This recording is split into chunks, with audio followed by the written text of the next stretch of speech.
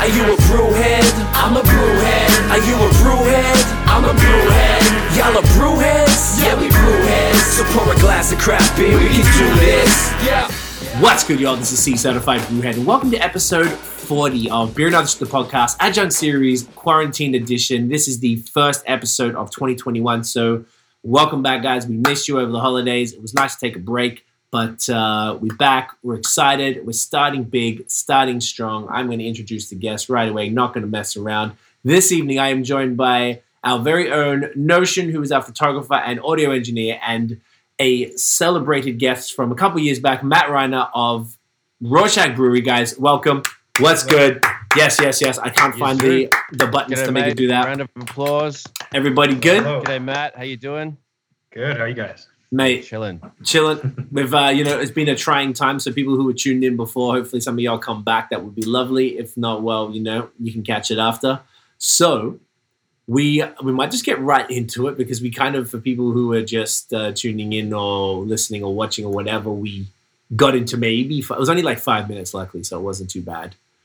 Touching on a bit of nonsense. So we're going to get straight into it. First beer. You guys, I think, already cracked it because it froze right as I was about to crack it. This is the Normopathy. So the question was, Matt, could you tell us about the beer and the name? Yeah, for sure. So this was the first lager that we actually ever brewed. Oh, really? Brewed it for Father's Day 2017, I think. Okay. We wanted to just do a nice clean pills, but we wanted to put our own little twist on it. So in addition to Pilsner malt and Saaz hops, we do a little Ella, some Aussie goodness there. And the idea was just to give a little bit of lemon kind of floral character to accentuate the spicy floral Saaz. And the name behind that is just, this. Even when we were first opening, there weren't a ton of people doing a ton of craft lagers. I mean, I know Speed opened up and is always killing it with their lagers, but there's not a ton of people that were doing a ton of lagers. So we just said, hey, you know what? Normopathy is like the desire to be normal. And, we just brewed a normal beer for once. So that's what it was. Sometimes you got to brew a beer that tastes like beer. That's what the kids want. Exactly. No, this is phenomenal. Boys, cheers. Thanks again for all the patience. This has been quite the journey. We're going to make it worthwhile, goddammit. This is great. It's got a nice, bready, the malty character is fantastic. First beer of the night for me, I always feel like I get that bitterness a little amplified, like more than it really is.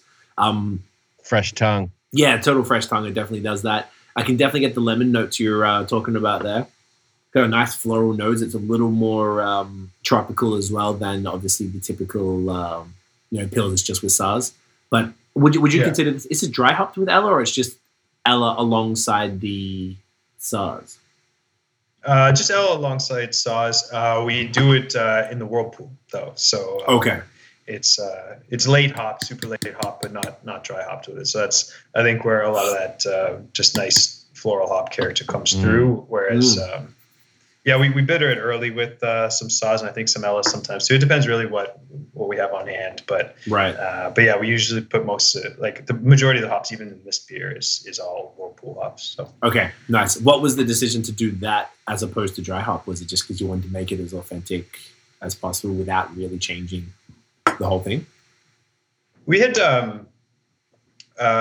we figured we tried this way first to see what kind of hop character we got, and then shortly after we brewed the Normopathy, we did a dry hop pilsner, which was called Subjective Norm, which was basically the same base that we dry hopped with. I think it was Saffir or something like that. Okay.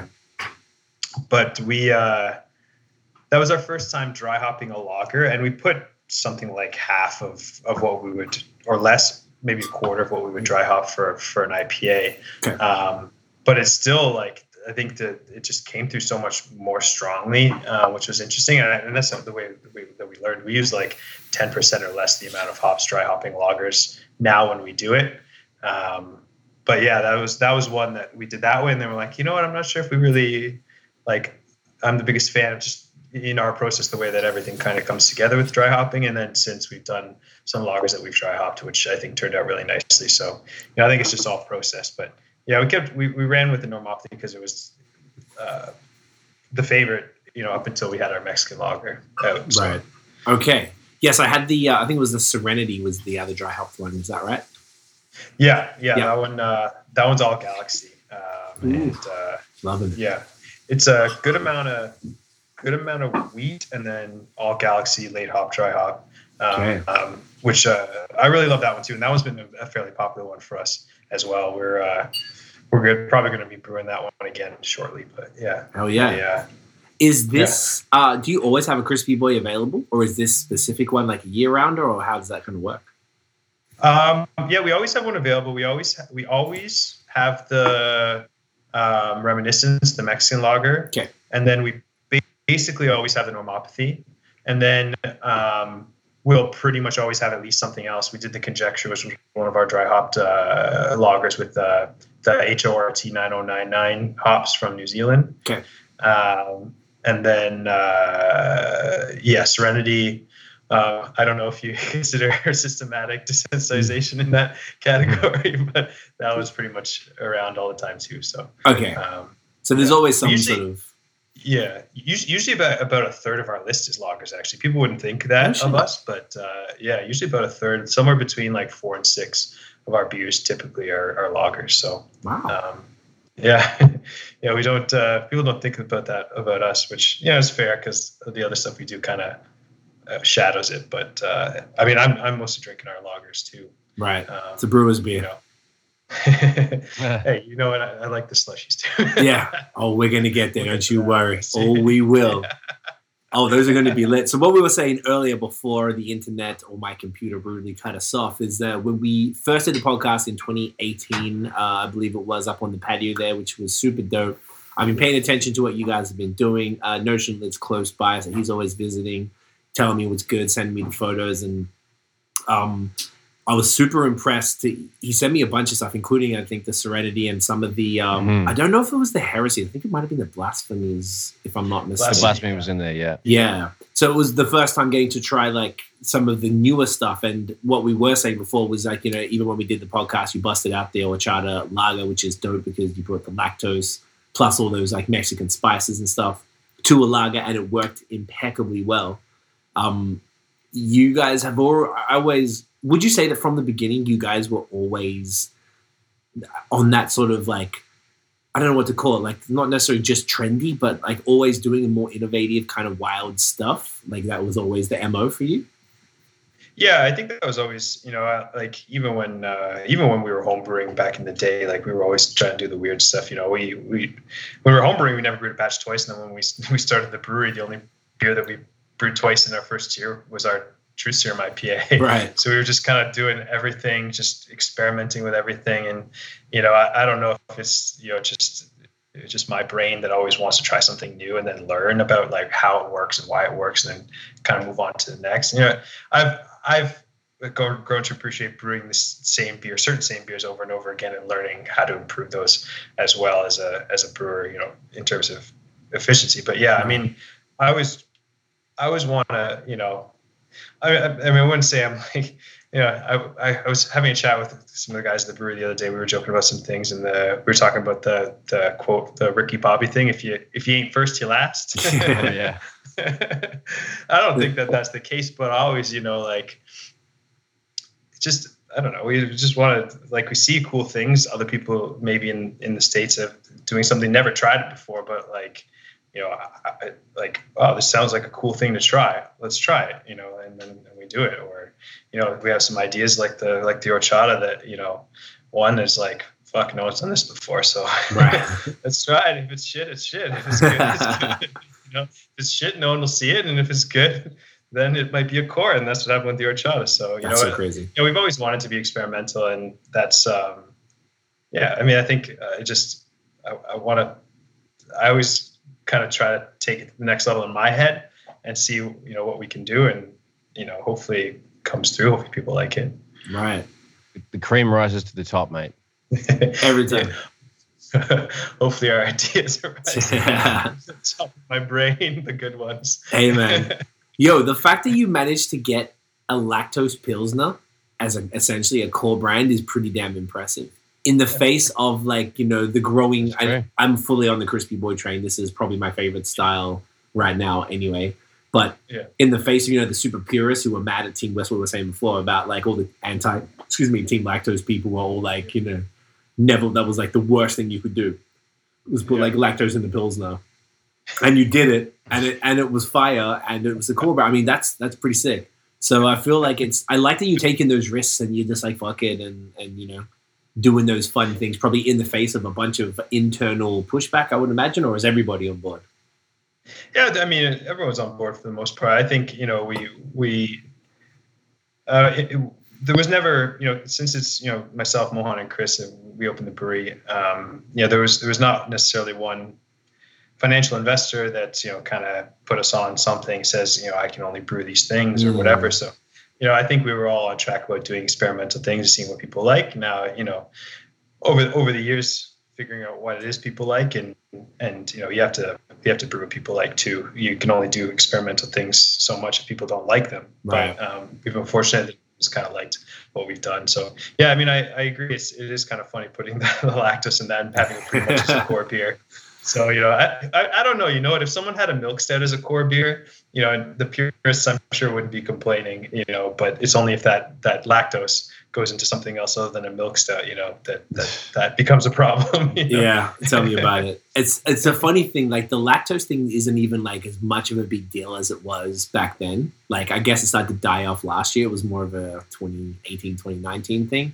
But the now I feel like, and we will get to it later when we drink it, but the smoothie sours seem to be making people really, it's like one of the two things. Like, I got purist mates where one of them is just like, I don't care if it's beer. It doesn't matter. This tastes amazing. I'm here for it. And then I've still got other ones who just think it's an abomination. They just can't get past, like, I don't really get where they come from, but I feel like that's where they're the two camps that I've seen. So did you ever have a lot of pushback from then the purist types, or the maybe older school beer nerds or writers, or those people who've just been in it for so long and just maybe their ideas a little more old school? Have they come in and discussed it with you or had a go at you or something?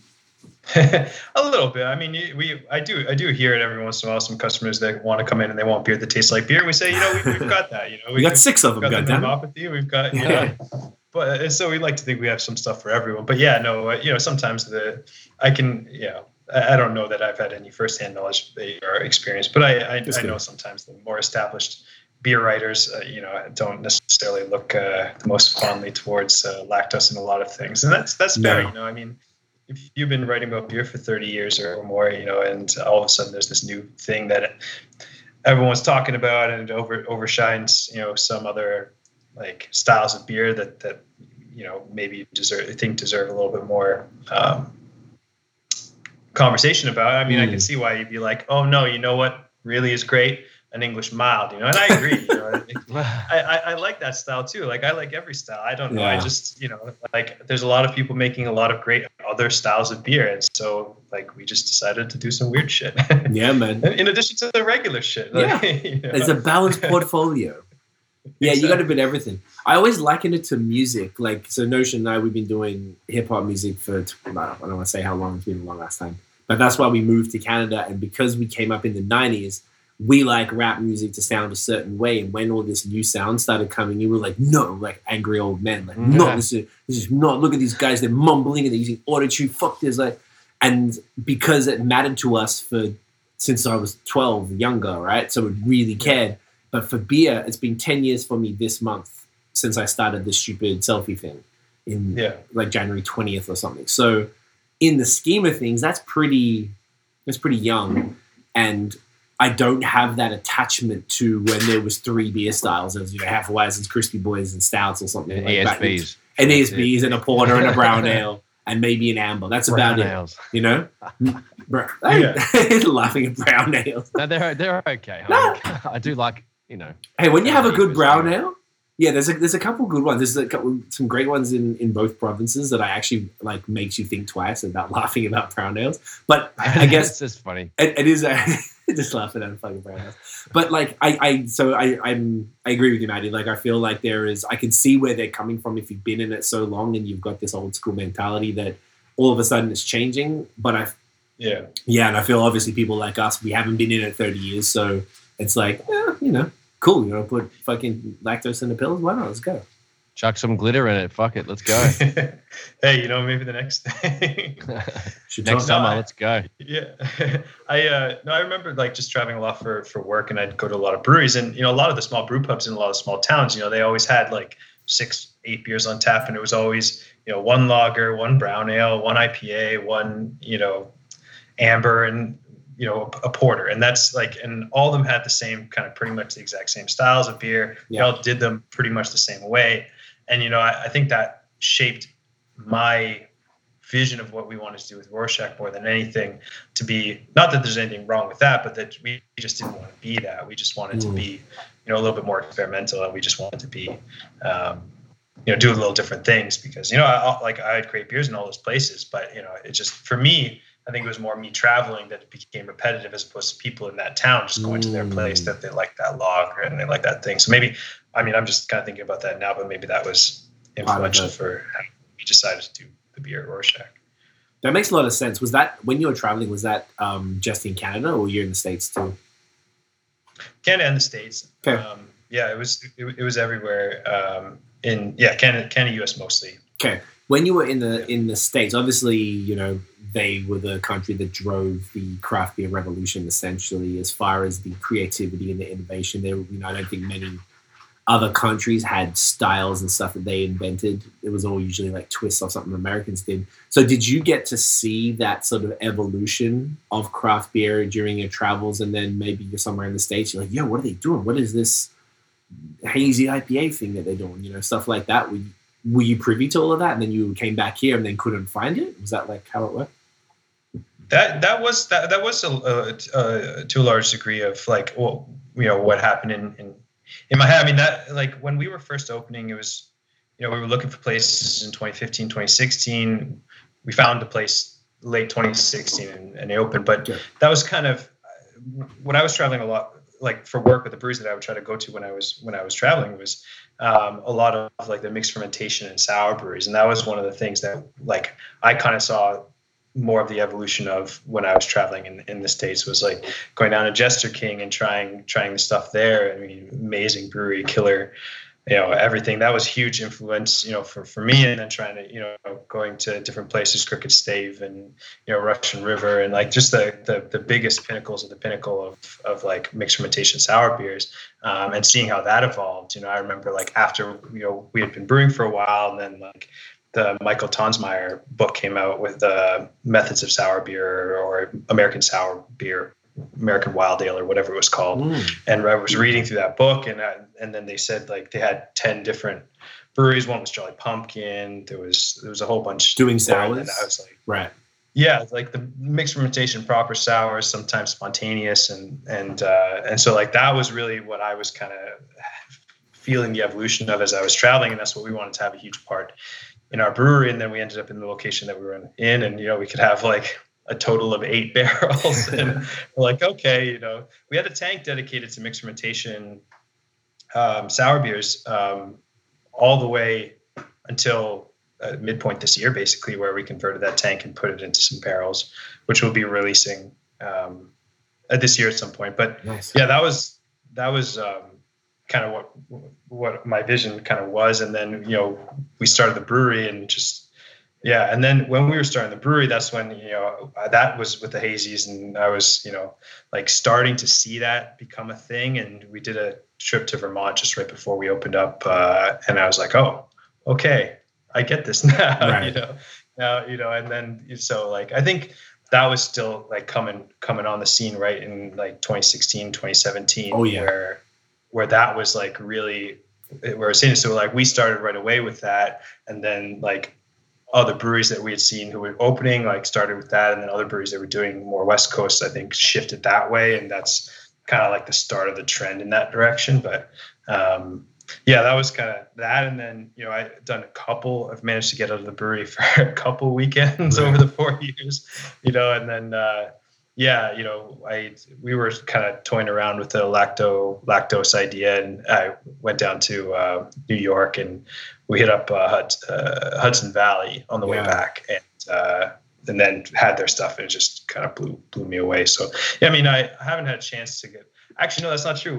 We Ben and I hit up 450 North on our way down to the National Brewers Conference, but that wasn't. They were doing the slushies back then. They were just like, or maybe they were, but very like sporadically. They were doing more of the IPAs and some fruited beers, but not like to the extent it was. And then we come back, and then all of a sudden the blue ones. Slushies, and I'm like, oh fuck! Yeah, they're crazy. Missed about 6 damn months. Yeah, they're pretty crazy what they've done. Have you seen those, Brad? No. So there's a brewery in Indiana called 450 North, and they have people like what sort of flavors matter they done? Like it's like ridiculous. I think I would almost argue they invented the shit pretty much. Yeah, it's crazy. There's like cotton candy something. I think I have a can somewhere. Someone brought one for me like 6 months ago or so. And there's like cotton candy something, and just crazy. I have heard of them. Yeah, I follow them on Instagram. Yeah, I've seen them. Yeah, they're crazy. Yeah, they're the big like the trade boys and stuff. Really get into have those them. crazy cups. Yeah, and they got all the cups. And the super colorful cans and stuff. And yeah, gotcha. I've followed that. Yeah. So crazy. Yeah, they super changed the game, I guess, with that. I never really followed the history of smoothie sours, to be honest, as far as where that came from and how that sort of got popularized. Because I first had it at the Vale in Richmond, not last year, the year before, 2019. And I wasn't even really a smoothie sour. It was just an insanely fruited goza, which would be, I couldn't believe, the one I gave you, Brad. And I couldn't believe that was pouring that thick. I was like, what is this thing? It just was like pulpy fruit juice. And I guess that was... when are you referring to the 450 North? What time frame is that? When we went down, so it was the 2018 so it was back then. Conference. Okay. But they hadn't started really doing that, or maybe they had a couple, but it wasn't even like in my mind. When we were there, the beers that were the popular ones they were selling out of that brewery were one that was like 420 juice is what one of them was called, and there was a couple more like just marijuana themed names of IPAs that were like Danker IPAs that were New England style or hazies, but Gotcha. That's what they were kind of more on the front end of, and then like after. I think. I think they were. I'm sure they were doing this a little bit of it, but like now when you see their releases, it's just like all the slushies, right? So yeah, it's kind of crazy. Yeah, okay, I mean, so that would put slushies back to probably mid to late 2018 or something, because I think the Craft Brewers Conference is like April. So like if they're really kicking it off, that means in Canada, I only saw them here in Quebec at the start of 2020. Yeah. When did you start doing it? I don't want to keep. I know this whole podcast fucking you about smoothie sales, but hey, if we and it goes where it goes. When did you start doing them? I think the first one we did was the Blasphemy, and that was in April. I think it was like shortly after the shutdown. Okay, it was like one of the first batches that we did after the shutdown, because before that we were kegging a good portion of our beers, especially at that time of year for licensee, and we were just kind of shifting mostly to short cans. So it was an idea that I wanted to do for a little while, and then once the shutdown happened and we had no outside distribution, it was just bottle shop. We're like, all right, well, everything's going in the can anyway, so let's just put it in the can. Because those things they don't go on draft. You can't pour a beer like that. I was about to ask. It's got to be in the can. Okay. Yeah. Is that just because it's too thick for the lines? Yeah, I mean, all the fruit, like you could do it potentially if you had like, let's say for a festival and like you're pouring the whole keg that day. But if it's sitting in a keg fridge for, a couple of days or longer, all the fruit will settle out and then it'll clog the line. And then, it's a nightmare. We've had enough, couldn't be getting like proper pours or anything. Yeah, you couldn't even it depends. I mean, there's some different taps with flow control and stuff that like it would properly get stuck even if there was a little bit. There's some that are just like, the regular taps, but either way, you would be like either just like literally just chunks of fruit to start, and then it would just be a regular beer afterwards. Okay, just the way the kegs work. That's like juice water. Yeah, I mean, I guess it would be good, but it just wouldn't have the same impact. I guess I didn't even think about that as far as because you probably have to like tip the kegs to keep it evenly distributed, just like you're supposed to tip the cans and stuff.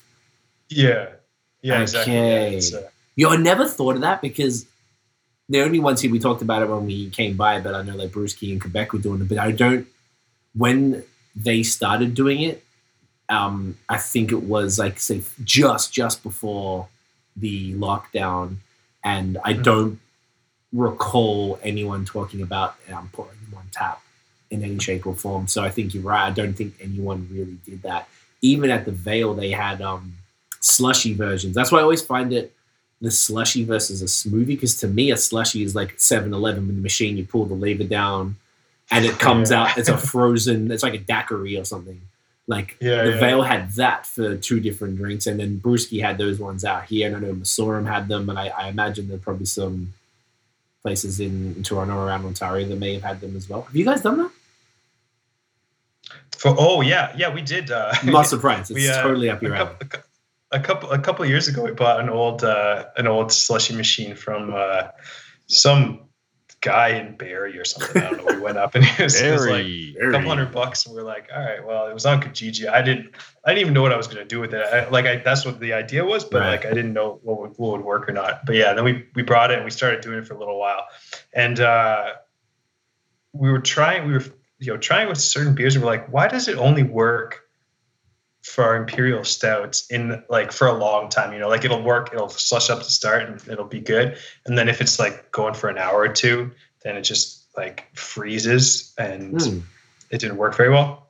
But like it goes all ice, and I eventually just looked it up and figured it out, and there wasn't enough sugar content in some of our beers, so only the imperial stout at the time that we had that was like sweet enough and had enough sugar and had enough everything in that was like working properly. I'm like, I don't know that people want like a 12% slushy. I mean, yeah. I mean, there are people certainly. But small pause. It's like one and done. It'll knock you out. Yeah, but like that much type of thing.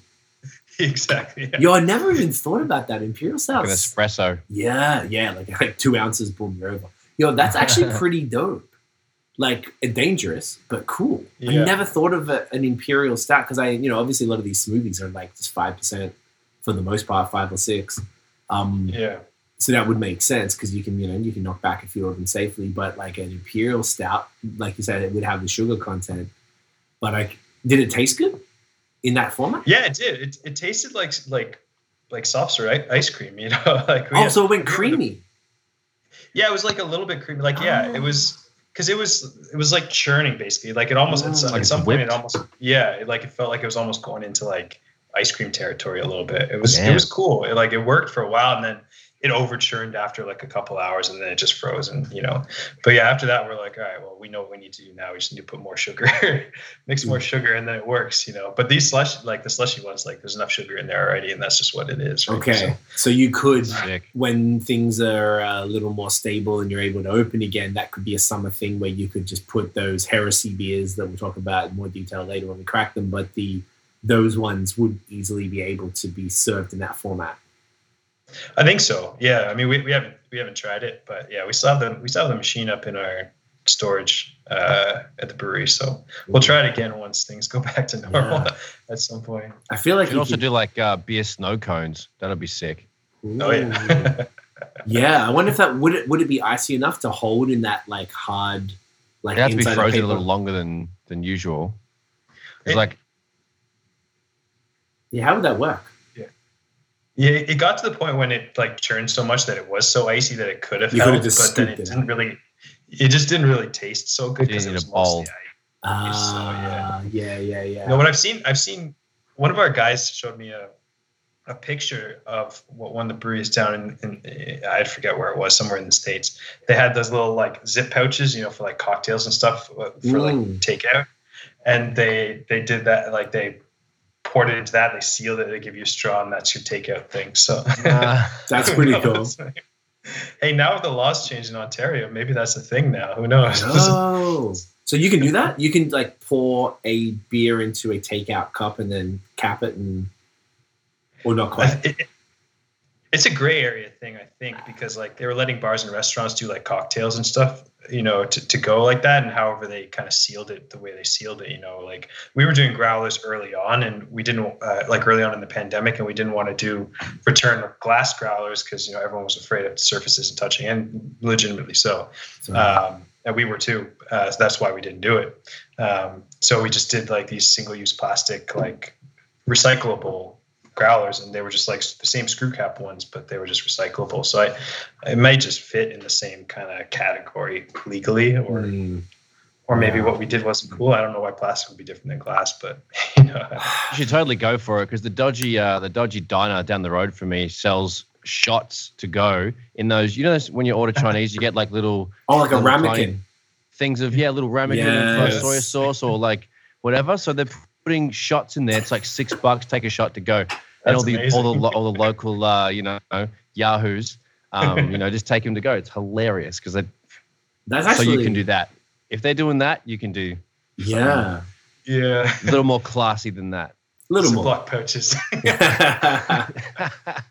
Yo, that is hilarious. Yo, that's actually pretty ingenious to be able to put them in those containers. There's a handwritten sign on a huge cardboard thing in the window. It's dodgy as. It's so funny.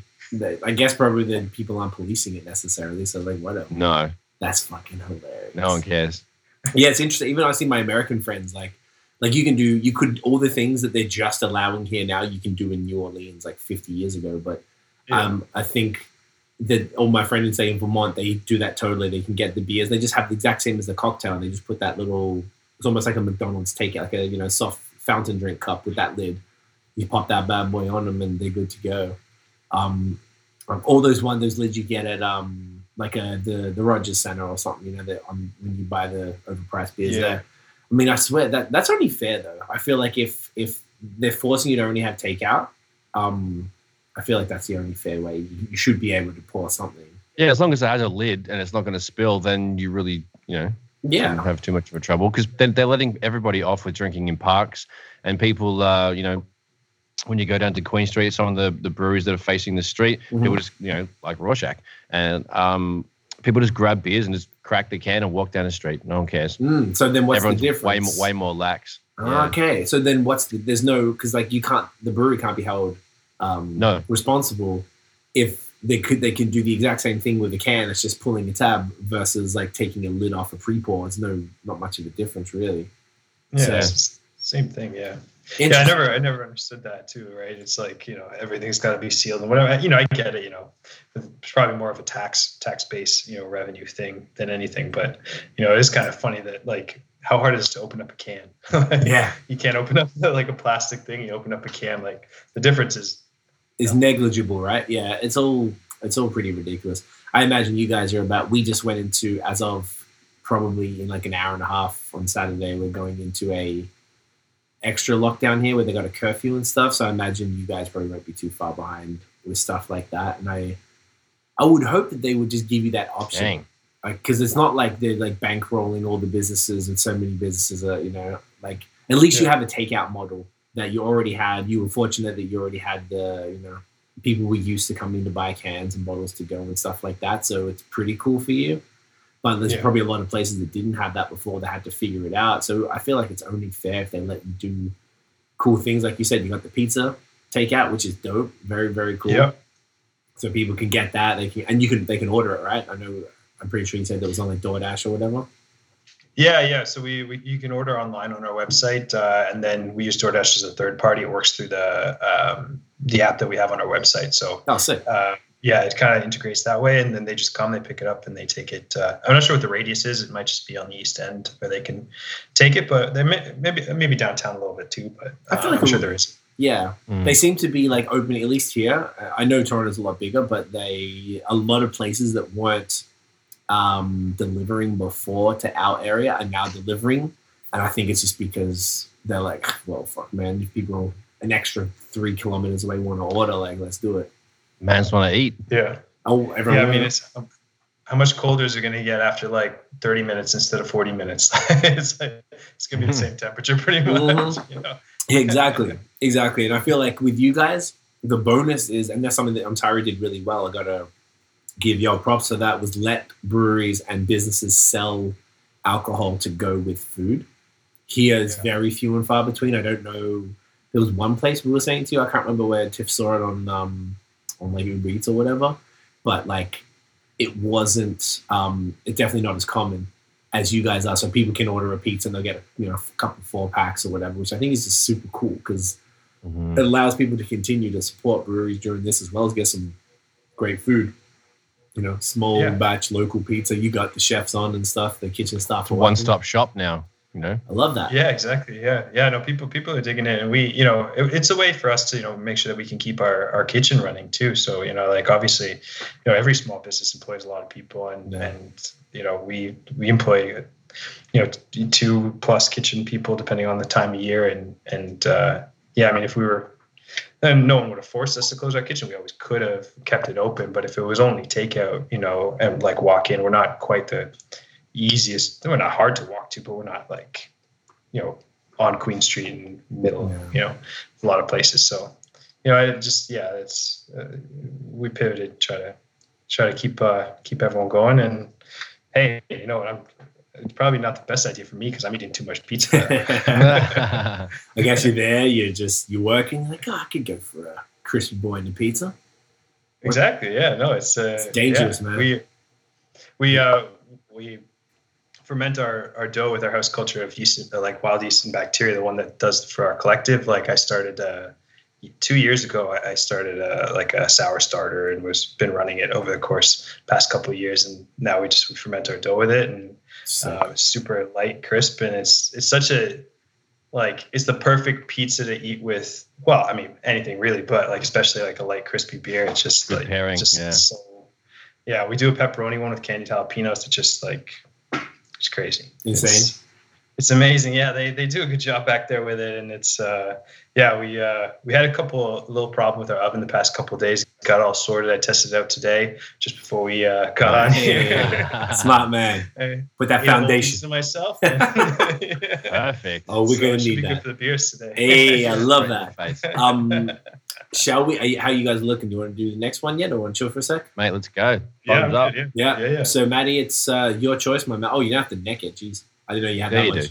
Oh, I wasn't gonna. Okay, I was asking you too many questions. So I just got to ask a question, then I get to sit while you answer. It's a bonus. What do you guys feel like you want to do next? We have a vast array of gems there. Yeah, there's quite a few. Depends. If you feel another lager, we got Reminiscence, or we can go into a lighter IPA with the Lotus. I think we should maybe we want to showcase as many styles of what you guys do. Maybe the Lotus is a good call. Yeah. You can grab that. I'll get it last once y'all guys got it. 1 sec. Cool. Grab it. Oh, you can get it. Yes. Oh, Tiff will grab mine. Yes, it's in the bar fridge, and it's the orange one at the front, I believe. Okay. Thank you. Yeah, guys. Thank you everyone once again for being patient. We out here. We're doing well so far. Look, that was quick. G'day, mate. Oh, baby, I ran as fast as I could, sir. Yeah. You are a champion. We're that should be the one. What was it called again? The repetition. Yeah, repetition compulsion. Nice. Double dry hop. It's beautiful. Have you had this one, bro? I absolutely have. This will be my third one. Oh shit, you are a beast, man. I am a beast. I'm excited to try this one. I don't want to curse it, but all is well. Right? I don't want to say nothing, but don't say it. It's not bad, eh? Something just before we even crack this one, I just reminded. So I got a bottle of zero alcohol gin today. So Tiff just made a little cocktail. It's actually I saw you crazy. Snipping on that. Yo, it's crazy. I thought it was juice. No, it's I don't. What's the yellow stuff in it? Oh, I put tonic in it. It's a gin and tonic. Yeah. Yeah. Okay, and what do you think of the gin? It's good, and it has some stuff. It kind of it's good. It's just trippy how much it smells like gin. It's just the botanicals are 100%. Yeah, it's just so funny because the reason I bring it up, obviously, man, is that you guys have a fantastic zero alcohol beer called Free Spirit. It's been perfectly for dry January, and for those folks who are maybe doing, I don't know if it's called dry February, whatever the hell the February version is called, for the people who want 28 days instead of 31, cheeky bastards. Yeah. How's that one go? That one goes pretty well for you guys, eh? Yeah, it's one of the beers. I mean, the core beers. People grab flats of. But it's one of our beers too that like I seen some people come grab one or two or three flats of it and just stock up. Hey, it's non-alcoholic beer. You can have as many as you like. But yeah, no, we brew it with a good amount of oats and wheat, like in terms of percentage. There's not a ton of malt to begin with, but we put a lot of Galaxy hops. And it's just it's kind of like a hoppy light. There's a good amount of body to it for a non-alcoholic beer, but yeah, it's we brewed it about a year ago now. We were coming after holiday season and having drank a lot of beer, still wanting to drink beer, and we're like, you know what, maybe let's try brewing a non-alcoholic. It's a challenge. For it, like it's just a challenge in general. I'm just brew non-alcoholic beer than to just brew regular beer, and we found out that there's the only time we ever discarded a batch. We discarded the first 2 batches of it because not that it didn't taste good. It tasted good, but the first time we got it was I think fermented out to like 2%, and we're like, well, that's it's not a non-alcoholic beer at that point. And then the second time we were like, all right, we got it down. It's like 1%, and we're like, well, can't sell that. Because it has to be below 0.5, right? What's the cutoff? Yeah. Oh, okay. 0.5. Yeah. No, we kegged some of it. We put on tap, and that's what Jeremy and I would be drinking at the brewery. The non-alcoholic stuff after, Yeah, man, it's probably smarter. Or essentially non-alcoholic. Basically non-alcoholic. Even at 1%, you would have to drink 5 non-alcoholic beers for it to be the same as one regular 5% beer, right? So that's a lot of whey. Yeah, you'd almost drown quicker than you get drunk. You would get drunk, No, it's sick. I think this is great for this time of year. I'm appreciating it more than I ever did, and I really see that before I was like, fuck off with this stuff, but now I get the value of it. Like I really appreciate it, and particularly if you're doing something as dope as like dry hopping it with Galaxy, so it's like probably hazy, I imagine, and like actually fragrant and really aromatic and tasty. But it's kind of like you have to like it's this thing I had to get past in my head on my non-drinking nights, which I have strict ones now since the pandemic to avoid the same problems that the pizza's doing to you. I've had the same problem, and try to rectify that. And I found that when you think about it, I don't try and think about it as a beer. It's just fizzy beer flavored water. And then I'm like, wow, this is amazing. But if you try and think of it as a beer, it's light, but you can't compare it. I think you have to compare it to like San Pellegrino as opposed to Truth Serum or something, Yeah, for sure. It's one of those beers that if you're not drinking beer that night, not that you don't notice that it's not beer, but it's less of a contrast of what like a proper beer tastes like if you're drinking it side by side. So like that's why like if you go a couple of weeks without like having regular beer and then you start drinking that, you're like, oh, it tastes just like beer, and then you have an actual beer to side and you're like, oh yeah, still a non-alcoholic beer, but it still tastes really good. Like we were super happy how it turned out and people are digging it. So we're going to keep on running it and we're going to try to keep it a year round. That's the plan. So, we'll keep running it as long as people are liking it. But yeah, it sells about as well as, our other kind of like experimental stuff, not the crazy, more hypey stuff, but like the normal, normal weed, more normal stuff. That's sick. I love it. The people are loving it, man. It's fantastic. I just wanted to give that a shout out before we go into the next one. Yeah. So this is the Repetition Compulsion, the single hop, double dry hopped IPA. Which one is with Lotus? Now, looking at our good mate Untapped, I don't think I was just checking if I had this before. It looks like there's a shit ton. You've done like 10, 15 variants of this. Yeah, the Repetition. Yeah, we started off with Galaxy, I think, and then we did El Dorado. We've done Strata. That was a good one. Yeah. The El Dorado might have been my favorite one. I love El Dorado. Period. It's a great hop, man. Yep. Oh yeah. We've done a whole bunch. Like I don't even remember all of the ones that we've done. But that's how we usually kind of trial our the new hops coming in that we've never used before. Right. So I mean, it's fun for me trying it as just a single hop. But yeah, it's a base of like a good amount of oats, a little bit of wheat, and yeah, it's just late hopped double dry hopped with Lotus, we for this batch we tweaked our dry hopping rates a little bit as well. So it's a little bit punchier than the past versions of the repetition. So oh man, this is like aromatic as fuck. My God, punches you right in the nostrils, mate. Yeah, this is really cool. I'd Lotus with that thing, guys. Cheers. It smells thick. Cheers. Oh, cheers, it does. Oh, goodness, it smells like it tastes like it smells. Wow, that's fantastic. It's got that super creamy. I feel like the Lotus is a hop. I imagine I've had it before, but I don't believe I've had it in a single hop situation. So I've never really you don't take it in like that.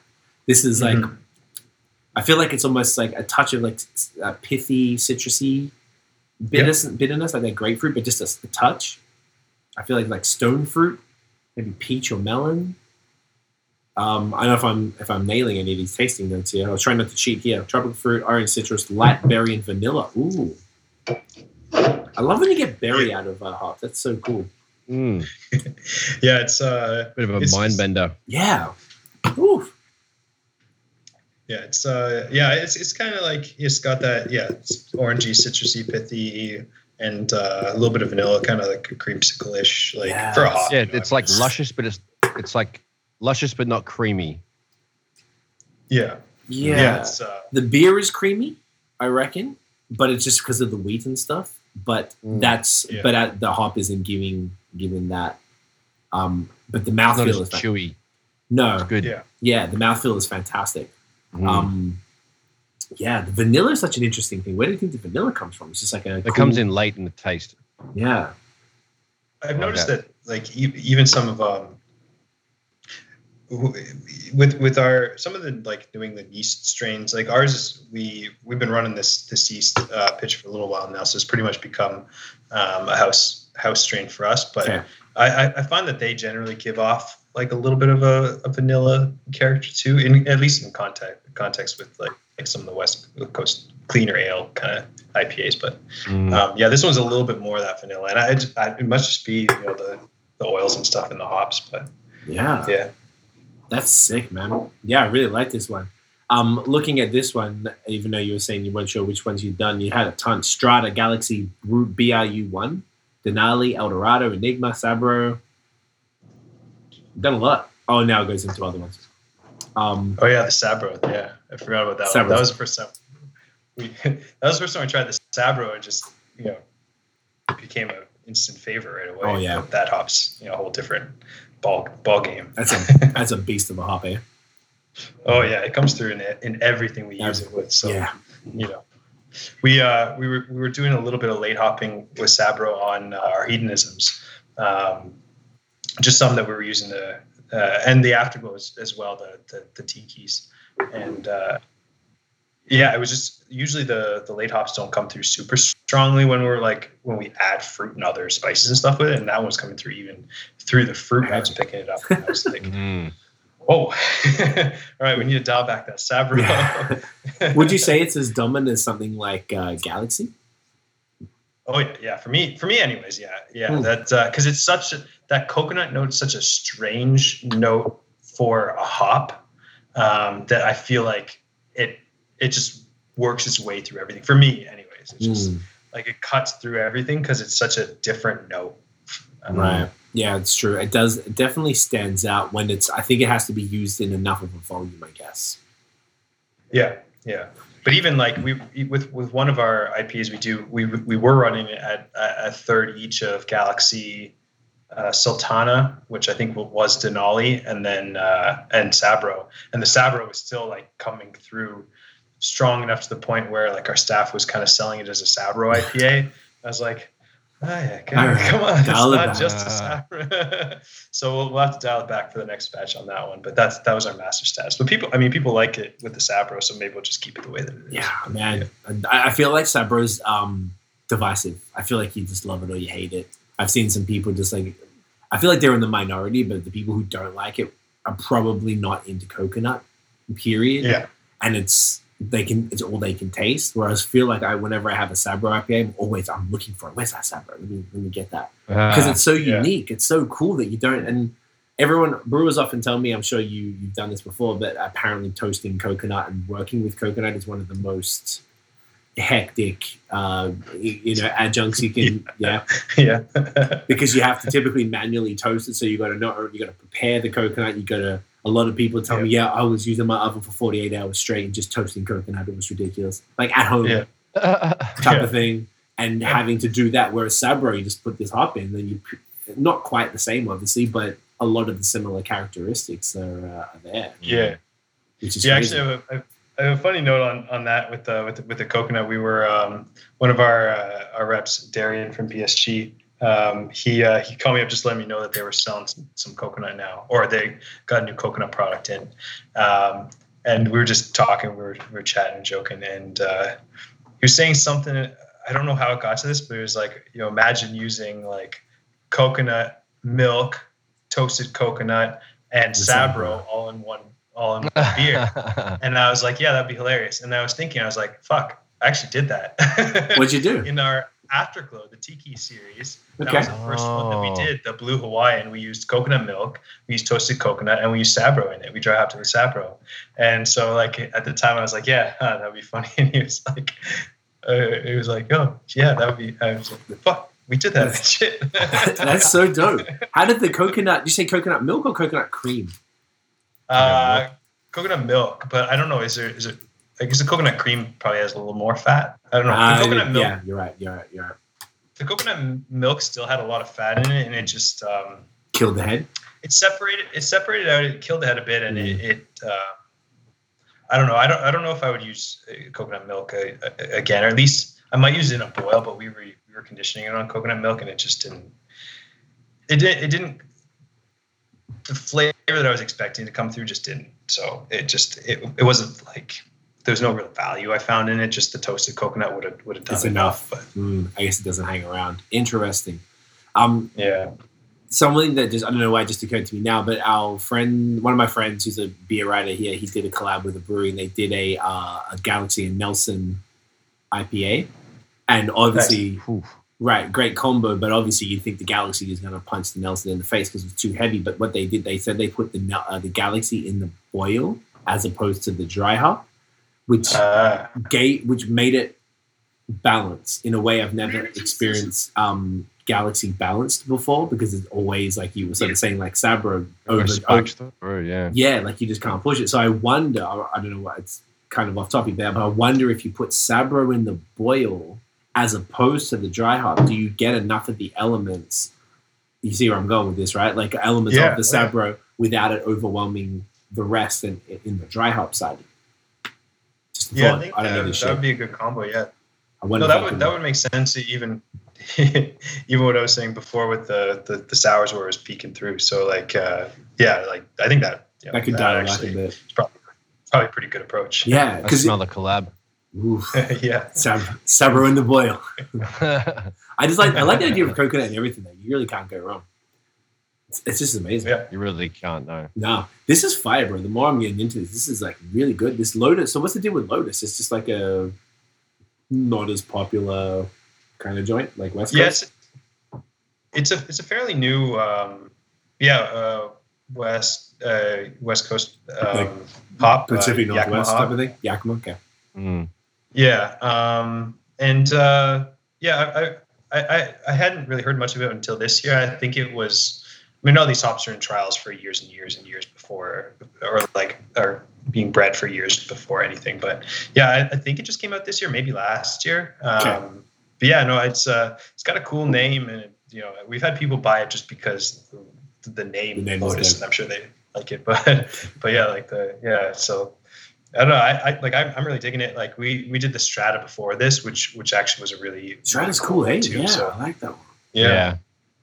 Yeah, it's like all these new hops that just keep taking it up a notch. I mean, it's crazy. Like it's the next. It keeps on going. I guess it's just like with the brewers, the hop growers too. Same thing, breeders, next level. Like, what other note can we get in a hop? Okay, well, vanilla creamsicle. Okay, coconut. You're just adding to your toolkit now. You have just more candy to play with, more flavors to play with to make a crazy beer.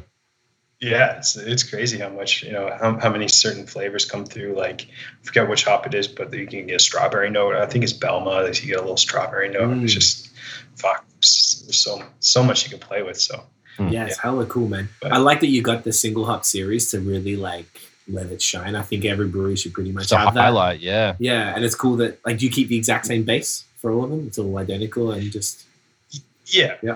It's basically all identical. I mean, if there's for some reason we don't have something, we can swap it out with something similar. But yeah, like if we can't get flaked oats, we'll use flaked wheat or something like that. But yeah, I mean, it's basically the exact same base all the time, and same hopping rates, same everything. Well, this batch we tweaked it a little bit with the dry hopping schedule, but we'll continue with that same schedule moving forward.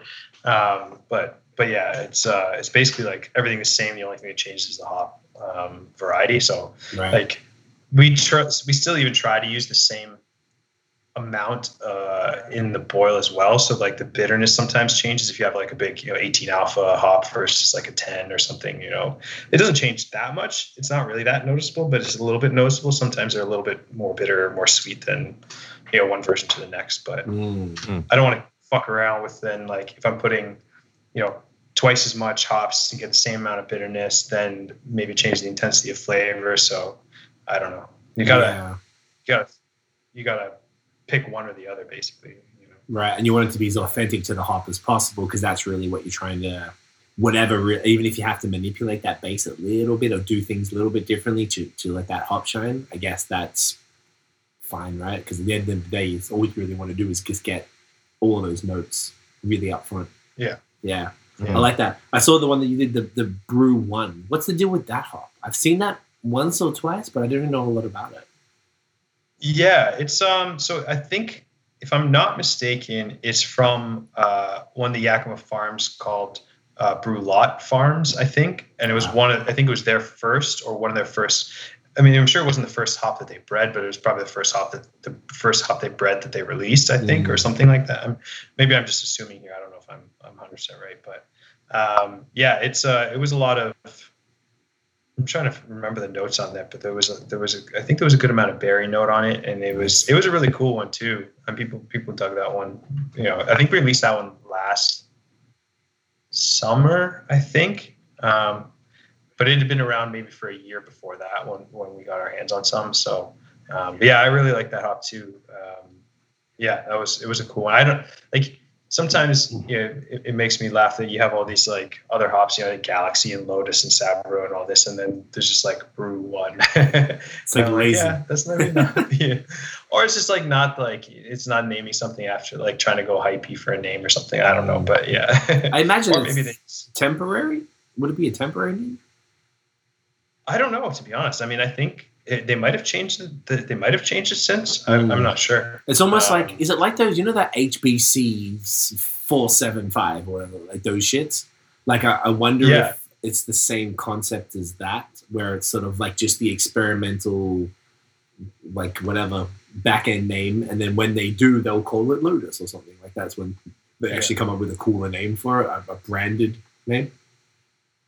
Yeah, who knows? Maybe it actually is Lotus. I don't know. It could be. I feel like I wonder if there's. I think you could probably find out. I bet there's probably like something because I've seen a lot of breweries generally using the HBC ones, and there's like 2 or 3. There's this one that starts with 6 and one that starts with 4, and I've seen a reasonable amount. So I would imagine that those. I think they release them as like a test, like usually through maybe it's like YCH or something. And they drop them as like a test, and if they work, then they'll name them. And they patent it. I think would it something like that? So it's kind of like weed, like that is. No, it gets patented. You're 100% right. They get patented. That's why you can't. That's why Galaxy is owned by somebody because of what Matt was saying before. We had Hop Farmers on the podcast. They own the strain identity. Correct. Yes, they own the genetic makeup of that plant. People can't recreate it. So that's why Galaxy is only allowed to be grown by certain people in Australia, because you have to sell a license for anybody to be able to that's serious. To do it. So it's super serious. But it's like at first I was like, that's ridiculous. But if you spent 10 years perfecting this hop, wouldn't you be pissed if somebody else could just grow it and sell it? So complicate your shit, yeah. Yeah, so I understand from a business perspective, but yeah, I think that's really what they do. I don't know if I guess it's patented at that point, but they don't know if it's going to be popular. So they're like, all right, let's release some, and we won't give it a name yet. We'll call it this experimental name. And if breweries like it, and then we're like, all right, boom, then we can drop it. But I feel like the only reason I mentioned it all was because you did a single hop of that brew one. And I hadn't seen a single. I've seen the double hop. I know Lager Beer here in just outside of Montreal. They did the 2 HPCs, but I'd never seen a single hop IPA of any experimental hop ever. So I thought that was super dope. It looked like some secret agent shit. Like that was like, oh, you guys are onto some next level beer making. Here's a sneak peek. Yeah, hey, who knows? I hope so. If we're on something. Yeah, Get Smart. That guy from back in the day. Yo, I forgot about that show. That's the old school reference. I'm old. Yeah, you're washed, mate. It's okay, mate.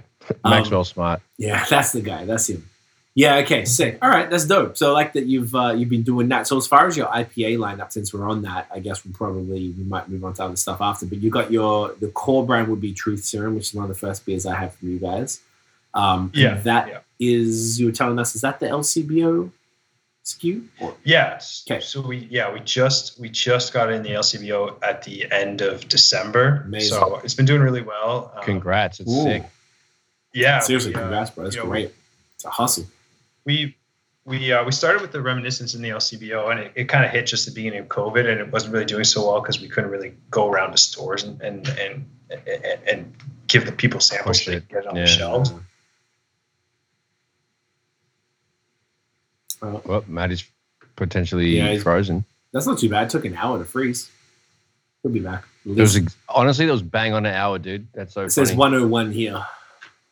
There you go. He'll be back. Yo, but while we're frozen, yeah, this is honestly fire, man. This the mouthfeel is fantastic. The Rorschach is just so dope. So I'm not surprised that this is. It keeps growing. Like the flavor changes. Like now that it's a bit warmer and the initial cold sort of bite's gone, I'm getting way more orange zesty-ness, and then kind of citrusy on the end. But it's way more orangey than before, and I like that. Yeah, it's like you could have this for like brunch, but the only bad thing is this is like 6 point something.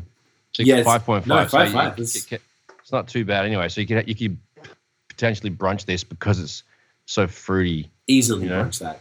I like that. Yeah. You could brunch this. I like that. Do beer before food because my body's like no. No, it's super dangerous. So this is something you could have like after some brunch. So this would fit quite well with the morning with the 2 p.m. brunch show. There you go. It's like a mimosa. Speaking of that, real quick, because we got cut off before, I didn't get to say. So we said it in the first version, but you haven't been on the podcast since episode 100. And for people who don't know, you are there's basically you, me, and Tiff who ran the podcast. You contribute photography to the social media, but most importantly, you are the audio engineer. You have engineered every single episode, probably 250 or so now, at least. Yeah, it's a couple. Fuck. It's not bad. So you are responsible for the entire sound of the podcast and making sure. So anybody listening to the audio, this is the man behind it. He's the reason it sounds decent. Obviously. So when you guys are recording outside and it's windy, I've done my best to get rid of the wind, and best believe it took me a minute. Sorry, man. I never intend to fuck up your game. No. With that, it's all part of the fun, mate. I wouldn't have got better if I didn't get some occasional echoey, windy audio to play with. So thank you, mate. You're welcome. My favorite one that you fixed was Tiff and I talk about it regularly. It was the one in Michigan at Founders.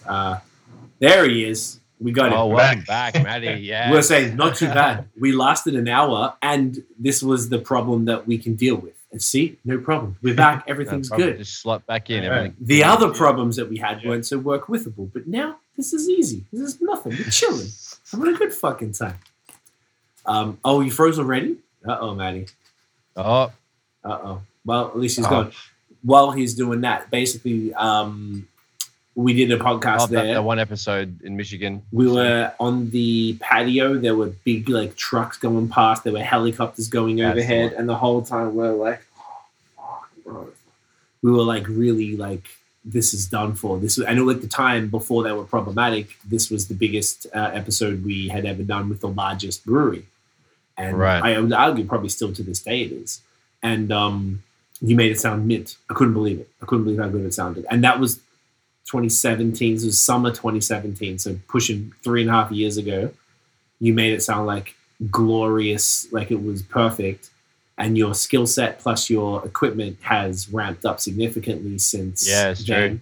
So, shout out to Black Friday sales and Cyber Monday sales that continue into January. Yeah, that's what we're about. So the only, hey man, you gotta take advantage. So the only thing that that we can't deal with is the Skype issues because of this new way of doing the podcast. Everyone's been cool. No one's ever said anything, whatever, but we do our best to keep it as high quality as possible. When we have guests, the thing is the guests don't have equipment and we don't have additional equipment to therefore ship out to the guests and then teach them how to use it. Lacking. So I don't, we would normally, so if it's just me and you, we have another podcast that we do every Monday. Shouts to Bad Habits Podcast. Check it out on the Movement Fund. And we record each side. And then when you mix them, it sounds like we're together. But on BAOS, when we have guests, we have to just take this audio stream because the guests don't have their own microphones because most, they're brewers and they're not podcasters. So, they don't have that equipment. So we have to work with what we got. So sometimes tonight has been a bit of a plague of technology issues. Hopefully Matt can get the internet nice and smooth shortly. I feel confident we can because we've overcome the other tech difficulties by changing computers. Oh, I hear something. There he is. I think I'm back. I think you're back. Hey. Fingers crossed. Yeah, it lasted 15 seconds before, and then it was like, I think we're good. Everything was so good. That wasn't bad. We had a full hour of no tech difficulties. At this point, I'm grateful, man. Jeez. Yeah, same. It's good. Now, we were just talking about hops, blah, blah, blah. No, the other IPAs in the lineup, and you had Truth Serum got into the LCBO, but you must have done that after you had the first beer. Yeah. The Truth Serum. Yeah, so we had the Reminiscence, and then we swapped it with the Truth. And so it's been doing really well. People kind of knew about it enough already. If in people who generally run the LCBO stores know, about they know local beer and stuff. They know what's popular. They know that they know their beer. So so it helped a little bit without us not being able to go really into stores so much to say, hey, here's this new beer, we just got a listing, so it helped us that it was already a little bit of an established name, so that was good, and people are picking it up, and people seem really excited about it in the LCBO. We see a lot of posts, and we get tagged in a lot of stuff that says I just found this new IPA at the LCBO. We've been delivering out as far as Peterborough or to Guelph Kitchener and Hamilton, and so people it's hopefully, that's always with the LCBO, it helps build a brand and stuff, getting wide distribution like that. So, we're happy that it's in there, and it allows us to brew it so often that it's always so fresh too, that it just really helps as well. So sick. That's great. So if people live near an LCBO and they don't stock it, can they request it to get it in the store? Is that something people can do? Yeah, absolutely. Please request it. That would help us out a lot and helps you guys get some Truth Serum. So, win-win. It would be very nice if people could request it with their beer ambassadors or with their stores locally, because we're trying to get it to as many people as we can with that beer and keeping it fresh. So the aim, obviously, to get it in the LCBO is mainly probably brand awareness, I would imagine, just because obviously the margins are better if you're selling it out of your own doors. But at the same token, if you can get it in the LCBOs, people know the name, and then they're more inclined to either buy off online or come visit and pick up some beer to go. The response so far from the LCBO has been, and from the beer drinkers and stuff, has been pretty cool. Have you seen that I don't want to be too marketer in me, but like the sales funnel from, you know, people buying Truth Serum at the LCBO, discovering the brand, being like, yo, this is fire. Like, you know, because LCBO does have to work to keep their hazy IPAs well stocked, well stored. In the fridge. In the fridge, because I've, man, tried every single Ontario trip I go somewhere and they mess it up. It kills me, man. I want to talk to someone every time. I don't say none, but I feel like I want to tell the breweries because I knew they'd be furious about it. It's usually the larger ones, to be fair, but still, you never know. Yeah, and you know, people taking that beer home and then looking you up and then finding you on Instagram or something and then being like, this is amazing, and then coming by. Have you seen that direct sort of? Yeah. I mean, I think we have seen a little bit. It's hard to tell, you know, exactly in terms of, you know, because we know which stores we're selling to, but we don't necessarily know who's buying from that store unless they post about it or tag us in it or something like that, you know, afterwards. But yeah, but I mean, what we were kind of started doing towards the end of last year as well, simultaneously, was doing more regional delivery zones for our deliveries. So every second Thursday we go out to Guelph, Kitchener, and Waterloo. Every second Thursday, I think we go to Durham area, and we go out to, you know, Hamilton, St. Catharines, and we go up you know, North York, Markham area. So kind of that in simultaneous connection, I think with the LCBOs kind of like feeding off each other a little bit, which has been nice because you know, people maybe find the Truth Serum at the LCBO and then they say, oh, that's cool, I could try, I really liked it, let me see what these guys are about. And then they say, oh, cool, they delivered to my area too,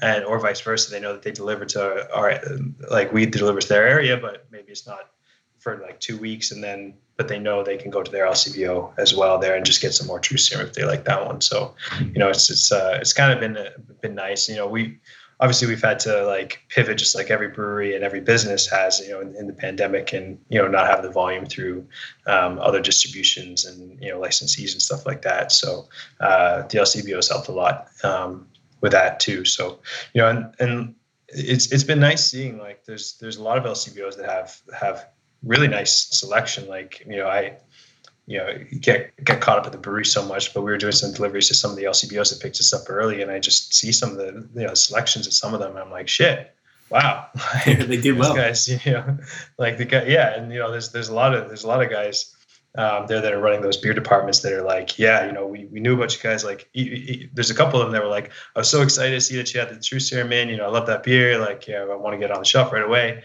And so, yeah, I mean, these guys, there's a lot of these guys a lot of these people run these stores that know their beer too. So, you know, it's nice to see that there's a lot more of a focus on that in the LCBO now too. So, yeah, I think it's a good thing overall. And a lot of those stores too are the ones that have the refrigerated, like walk-in refrigeration spaces and stuff. So, you know, it's I think it's a win-win for everyone. Oh, for sure, man. I love that though. They're saying that to you. I think that's fantastic because those are the people that should be running the beer departments. The people that know they come and they'll know you, and if they don't know you, they know the brewery. And then when you're there dropping it off, like, yo, Matt, this is fun, bro. This is amazing. Like, I love that. I think that's super important because I think craft beer's got to the point now where if somebody who isn't that human that you just described, like, they shouldn't be running a beer department in any shape or form. I have to be a huge fan. I have to. Like, I think that's a prerequisite. Like, if you would be there interviewing for a beer manager or whoever beer buyer, is that what it would be? Yeah. I think they're called beer ambassadors, I think. Yeah, that's it. So that's the person in charge. Is that what Brandon is, Brett? Yeah. Yeah, okay. So we know this dude. Which LCBO is he at? Queen and Coxwell. Okay. So around the corner. He's a dude. That's one of those LCBOs that you're talking about, Matt, that have a good selection, that have all the stuff that really should be in the fridge. They have a good feature section, and they have another out of the fridge, you know, double-sided aisle of all the bottle stuff. They've got all the Rodenbachs and all the bench sours, which you know, should be in the fridge, I guess. But all the stuff that's cork and cage and et cetera, like barrels, quads, all that sort of stuff on the shelf. So that's one of the good ones. Right. Yeah, that's my local one too, because I live basically just across from the brewery, and whenever I'm going to the LCBO, I go to that one. They got some good selection there. Yeah, I'm always finding something. I'm like, oh damn, they got this at the LCBO. Shit, yeah, it's cool. So that's because this dude Brandon, who I just met through, he hit BOS up, and I started trading with him. He wanted stuff from Montreal. he got some stuff from Toronto that I was not able to get, or Brad wasn't able to get for me. This was like obviously not 2020, like 2019 and before. So yeah, he's the manager there. So he's a passionate beer guy who's, you know, buying stuff and trading and coming up here and going places, you know, and that's the type of dude, like he's perfect for that type of manager because, and like you said, if you, as who you are impressed, like if someone in the beer industry who's a brewer and an owner is impressed, I feel like that's like, all right, that says a lot about what they're doing. So I think that's really dope that being that Ontario is quite limited with the actual points of sale with beer, the one benefit you do have is the delivery that here in Quebec we don't have, but the LCBOs need to be run right. And I love that. It's cool. It's good for discovery too. Like even when we come down, you know, we always swing in by Kingston because it's got a beer store there. So we keep our empties, drop them off there because in Quebec it's a pain in the ass. They don't take anything that isn't from that store where you bought it. So we take them there. Just whack. Yeah, it's super whack, but it's like I can't get past. I don't want to recycle them. It's you get. That's why you did the run around. I thought it was. I'm just a tight ass. Like with the reason was. Yeah, it's more just like you They're buggers, get money. That's why Quebec only. You have these little. They're almost like a Coke machine, but they scan barcodes and then they take the empties. And that's one way, or you can take them to the person. Now you could try and do a thing where you would give them a big bag and you go, here's 100 cans, and there'd be all sorts of stuff in there. I just kind of couldn't be bothered trying to get away with that. So it's easier to just rent a car. Even when we in the pandemic, we hadn't been to Toronto forever. We just rent a car for a day trip. We go up to it's called Hawkesbury, just over the border, drop them off, whatever. Because you sometimes get $50. I don't know, $50, I guess. Like, I don't know. And then do other errands on that day. Anyway, the point being, I enjoy the experience of going to the LCBO and seeing what they have. So you go to that store there, or go to the one in Kingston or something on the way to Toronto and see what they have and just see what's going on. Because they always, you know, typically there's these wherever it is. Toronto is a bit of a different market because there's so many breweries. But if you go to somewhere like Kingston or these other stores, you get just what's happening local. And I think it's kind of cool because all these breweries, you're like, I think I've seen that online or something. And like, you might not really know when they have like 4 different SKUs of them. And like, it's an interesting shopping experience and exploration experience.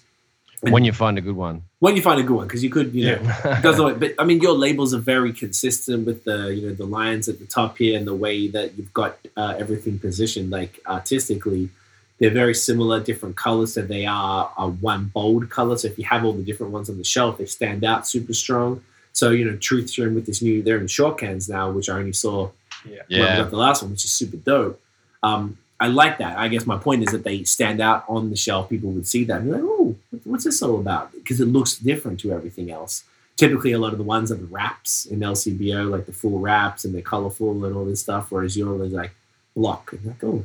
You know what I mean? I think people would, you know, enjoy that type of thing and be able to, you know, check you out and grab a bunch of other stuff and then keep them coming back. I like that sort of the whole, I don't know, what would you call it? Like that ecosystem, I guess. You know, it's a smart, clean branding. Like I said, it stands out on the shelf and looks good, especially the fruity ones because they're, you know, brighter colors. Yeah. Yeah, we were trying to go with something that like still was like craft with the colors and stuff, but like not like it just looked a little bit different. And yeah, we're working with 2 local artists, Chad and Michaela, that put together this, and we've been working with them for all the designs, and they've been doing a great job. I mean, like we get lots of good compliments on it, and I'm super happy with it. So yeah. No, it's super dope. Even this, I like this one with the reverse. You know, with the texts, you know, it's probably the negative. Yeah, the negative is the word. Thank you. It's super cool as well. Like, yeah, I really appreciate the different vibes you guys have got going, and just even when I was just putting them in the fridge, they just all look in all the different ones. I'm like, wow, this just looks sick. Yeah, all together in there and stuff. You know, the only thing, the heresy, the green one, I thought it was going to be green. I was like, oh, because it's like a tropical punch. It's like, oh, is this going to be green? But like, you know. We did slime green. We wanted slime green. Yeah, the ectoplasm beer. Oh yeah. Did you guys see that? The slime beer that was like Nickelodeon Gak. Yo, Brad, did you see that? There was a slime beer that was released. Yeah. You saw that, Matt? Did you see it? I saw. Yeah. I saw a picture. I I think it was a real beer. I don't know. It's real. It's from Texas. You never know. Yeah. Yeah. The reason why, no, it looked, you said the ectoplasm, it looked like slime. They called it slime beer, and they did two. They did a green one for Halloween, and then they did a red one for Thanksgiving. And they were almost like, I don't know if they were like, no, some of them like popped the tab and were pouring it onto a plate, not even in a glass, on a plate. And it was, it looked thick. Yeah, it looked awesome, bro. Like, it's the coolest shit ever. Okay, I mean, I want to see it. It sounds yuck. Well, the point is, Matt, how do you feel about slime beer? And if you feel good about it, then we should talk, because I'm interested in pissing off some purists in a nice little slimy collab, if you know what I'm saying. Hey, you know what? I'm not going to say no to anything that's weird. So that's the attitude that we need to do that. Yeah, I wonder what they do. I mean, obviously there's some sort of gelatin involved, more than like pectin. It might just be a ton of gelatin. Yeah. Oh, I imagine that's got to be what it is, and you probably but I wonder how it because obviously there's no carbonation involved, and maybe it's like you put I bet you put you can it, and then after as you put the liquid in, you put the gelatin in, and then you put the top on, and then when you put it in the fridge, it becomes like what in Australia we call it jelly. Here, I guess it's Jello, but Jello becomes like Jello essentially in the can, because you poured the right amount of gelatin in that liquid that you poured in the can. And it sets in the can. That's hilarious. And then you can use a can opener, and then you eat it with a spoon. I'm so down, bro. Fuck it. Okay, we should seriously take this offline, because if you're the only person who would be, I don't know anyone else who would be down for this in any shape or form. Like, you are we got 3 people that are down right now. This is it. There's no other brewery that would be like, yo, let's do slime beer. And no one else has done it, not even in the States. It was that one brewery. I feel like it could be, could make some people mad, bro. A real sick photo shoot for it. It'd be great. Hey, yeah, I mean, I'm down for making the purists angry.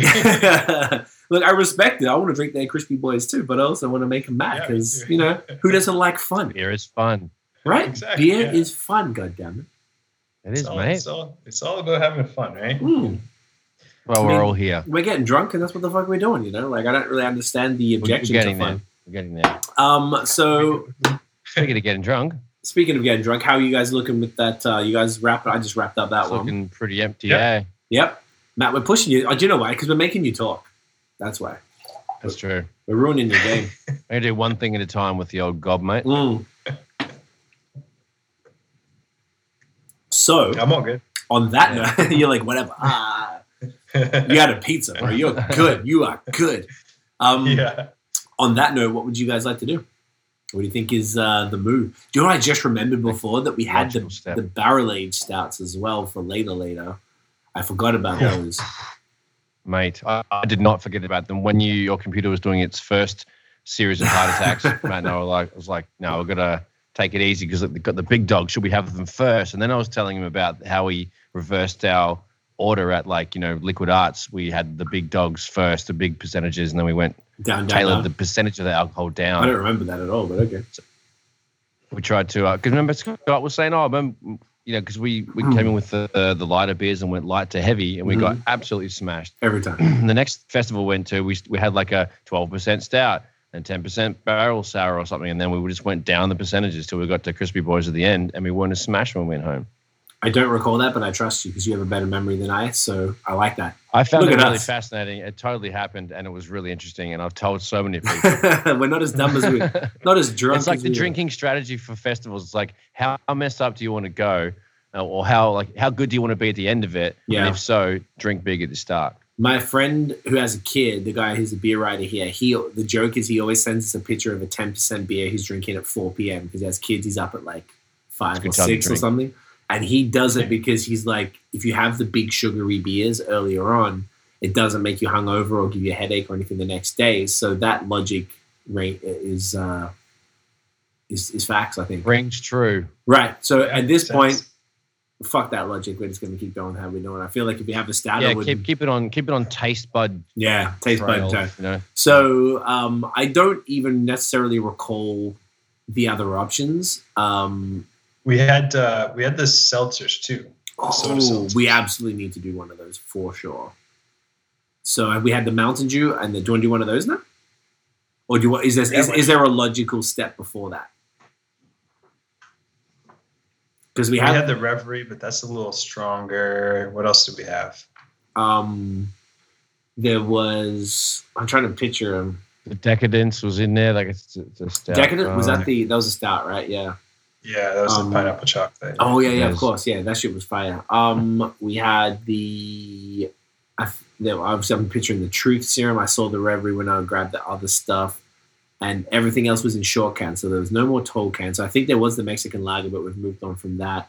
There was I guess I don't know if I can just go and grab them all. Yeah, take a look or take a picture and read them out to us or something because I can't even remember. I think there was the Heresies. There was There was the seltzers. Yep. So there was two of the seltzers, so that would add up to some volume there. Yep. The Truth Serum, the Reverie, the Decadence, and there might have been one or two others. And then the Imperial Stouts. So maybe it makes sense to do a seltzer. I don't know, you do the Imperial Stout before the Heresy? Okay. What did we forget? Talk to us. No, she got it. So we got the Berry Blast. Yep. Here, so you've got the Decadence, the two seltzers, the Truth Serum, the Reverie, and the Afterglow Tiki. Oh, that was the other one. Oh, yeah. Pineapple, coconut, blood orange. Everything in the fruit bowl. Everything in the fruit bowl. So I guess we might as well. We can move either onto fruits and then stout them. I don't know really what the smartest thing is. You are the guide on this journey, Matthew. You're the guide. Choose. Pressure's on. It might make sense to do this seltzer. We were just talking about pissing the purists off. Okay, which one? The Mountain Dew or the Dr. Pepper? Mountain Dew. I like both of them. The Mountain Dew is the cooler one. Also, it kind of looks like that slime beer. So it's the closest thing in terms of the color. Yes, the color. I'm excited. All right, so let's do that one. Okay, let's do that one. Boom. All right, I'll grab that in a sec. You can go grab it if you want. Cool. Yeah. Grab that.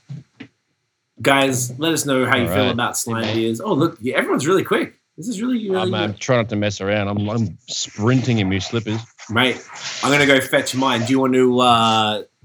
Actually, no, I'll wait till Matt comes back so you guys can talk. I love the... Honestly, I was going to wave Google the... there's a brewery. It's in Texas who does the slime beer. I want you to see this shit because it's the most fucking amazing thing. To see it. Is it on the gram? It's on the gram. They're called... like it starts with A, which is really vague. Okay. Do you know if I Google slime beer? Do you remember the name of the brewery that did the slime beer? No, I saw it on one of the memes. That's where I saw it on. Yeah, it was on it was Worst Beer Blog posted it, and I was like, here it is. Armadillo Ale Works, and it was called Ghoul Drool. Wow. Sounds right.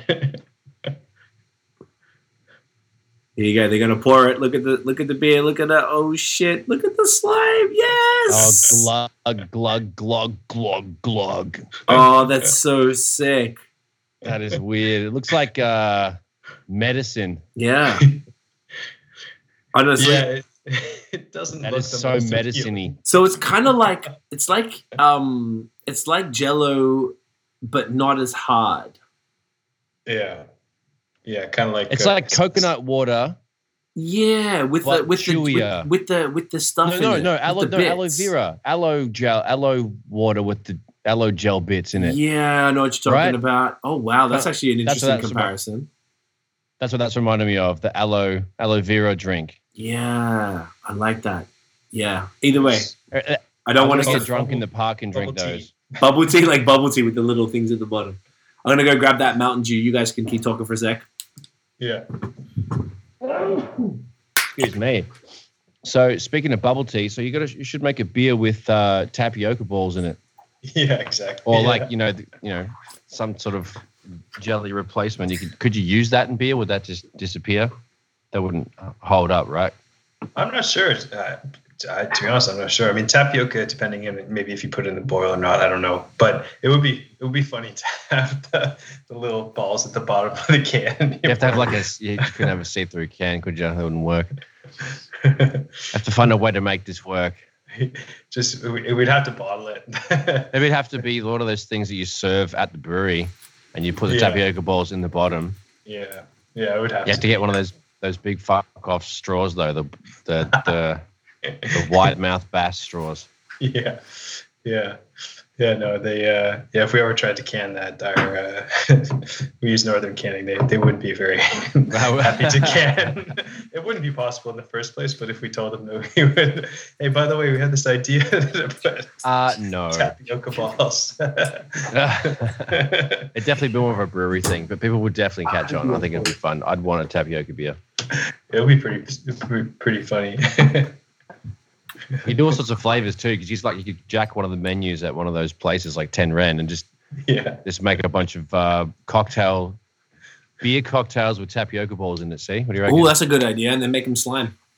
And make them slimy. Make them slime. So another trend that seems to have this is a weirder one. I can understand how smoothie sours are pissed off purists because they are, there are Berliner Weiss that have been bastardized with unpasteurized and unfermented beer. So it's essentially a beer cocktail. I get it. I don't really think many people are trying to argue that it's beer. But it's beer. So, it is what it is. But the seltzers are a funny one because I think people do get a little vexed about them still.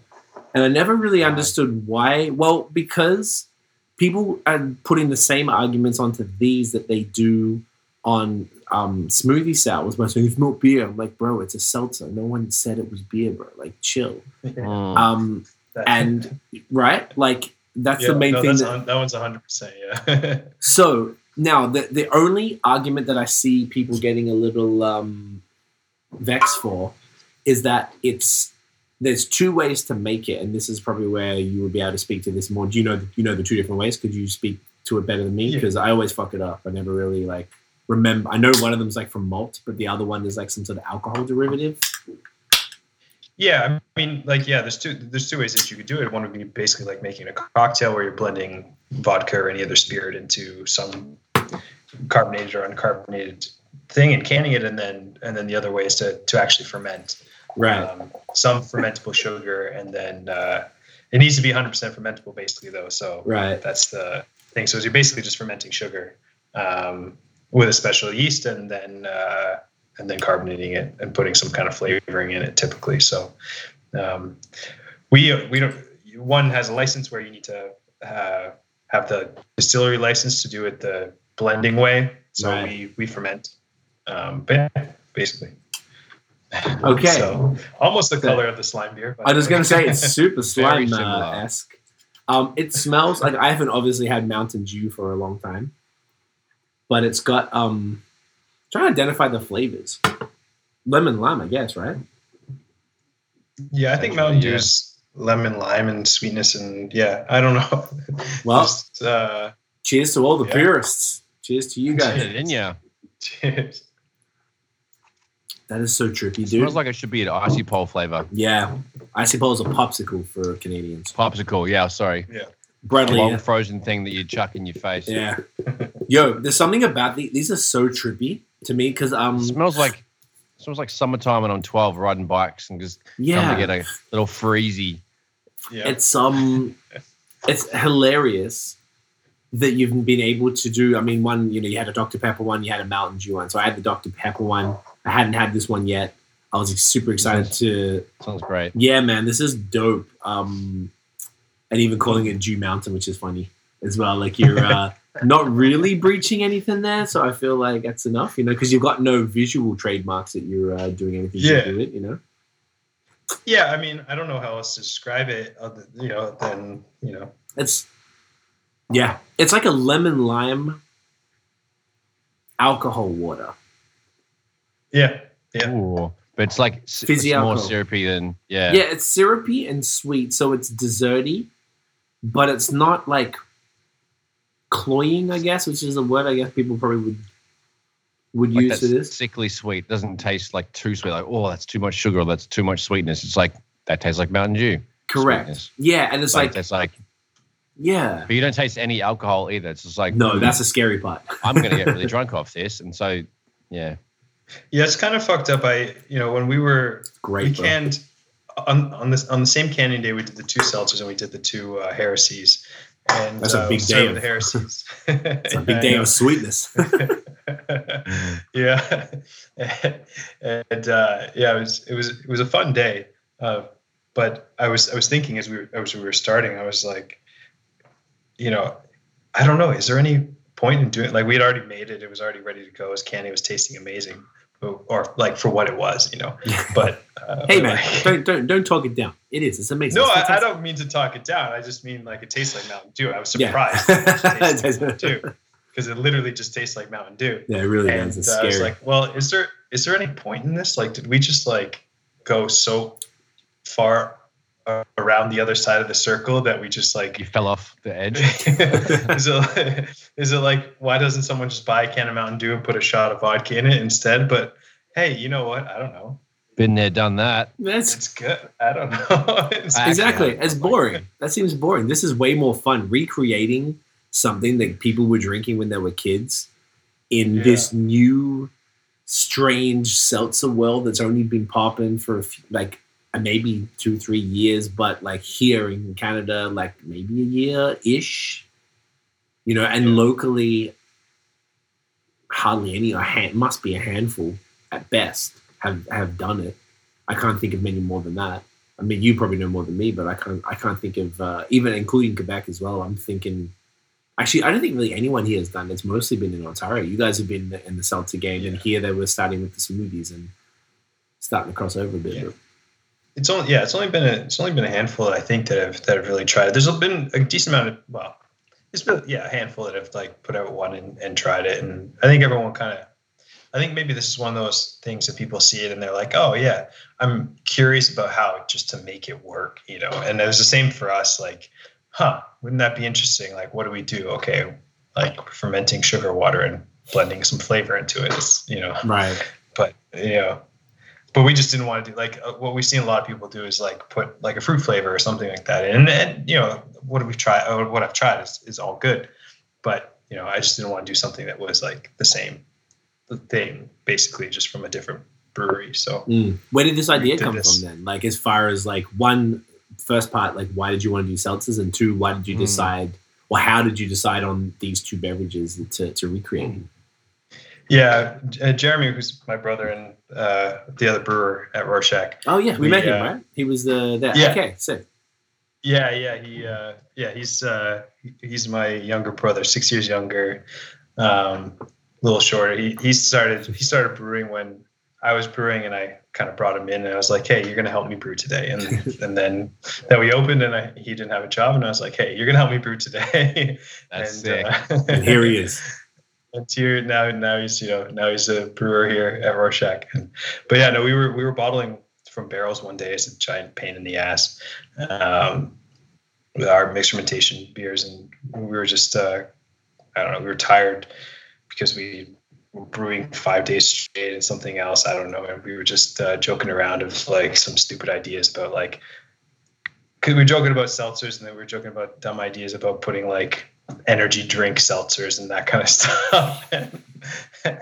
And so like the idea just sat in the back of my mind for a little while.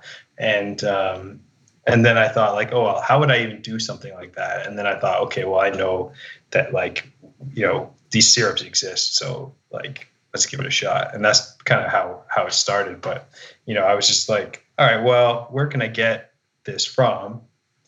And then what ratio do I have to blend it in to make it taste like it's supposed to taste, and taste like it's supposed to taste. So. Right. So it's just like it worked. It really did. So then you use the grain method, yeah? Yeah. I mean, we fermented it, but there's like an incredibly small amount of grain and like a single pellet of hops, basically. But the vast majority of it is sugar that gets re-fermented with a special yeast that is just because in most brewers' yeasts, they need more complex sugars like maltose, maltotriose, that kind of stuff, because they can't build their cell health without those kind of sugars. Whereas like other yeasts that would ferment like for spirits or for wines or whatever, they just ferment the most simple sugars like sucrose, fructose.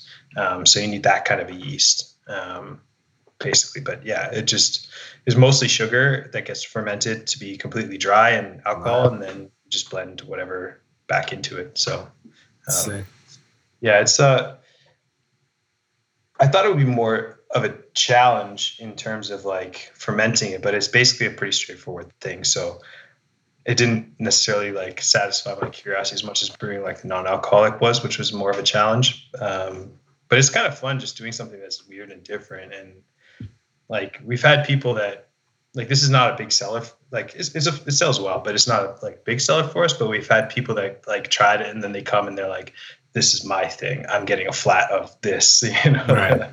I want the Mountain Dew. That's dope though. Like it's cool that like you've been able to do it in such a creative way that's like introduced people to a whole other style of alcoholic beverage that, I guess at the end of the day, this is going to become a bit of a thing. Like obviously seltzers are more of a summer product, I would imagine, than a winter product, because it's very like park chill, because it's super low. Yeah, whatever, exactly. Any of those type of chill situations, it's just like crush. It's a sweet, fruity little thing that you can just drink in the sunshine, and like, it's 5%, so it's not like too heavy. It's not overly sweet.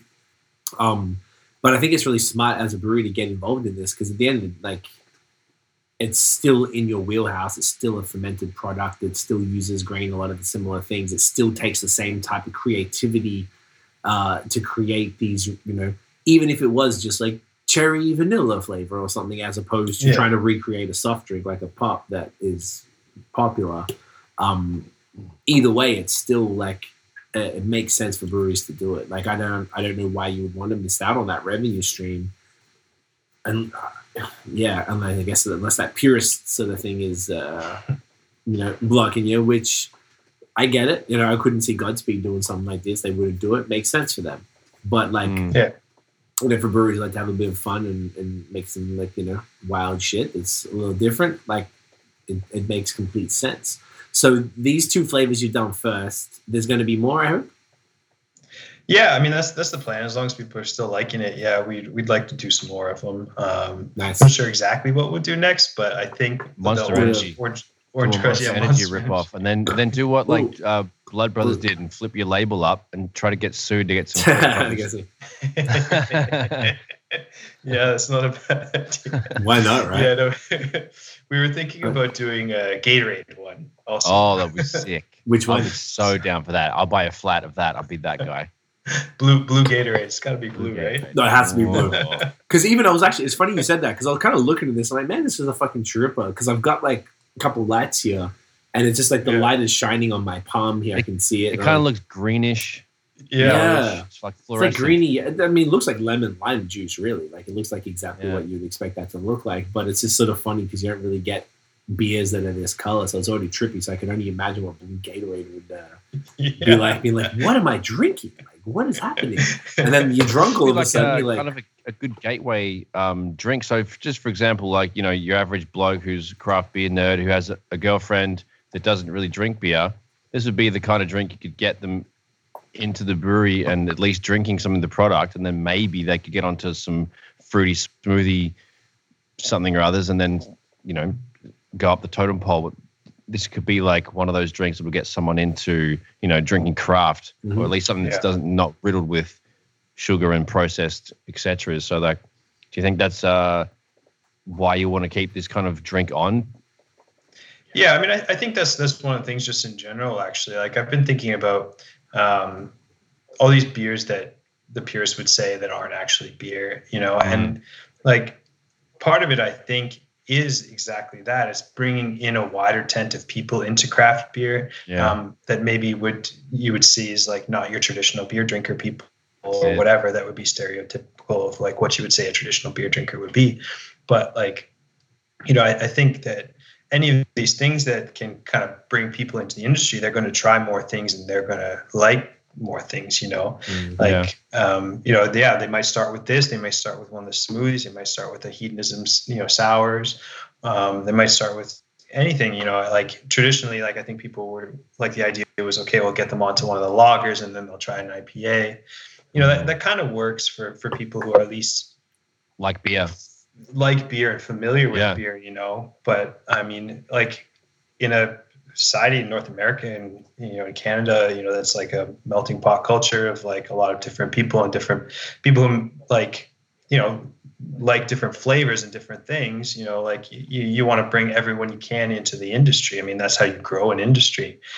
And, like you want to have flavors that people can identify with. And it's kind of ironic because like 5 years ago, you would say, what's the most approachable beer? Like a lager, probably like, a malty lager would probably be the most approachable beer, and that's kind of been run with, and, people are doing that. And, it's kind of almost like flipped the script in a sense where like the breweries that are doing mostly lagers are almost like presenting these lagers in like this high end way, where it's almost inapproachable in the way that they name the beers and the styles, which they're just calling them the style of the beer, but people don't know what a Zwickel beer is or like these other styles.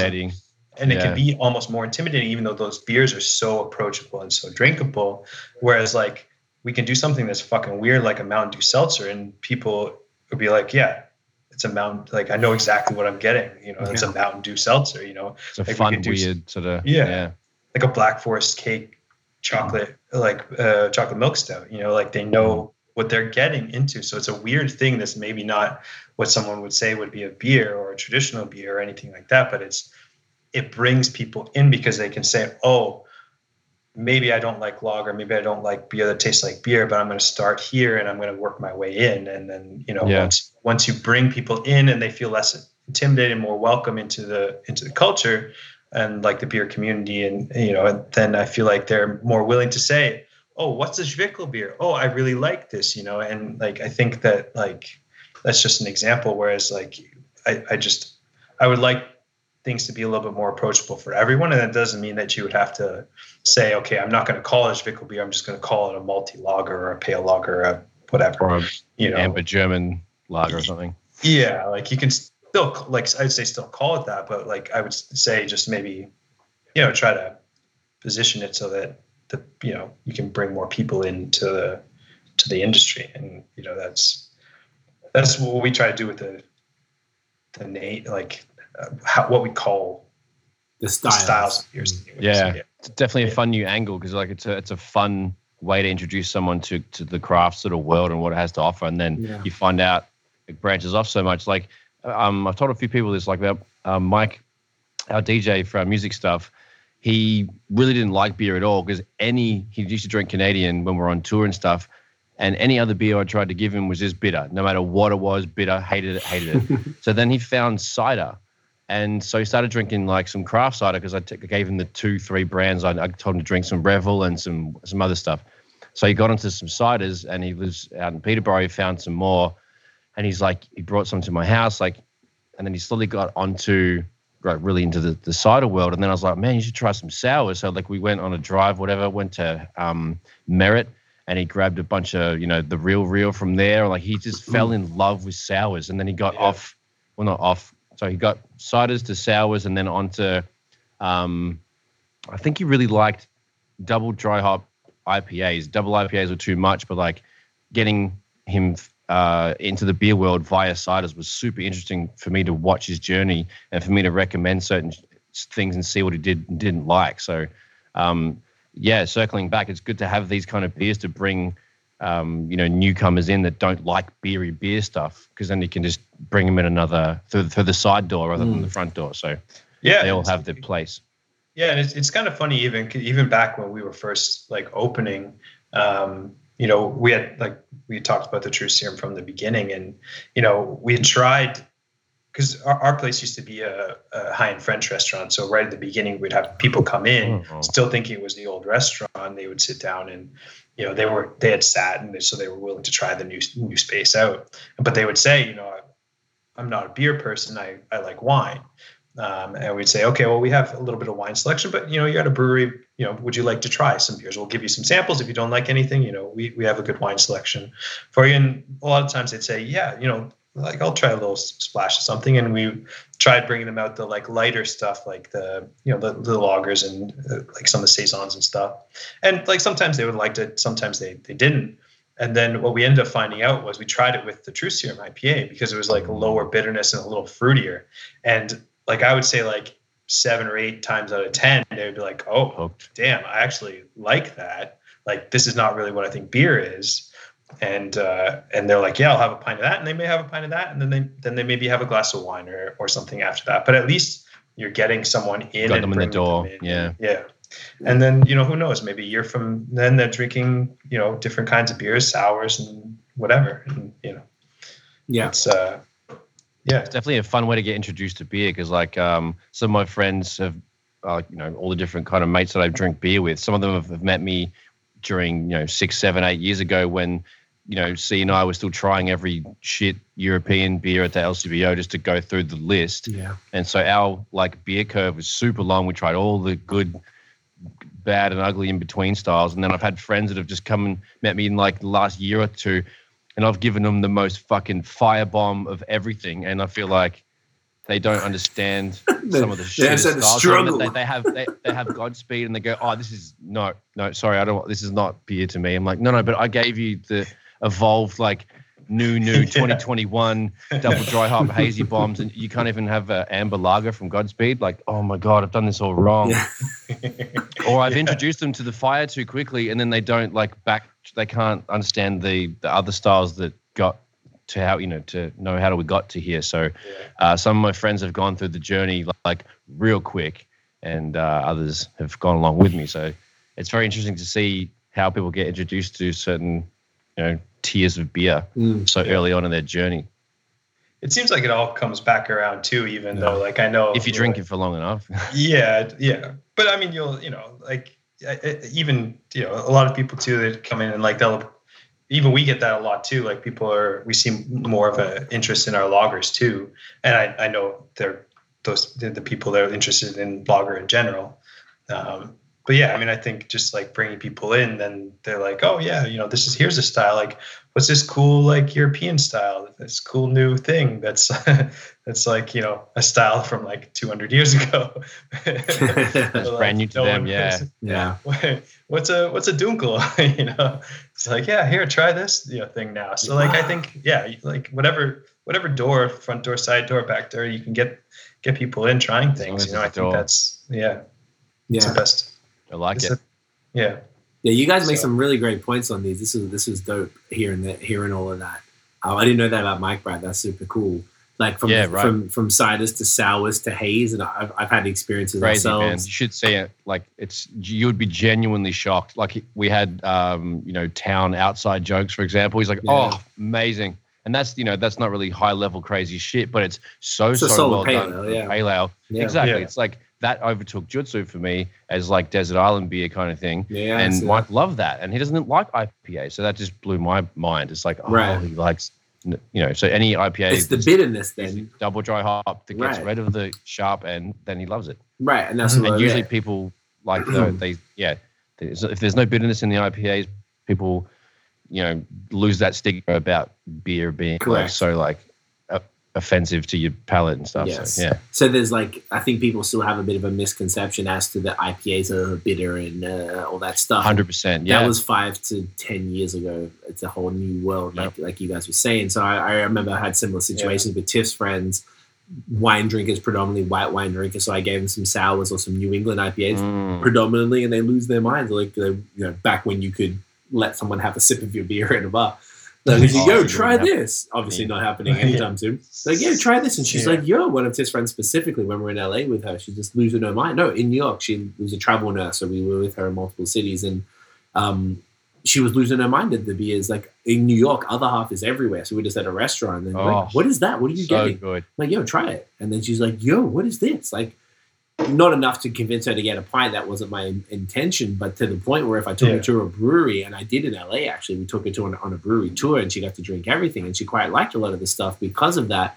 And I think that's a really great point. And that's what I think a lot of the purists miss, because I understand when you're in that world, just like me and Noshad with the hip hop stuff, like this is all we know and everything else can fuck off. Got the blinders on. Got the blinders on. We managed to take it off, and we're much more cooler with everything else. And that's the only reason I can relate to some of these folks. But some of the people, even in 2020, well, I guess I can't speak for this year. It's been like 8 days, but like, you know, what an 8 days it's been, mate. Oh, what an 8 days. Like, actually, let's not go there. Sorry. Shout outs to like love and positive energy to all our American brethren, man, and shit as well. But keep it down the border. Keep like, but you know, as long as everyone's keeping safe. Whew. Yeah, but like, I feel like some of them just missed the point, and Matt, you nailed it when you were saying that like it's really about whatever. It doesn't matter what it is. If a Mountain Dew seltzer is what it's going to take to bring people into craft beer, then that's what it's about. Right now, we want to grow the industry. That's what everybody, both,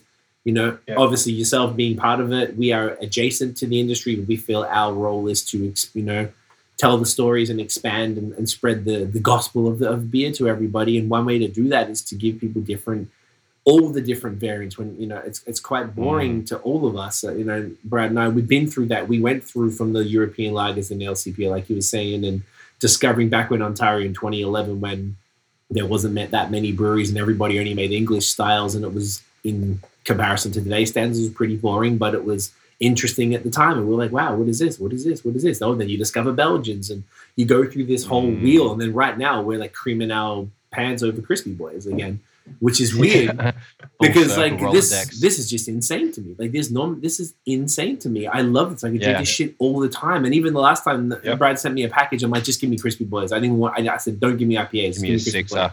And he was like, all right, cool. But like that's where it's at. But some of the purists, and I hope they are able to understand eventually that, you know, it's not just about keeping it pure. It's really about bringing new people in, or the industry is not going to survive. Like it really has to be. And that comes back into the diversity and inclusion conversation where, you know, people from different cultures have different tastes. And you've been, actually, this is a great little accidental segue. You did some great collabs with your Black is Beautiful and with the Decadence, with Ed and Miyoshi, T. Drinks and Craft Beer Phoenix, who were doing some cool stuff, spreading the word about that. Maybe talk about that, man, because I think you were one of the few breweries who get it and, you know, get not only the value of everybody being involved in beer, but also, you know, once again, what I really, really appreciate about you from the first time we met and from following since then is just your willingness to just be like, whatever's fire, let's go. Like whatever's interesting, whatever's cool, you got no pretense about you. You're just like, let's make something fun. Like, yeah, talk about that a bit, man, because it's very interesting. Yeah. For sure, yeah. No, when Weathered Stoles first announced like the idea of the Black is Beautiful collab, you know, we knew we wanted to be a part of it. We knew we wanted to do something, and basically within that same week, Ed and Miyoshi reached out to us and we're like, yeah, for sure, like let's do it. And I was like, you know, it was an Imperial Stout, and we had kind of like the base of our Malevolent series already like in the tank. So we were like, okay, well, cool, like perfect timing, just makes a lot of sense. We can do like a variant of it. And so I was like, okay, so like we have this base, you know, they're familiar with the base, and we were like, all right, like, let me know what you guys think. Like, what's nostalgic to you? What kind of flavor do you guys want to do with it? Just let me know, and like we'll kind of run with it. So they tossed out a couple of ideas, which was the coconut cakes, which was Miyoshi's idea. It was her grandma used to make them, and then she made them, and she actually made some for me to try just to get a sense of what it was, so that we could like put all the flavors right into the beer. So, and they were amazing. Like super coconutty, and some chocolate note to it, and condensed milk as well. So like that's what we did. We just put a stupid amount of coconut in. We put some condensed milk in there, you know, some cocoa nibs, some vanilla, and we came up with this like really thick, like coconutty, like chocolatey stout. But at the same time, Ed had an idea too, which was what became of the Decadence afterwards. It was the pineapple chocolate rum idea. And in our first collaboration, I just wanted to make sure that we nailed the Black is Beautiful as well as we could. And I had a little bit more familiarity with coconut playing around with that one. So that's why we decided to go with that one first. Right. But I always said like, let's. I thought it was a cool idea. So like, let's do that one in the future. So that's what then became the Decadence. But like, I want to give a lot of credit to them for flavors too that they had, because the ideas they had, because like, just even with the idea of Rorschach is, everyone has different ideas of what, perceptions of flavor and how the same product people can perceive differently. But like, what's nostalgic to someone is maybe not nostalgic to someone else, or what is flavors are familiar to someone is maybe not familiar to someone else. And something that can make a ton of sense, someone maybe just not even know about, imagine any kind of food that you've tried for the first time and you're like, oh shit, this is like amazing. The first time you have sushi, the first time you have like anything, you're like, oh, I get it. Someone describes to you like, hey, by the way, we're going to go and eat raw fish. On some rice. You're going to be like, raw fish. Okay. Gross. And then, but you go and you try and you're like, this is my favorite food in the world now. Yes. Okay. If I could eat this every day, I would eat this every day. Please. And that's where like the combinations of ideas and cultures and being inclusive with as many people as possible is that's where you get the best ideas from, like that's where you get the best like collaboration of anything. It's like no one person knows everything, the best combinations of anything. I can play around in my head of what combinations make sense, but it's only through other partnerships that you're going to get like the best of it. And I think that's what came through the coconut cakes one. I mean, that one was one of the best imperial stouts that we've ever done, in my opinion. I mean, just such a deep coconut note, and it was so like thick and creamy. And then the Decadence that came through was like something that I never even thought could have worked the way that it did, just how much pineapple came through and how much chocolate, and it was like still creamy body but still like refreshingly pineapple.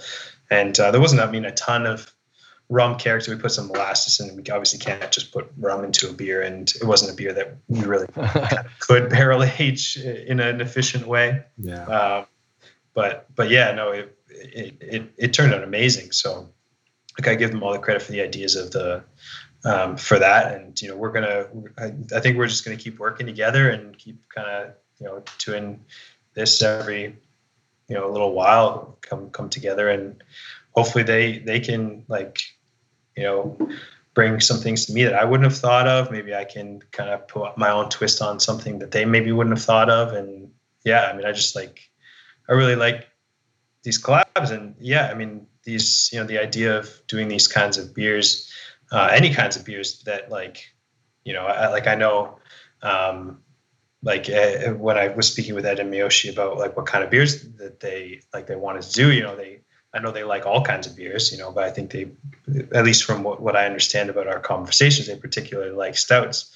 So do I. And that's a nice connection there, but also like, these big adjunct flavored stouts is like, if I can create nostalgia, or if we can create nostalgia together for like a different kind of a community that like wouldn't exist, in beer before, that's really cool too.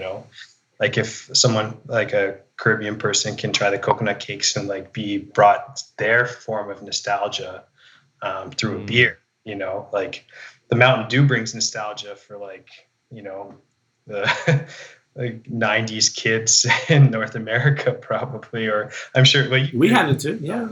Mountain Dew. We had that. Cool. Yeah, that's good. We've got Code Red and everything. Yeah, man. I guess I would be surprised if Pepsi didn't send that all around the planet, but maybe not initially, but I guess they ended up. We got it eventually. We didn't get all the fire stuff. We only we missed out. Like, I think we had vanilla Coke, but we didn't get like cherry Coke, all that type of stuff. Like, it was, Australia always was left behind. I think nowadays it's not quite like that. I think everything is much more global, but back in the 90s and even early 2000s, we didn't get shit. It was really annoying. Had to come here. But no, that's super sick, man. I like that you've been able to do that and create that. Is that the Black is Beautiful? Would that ever come back? Because you can. I guess you're probably aware that is a reoccurring. Like, it wasn't like the All Together, which was like this one time. Yeah, the one time thing. Yeah. Yeah, no, I mean, I haven't spoken with Miyoshi about it, but I'd certainly be up for doing either the same thing or a different idea, maybe that they would have, or that we could kind of work on together. That would be something that we could also, do something else that would contribute to all the causes that need like a lot of support, support and contribution right now. And that's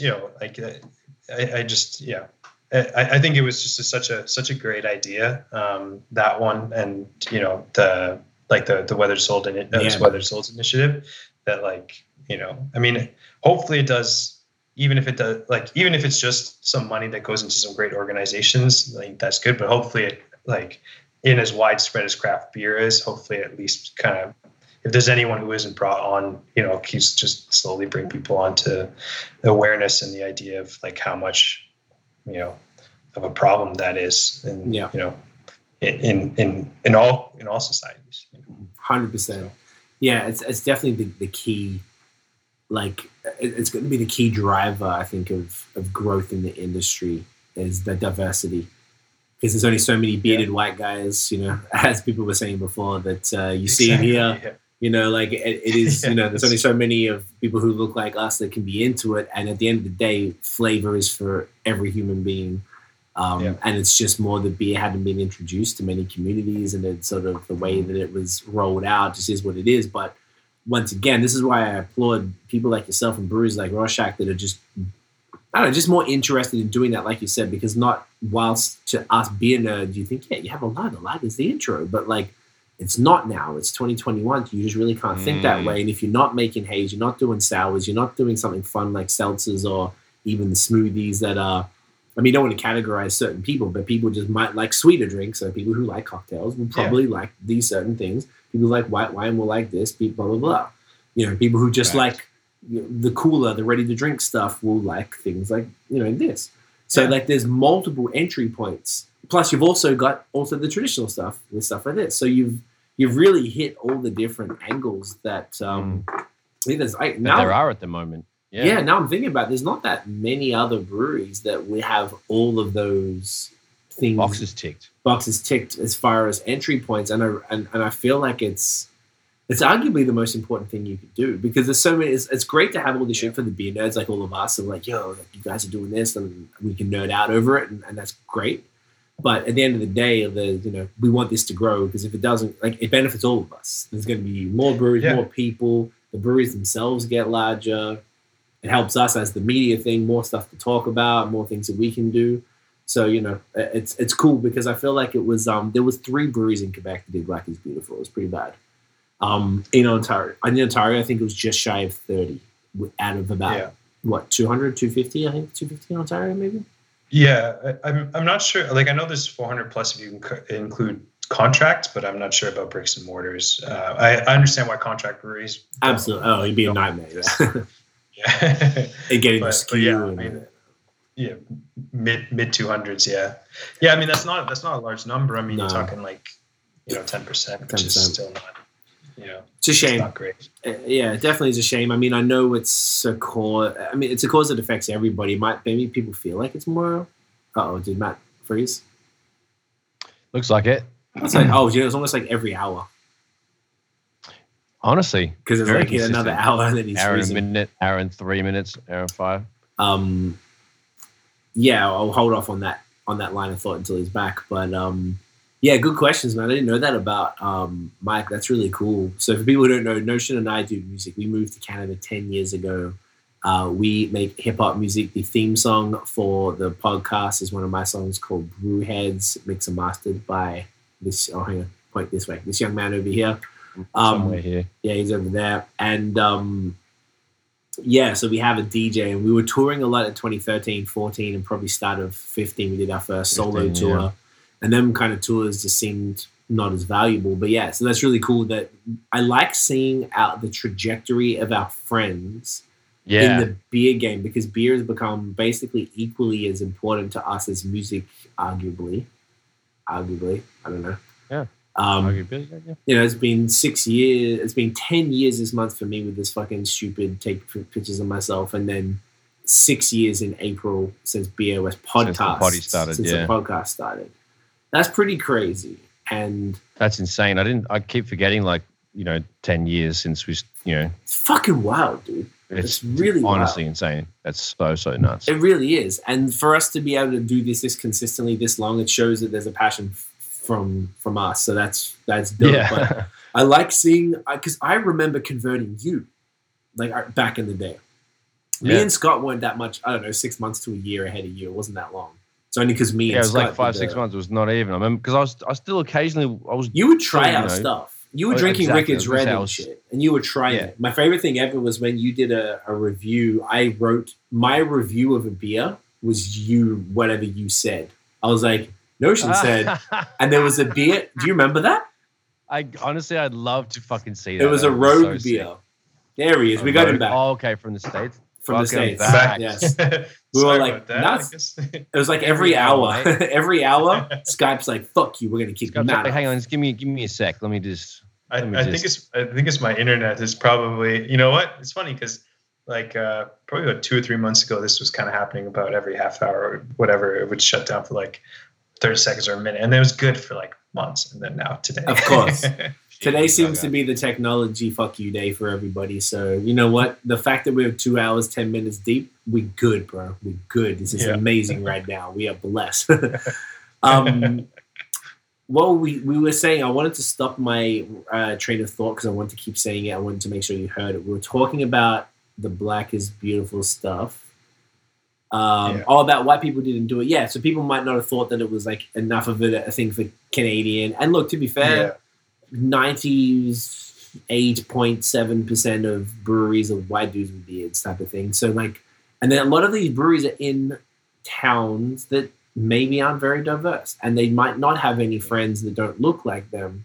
So there's like just a general lack of understanding. So I don't always think I really do believe it's not intentional from a lot of people. It might feel like that, but I don't think it is. I think it's a matter of education. I don't think there's bad intent from most people. You're fortunate. You're in Toronto. You're a cosmopolitan dude. You're out here. Like, you get it. The Toronto breweries definitely get it. I feel like the Montreal, Quebec's a different thing, so it's probably not even fair to bring it up. But like, Toronto is one of the most, or if not the most multicultural city on the planet. If you grew up in Toronto. Yeah. So like, if you didn't, we've only been in Canada 10 years, but like we see it. It's like Melbourne was pretty cosmopolitan as well. We always thought it was probably the most in Australia, but it's a different level here. There's more groups of people from different places just because Australia is so far. So here it's more, you've got people in South America and Africa, Middle East and Asia and everywhere. And there's like, everyone's come together and there's neighborhoods. Way more central, yeah. Yeah, and there's just so many things you can grow up with. Tiff's friends are like literally every single background you can think of. And I feel like it's just more of that's just how people in Toronto think. It's just it's all you know. You don't really need to even think too much else about anything else. So other breweries that are in small towns 4 hours from Toronto that are 99% white people, I mean, I guess you've got to give them a break in the sense they can only do so much.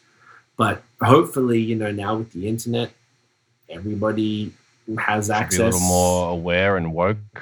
Basically, really is what it comes down to. So I hope that if people keep doing something like this Black is Beautiful concept to show, not only showcase not only fantastic stouts, but just, to give back to the community, to show people, I'm sure people keep seeing the same label everywhere. I'm like, what is this? What is this all about? And hopefully someone will encourage them to do it. And over time, I like that it's a continuous thing. I haven't seen many breweries do it. I know there's one here that's redoing theirs this is one of the first ones I've seen here in Quebec.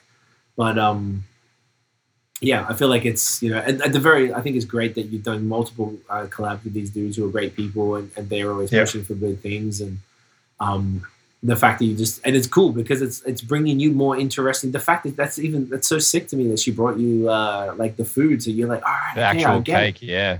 And as super dope. The person in charge of making the flavors, you're just like, I get I can do this to make it, blah, blah, blah. I'm like, that is super cool to me. And that's something, once again, that if it wasn't for that diversity of cultures and that cultural influence and those flavors, that wouldn't exist. And then the beer community benefits from that.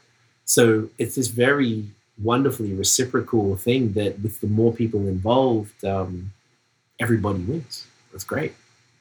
Yeah, for sure. No, it's it's crazy. I mean, like even some of the other ideas that we one of our first chef, his name's Arturo, a good friend of Ben, who's our good friend, and he became a very good friend of ours.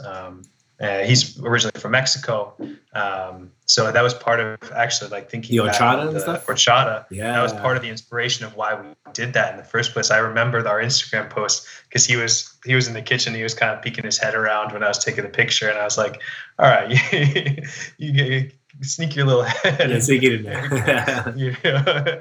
And so that was the Instagram post. So it was, and even Reminiscence was part of it too, because like, he always. Loved the Reminiscence was one of his favorite beers too, and it was kind of why we ended up calling that in the first place. We actually like on the tap handle or on the bar upstairs for which tap it is. It still has his name on the Mexican lager tap from like 3 years ago since it was there. So it was I mean like it's how else are you gonna that's the best part of a multicultural city and the best part of the world, like just meeting different people and backgrounds and I mean it's great being a part of it, and we're talking with Ed and Miyoshi to do another collab once all this everything kind of dies back down and we can actually get them in for a proper full brew day and we can sit down and actually like do a full brew together, because even with the Black is Beautiful, the pandemic was still going on then, so they couldn't come in for the whole time for that, and then we thought it would be over by the time we would do the Decadence, but it was getting worse then, so they weren't able to come in for that one. So we have another one planned for early next year, early this year, or at some point this year, whenever we can actually get people kind of get back. Get in and actually do something. So we'll keep going back and forth about some different ideas, and they've had two amazing ideas so far. So I'll keep rolling that hot dice. I love it. Okay. I love it. Remind me afterwards. I keep thinking, just as you were talking, I got 4 ideas for fun beers that are culturally specific to Notion and I. Remind me. Talking about it offline. Yeah, like actually like crazy shit that could work that I haven't really seen. Just the way you just spoke about that, I was like, yeah. I have an idea of where you're going with this. I think I might. Okay. Yeah. Yes. No, it's super cool, man. I think it's great. I just want to make sure we talk about that. How are we looking? Are we still going with the green? Okay, I'm going. I'm just drinking quick. Yeah. Okay, I'm good. Okay, y'all still good. So the seltzers are going to be a regular thing. That's what I really wanted to confirm, was that the seltzers are going to keep doing it, because I feel like it's almost like the seltzers started to get some traction, and then maybe like smoothie sour, from what it feels like, kind of started to dominate the conversation. Kind of took over, I guess, is probably the focus. Yeah, they took the focus off seltzers a bit, and I feel like it's also because seltzers just, the difference with smoothie sours and seltzers are just straight summer, like straight warm weather products. And I feel like the interest, I bet if you looked at the LCBO, because they sell White Claw and all that stuff, I bet you look at the graphs and they're just going, like they drop right down. But smoothie sours don't feel as much, because typically they're either combinations of fruit or they're trying to mimic a dessert. Sometimes I've seen ones, that are trying to, like Brewski are pretty wild. They did like a blueberry cobbler or a fucking raspberry strawberry cheesecake, and they actually put cream cheese in it and stuff, like, which is pretty bonkers. Nice. Like if you want to talk about Team Lactose, like Jesus Christ. So like, I mean, those don't feel as right. It's like so wild, but that doesn't feel as seasonal as say something like the seltzers. So I really do hope these bad boys, and look, I don't know, it's minus whatever it is right now, and it feels delightful to drink this. Like, these shouldn't be as much, but I just imagine that because they're so heavily associated with that outdoor park, picnic, balcony, patio kind of vibe, that maybe they're not sort of moving at the same rate. I would be curious because we released this in the winter, so I would be curious how something like this does in the summertime. I think ours has a little more like sweetness, obviously, because it's got the syrup blended in than most of the seltzers, which I don't know if that like takes away from part of the selling point of the seltzer being relatively low calorie and like a lot. I mean, it still is very. Is it low calorie? No, ours I don't think is. Okay, because the syrup, right? It's the same calories as like a soda pop. That's the thing. Oh, okay. Because it's the sugar. It's probably about the same because we use similar ratios of all this stuff, right? So it's probably about the same.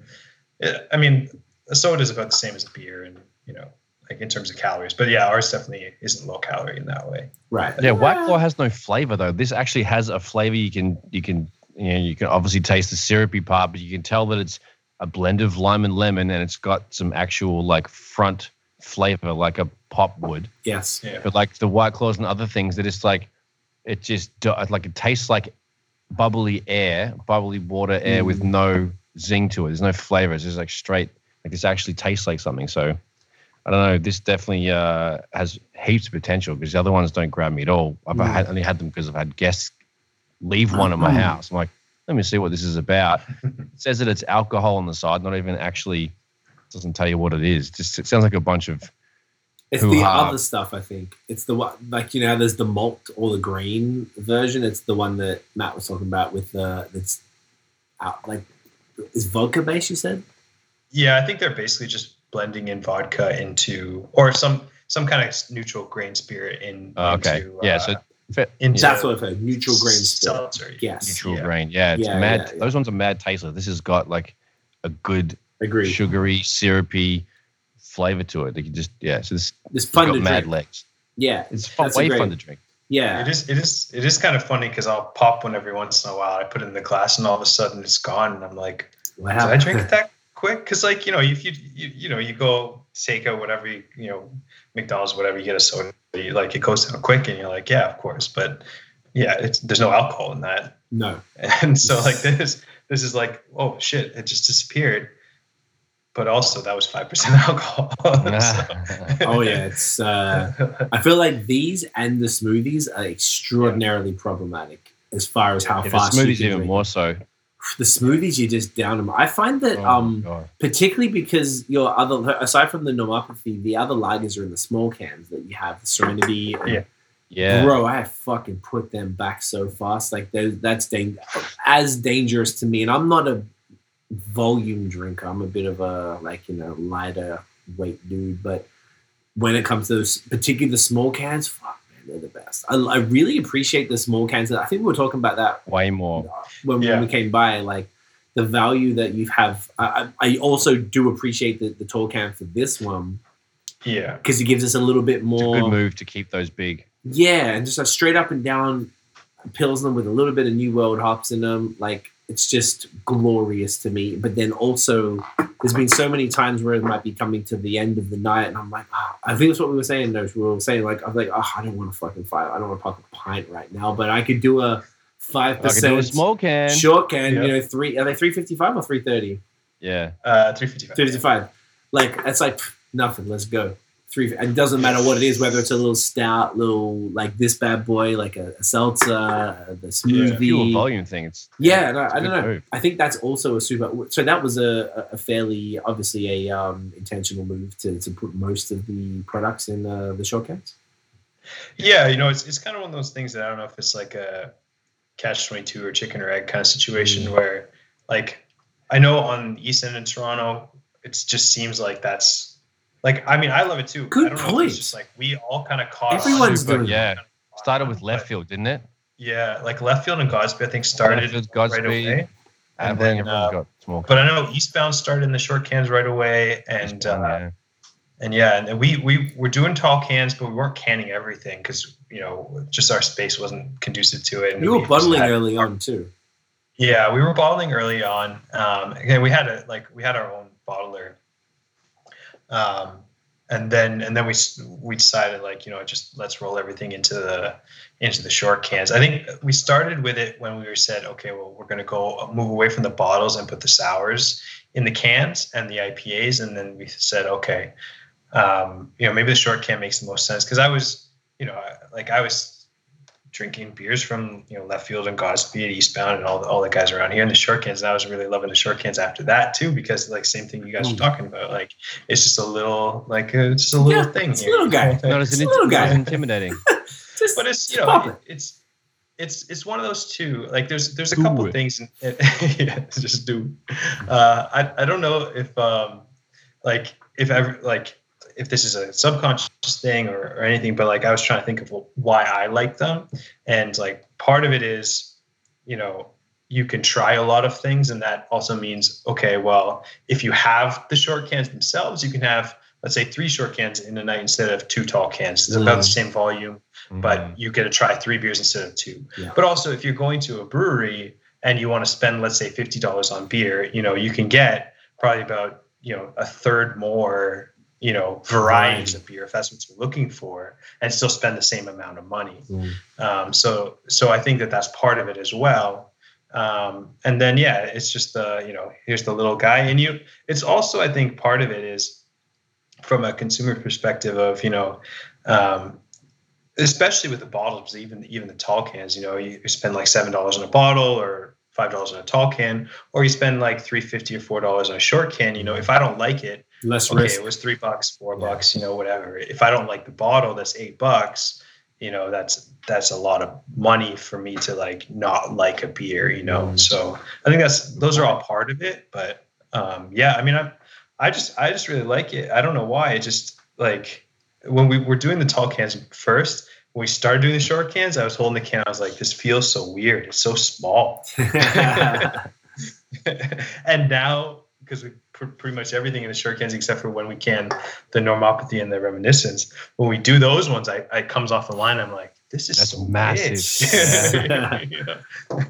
I remember getting when me and Brad and my one of our friends went in end of December 2017. I enjoyed Truth Serum, so I bought a 4-pack, and it was the big guys.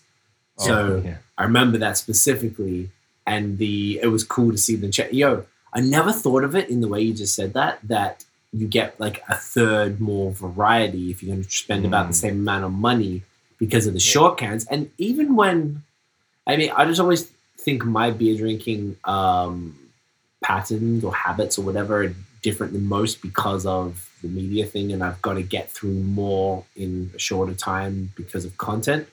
But like, it's very rare that I'd really want that full pint or tall can. I would prefer short cans of everything every time. That's a good point. Almost no exceptions. And even more that the last podcast we did last year, we were joking, and I'd seen them before, but I feel like they come up more. You can get 8-ounce cans of Imperial Stout. They're like that. They're like that big. Yeah. And like, who wants more than 8 ounces of a 10% plus beer for the most part? Right. So it was like just basically half a can, and then these little mini. Is that like the airplane size cans? Basically, I mean, I think airplanes even give you these now, but like probably the ones you were talking about were back in the old school. Yeah. Yes. Right. Yeah. The cola companies released that like a while back. I think they were pushing for something. I don't know what they were. I don't know what reason they were doing it, but they had the little short cans for a while, and then it never really became. They probably sold them to everyone to use. Yeah. But it's genius, and I feel like for an Imperial Stout, like. I've never seen them in Canada, but it was funny because we had a Quebec, it was me, Noah, the Quebec beer writer, and another Quebec Instagram friend of ours. And we were all joking about that. And then in the group chat we had, Noah sent like 3 or 4 different screenshots of different American breweries, like Evil Twin and stuff, doing the short cans. Because we were like, who needs more than that? I'm like, it's a good point. Like, because that's what you want if you're going to be there drinking by yourself. If you're not sharing it, like 8 ounces is perfect of that. Yeah. And then this size is perfect for, I guess 8% or less. And it's just interesting because I feel like there's a need for all sizes, but I didn't even also think about that most of the East End breweries are doing the short cans, and it's this whole cultural thing for that side of town. It's very dope. Yeah, it's interesting that it might just be who knows, like a very local regional thing, like preference, of it. Because, I know like I think Burdock started with the short cans too. I think it's slowly taking over as well. I think because all these reasons, I think most people prefer to try, like part of it is, just variety and trying it. But I mean, we've noticed it as well too, even with our Imperial Stouts, like we don't can it just because we do such small volumes of most of the varieties that we do. So we'll bottle it all, but we were doing 500 ml bottles and we switched down to 375s. Definitely good, yeah. And it's like, even for me, I used to open one every once in a while just to test and see it's going in. Like I would drink like half a bottle and I would just be knocked out, And like now the 375, I'll still drink half a bottle, but I'm not, not trash. I'm not trash. But, but at least one of those sizes, like if that's your beer for the night and you like, let's say you like the stouts, and you like, especially the Imperial Stouts, and you just want to crack one of those and that's your like one beer for the night and it's 12%, and you have like, 375 ml is like 13 ounces or something like that, right? So like your one thing, like you're not going to get fucked up for the next day, probably. It doesn't really touch the size, I noticed. If you have that size, like essentially the bottles that you have are around this size, like I feel like if you eat and that's all you have, I feel like I'm not even tipsy. And I'm light. Yeah. I'm a real lightweight. But if that's all you have... I agree with what you're saying, man. Yeah, but that's it. I'm like, sometimes I'll have it on the nights when I plan to not drink, but it might be like 11 o'clock. I'm like, fuck it.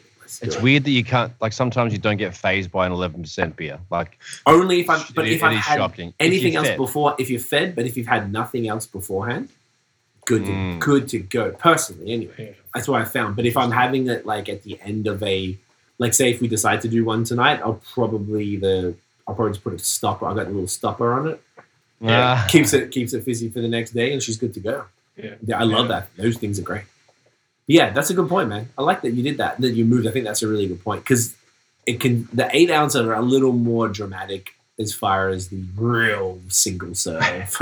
I'd like to, if we ever, hopefully soon we can get our own canning line. I mean, there's space issues just in our space as it is, but like if we ever go down that road, we can kind of set it up so that we can do that. But I'm sure if we ask, we use Northern Canning and they're great for us.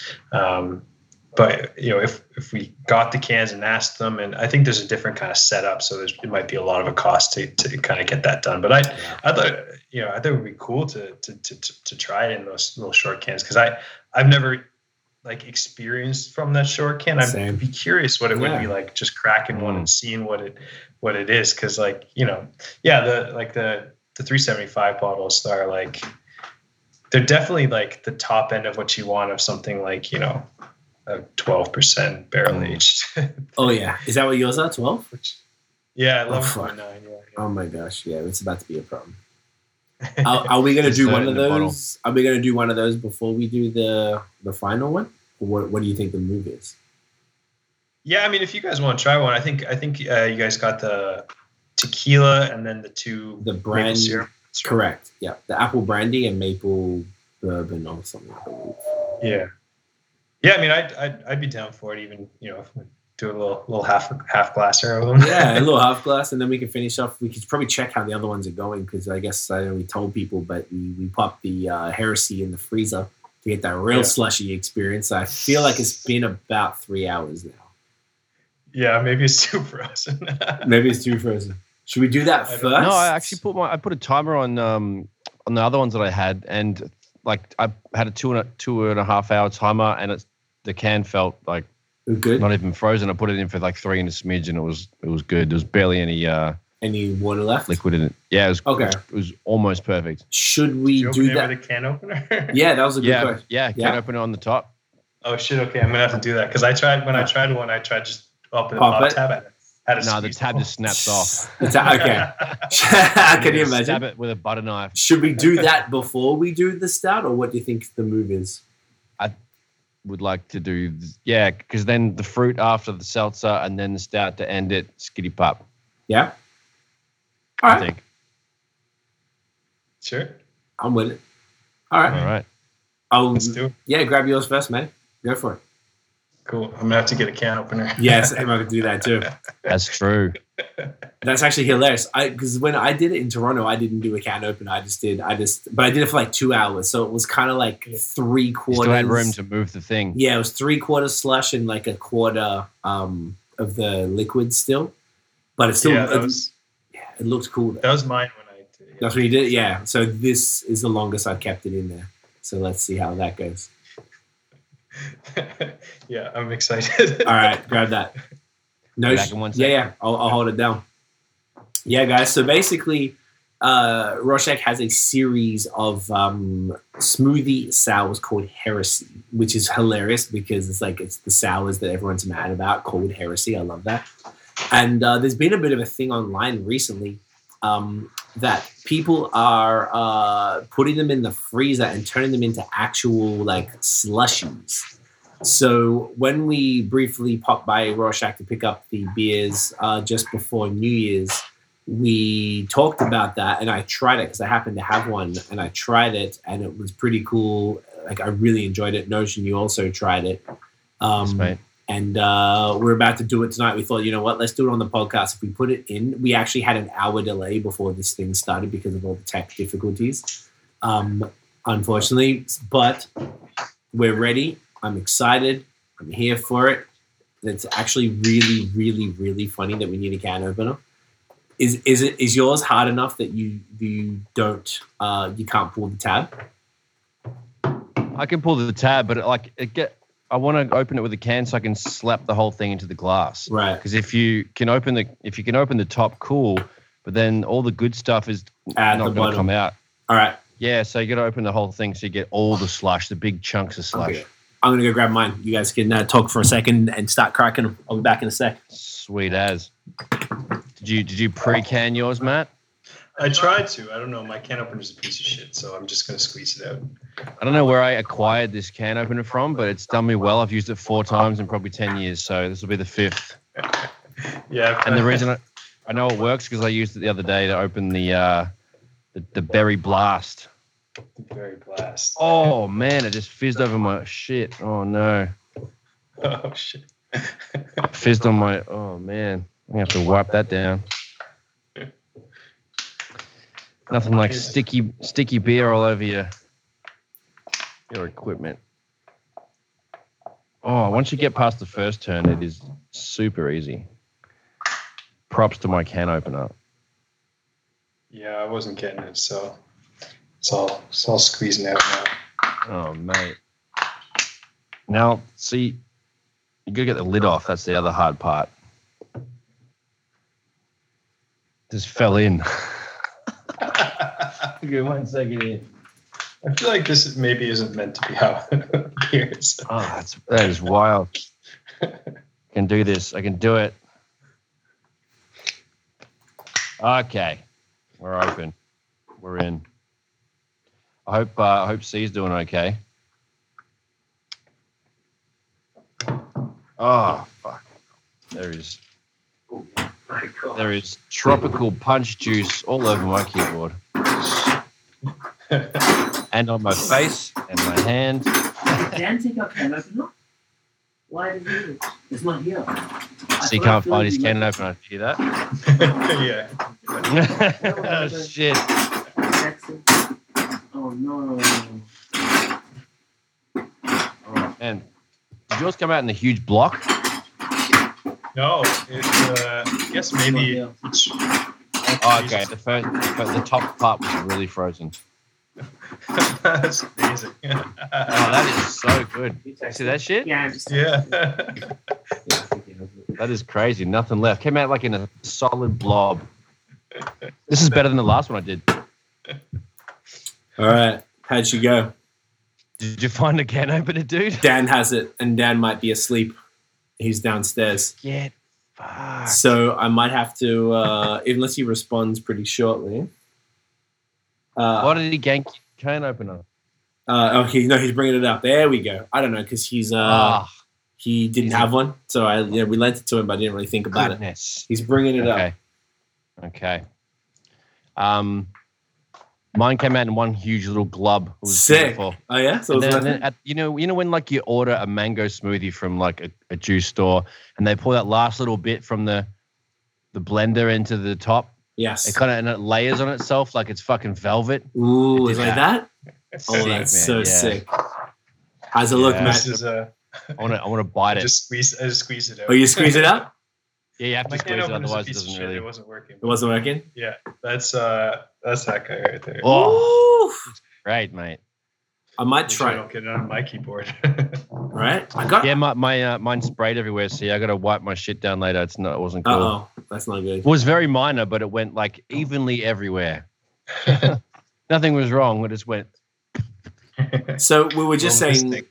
I was saying to the people Lick it off. just while you guys were running to get them that this has become like a bit of a thing in the smoothie sour kind of online world where people are putting them in the freezer and then can opening the cans to to get all the goodness out, because really this is kind of like a super fun way to consume these beers. It's because there's just such a high level of fruit and sugar in there, they freeze up real nice, kind of like a 7-Eleven slushy type of situation. Way better. It's a Well, healthy version. Obviously, way better. Yeah. It's something that one of our customers came in and mentioned it to me. Yeah, I hadn't known, but yeah, I mean, it's been going around. It's and they were like, yeah, put it in the freezer. I was like, no. They're like, yeah, we opened it with a can. Huh? It's crazy. Okay. Did that blow your mind or what? What made me laugh was someone, I don't know if it was the same person or if it was a different person, but they mentioned it also, and they're like, do you guys recommend keeping it in the freezer? And I was like, I got confused for a second, because I guess they were probably just asking whether or not we could say you can put it in the freezer. And obviously my answer is I'm not saying that you can put it in the freezer. I mean, I've done it, it's okay, but I don't recommend it necessarily. I mean, yeah, sure, but I mean, officially as the brewery, I'm not going to say that. But No, of course not. It's dangerous. But At first, I thought they meant like store it in the freezer. I was like, why the fuck would you store it in the freezer? And I was like, oh, you mean keep it in the freezer for a couple hours and then make a slush? Oh yeah, fuck, I gotta try that. So It's a game changer, dude. Yeah, My man. God. It's just such a. I feel like I can feel just like a little bit. I think I really did it with this one. I'm excited for this. But yeah, it's just such a dope idea, because it's like the perfect beer. Like, everyone's used to accidentally leaving a beer in the freezer for too long when they were trying to make it. And you're so upset because you ruined it. And then the top of it explodes and stuff and blah blah blah. But these things are basically built for it. It's so sick. It's such a fun. This is, once again, comes back to beer is fun. Like, how can you be mad at this? Yeah. Like, it's still a Berliner Weiss at the end of the day. It's just got a shit ton of fruit. It's like, and now you can freeze it and make it fun. Like, dude, you just made it even more fun. It's made it next even more level of fun. Next level of fun. Like, damn near need to eat the shit with a spoon. I can't wait. Frontier of fun. Yeah, new frontier of fun. I love that. That's the episode name. I called it Smoothie Heresy because of this. Because of the name. Well done. That was my Matt. temporary name, because I knew like that's that. what we I were. like that. Because I knew we were Nice. doing this. I knew people might be a bit pissed about it. I just really want to showcase these styles because I just think they're fantastic. And honestly, man, this is like top like A1 level shit. Like, this is phenomenal stuff. Like, you really nailed it. So Thank you. I know we've been touching on it for 2.5 hours, but now we can finally actually talk about them for the next fucking 2.5 hours. These beers are approximately 40% fruit, or 400 grams per liter fruit. Is that? I know we were speaking about it in person, but is that approximately accurate? Yeah, I mean, yeah, it's approximately accurate. Yeah. Okay. What's the ratio? Yeah, It's about 40. There it is. Yeah, it's about 40% fruit. Okay. Yeah, it's I need a spoon. Yeah. I'm probably going to go get one because Go get it. It's Yeah. good to stir it because it's like the delicious sort of puree sort of slush at the top. Then there's this golden gold liquid at the bottom. I need to just give it a stir. Yeah, I'm on that. Give me 1 second. Oh, it's not even like opening. Okay, keep talking, Maddie. yeah. No, I had a hard time opening up. That's why I just said fuck it. I tried to squeeze it, but Yeah. I think Digging a little deeper. these styles are just Yeah, it's about 40%. Fruit. This one is boysenberry, blackberry, raspberry, blueberry, and cherry. Okay. So we call it berry blast because all the 5 berries wouldn't fit on the front of the can. Wow, there's so many berries. But in hindsight, maybe I should have put what berries were somewhere on the can. But all the space was taken up by on the side of the can that says made with fresh fruit puree, keep refrigerated at all times. This can the important disclaimer at all times, keep refrigerated at all times. Oh my gosh, it's just I think I say on 4 places, keep refrigerated at all times. Can you get a cloth? Yeah. Insane. I love it. Did it go everywhere like mine did? Like as in like it cut a hole in the side and now I can't pour it. And shit. And I also can't take the can opener off. It's like stuck to it. Oh my goodness, mate! It's just such. Doing it wrong. Oh my gosh, that's hilarious. Just put like a. Here we go. It's not good, but yeah. So sometimes you have to get caveman with this shit. It's dripping everywhere. It's not even flush. Yeah. Oh man. Sorry, babe. I just poured it. It's a whole thing. There you go. There we go. It's worth it though. Oh, look at that. Oh, he just maybe like. I must say, boys, I did the flavor that you guys have being right now. I had it last week. Yeah. So when we came to visit you, Matt, I grabbed some extras to go just because I wanted to crush during the week, and so I drank one of those and I drank one of these, and then I froze one of those and had it the next day, and now I'm having this the following week. Like, they're both exceptional. Yeah. And I can't tell which one's my favorite. Yeah. And I'm eating a beer with a spoon, just so you guys, in case anyone wanted to know. We're making that's so good history here, right? I've never eaten beer with a spoon. I almost feel I feel like in hindsight, mine wasn't. Look what the can opener did to it. That's fucked up. We need a new can opener. You have a I feel savage like ours can opener, dude. Yeah. IKEA, thanks. Yeah, IKEA's trash, man. But like, I feel like mine isn't like it's just like really cold and thick, but it's not like slurpy-ish like yours knows. Mine was like that on Christmas. This is exactly 3 hours, I think. Like it was, how we text and said I'm going to put the can in the fridge. I did it exactly then. Yeah, so I did too. I don't know why. When the episode started. I feel like I could have like just cracked the top like Matt did and just made it less complicated. But hey, it was worth. It goes away pretty quick, and it turns into it's a little more movable now, so they can actually drink it. But in the first 5-10 minutes, you need a spoon. Now it's like I can just get a nice even, bunch of slush. Well, you got like a big like iceberg there. Yeah, thank you. That's awesome. Yeah, it's kind of like it's separating out. It's interesting. Yeah, the I guess just by nature of the fruits, the berries have a lot more like fruit pulp to it. So the tropical one is mango, passion fruit, pineapple, guava. Oh my god! Blood orange is the 5. Okay. On that one, but they're all a little bit less pulpy, but yeah. Mm. So is that saying this is harder to freeze than the other many. one? Wow. I'm not 100% sure, but I think that might be the case because there's a similar sugar content, I would imagine, but like it being more pulpy, I don't know. It's just so good when it's like this cold. Either way, even if it's not completely like you need a spoon. Like mine looked like yours on whenever night it was, like 30th or something, I think it was. Right. Yeah. And I feel like it was like 2 hours. I left it out. I actually just put it in the Canadian fridge, just popped it outside. And on the balcony, on the balcony. This was in the regular fridge or freezer. I feel like it's pretty nippy here tonight. It's like -7 feels like -13 tonight. So I feel like that'll get it cold.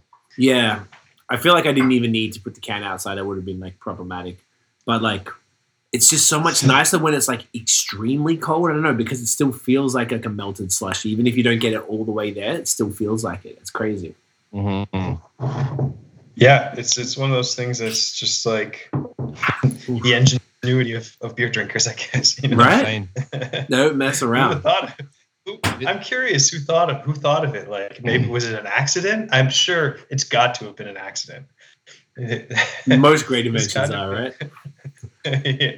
It's like, who decided to eat lobster for the first time? Yeah, that ugly thing. Someone must have been fucking starving. Yeah, give me that Just roach boil it looking for thing. a little bit and just see what While happens. it's alive. Let's put it in there while it's alive. Tartare sauce. Right? Yeah. And eat the claws. Like, it's actually bonkers. That's a good Yeah, point. you're right. This has got to be in some sort of accident, like where somebody was trying to make some sort of fruited beer and they just put too much in and like oh wow, this is amazing.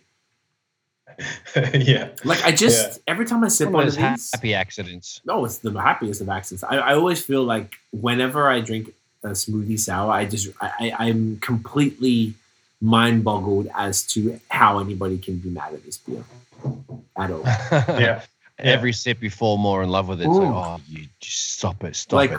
every sip is another resolution to be a staunch, aggressive supporter of these beers to the point of like I would argue with anybody. Staunch aggressive. Yeah, like That's the new one. I'm here for it. It's just they're just so phenomenal. Like the juiciness of this, it's so like it's intense, but you can still tell it's beer. It's complex. It's all the different. Like you said, there's like 5 different berries in this, and probably sounded like 4 different fruits in the one that Nose has, the tropical one there. Like, there's obviously not a cheap beer to make. There's a shit ton of actual fruit. Mm-hmm. I'm not gonna lie. When I have one of these, the next day I usually need to wake up and hit the bathroom there because of that fiber. Yeah. So you're getting your daily serving. Regular. Keeping me regular, mate. You're getting the actual daily. Rorschach, part of your weekly diet. Yeah. Hey, you know what? Get your vitamin C too, and make sure you don't get any scurvy. Oh, that's true. Because we all travel on boats. Yep, exactly. And I feel like scurvy doesn't sound fun. So drink your smoothie salads. It's just like That's the selling point. If someone did this like medicinal 300 years ago, they'd be like, "Hey, don't get scurvy. Drink a smoothie salad." Yeah, it's just fucking. It's bonkers. we're starting a new history around the smoothie sour instead of the IPA getting taken around barrels across from. It was some pirates from England to India. It's a smoothie sour so that they don't get scurvy. Wow, that's a skit right there. The nutrients beers. That's like a health skit. line. And all the pirates are just being like the hipster pirates. All the passion fruit puree that they had in 1800s. Well, we're killing it. Right, kept in the bottom of boats, just in barrels. I'm like, yeah, of course I got passion fruit puree. and the hipsters have like the pirates are hipsters with the pirate hats, but they're like rolled up like a beanie pirate hat. And maybe they're how they got the wooden hands? There's reclaimed wood or something. Oh my god! Like in a cafe, I feel like they could do it. The puffy shirts, yeah, but the puffy shirts stay the same because that's still hipster. Yeah, exactly. Yeah, that's it. Yo, I feel like that could great. be a thing. That could be the scurvy. The don't get scurvy smoothie salad. That's another collab we can think about. I'm telling you, bro. Yeah, It's so It goes good. down so easy once it gets to that. Oh my god! Yeah, Just this is like wants to fall into I my feel like face. this is like it's like a 5 to 7 minute drink. It's like Yeah, I just feel like I just want another sip all the time because it's sweet, but not sticky and sickly sweet or cloying in any shape or form, and it's just so like it's so clean. It's like balanced tartness. Excuse me, this one specifically incredibly juicy.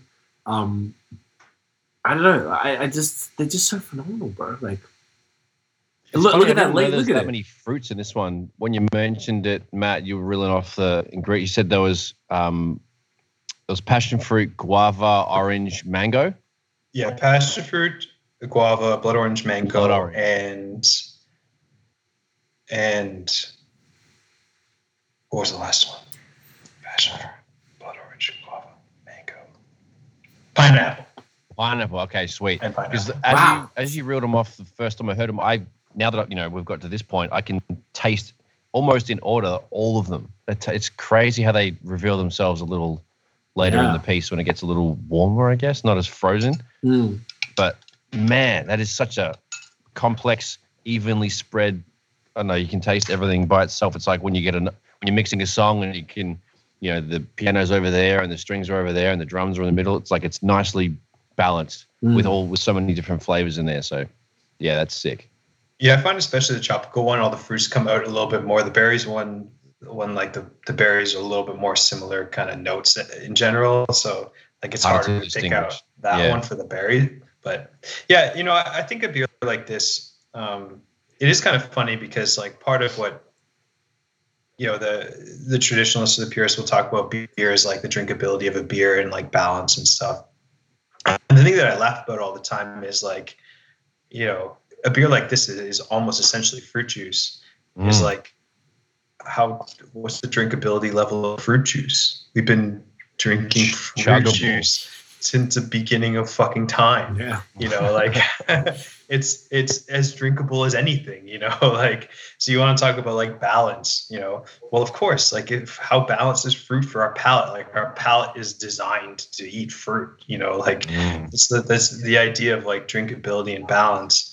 It's one thing if there wasn't some of that sour element to cut some of the sweetness, then it's going to be a bit lost. So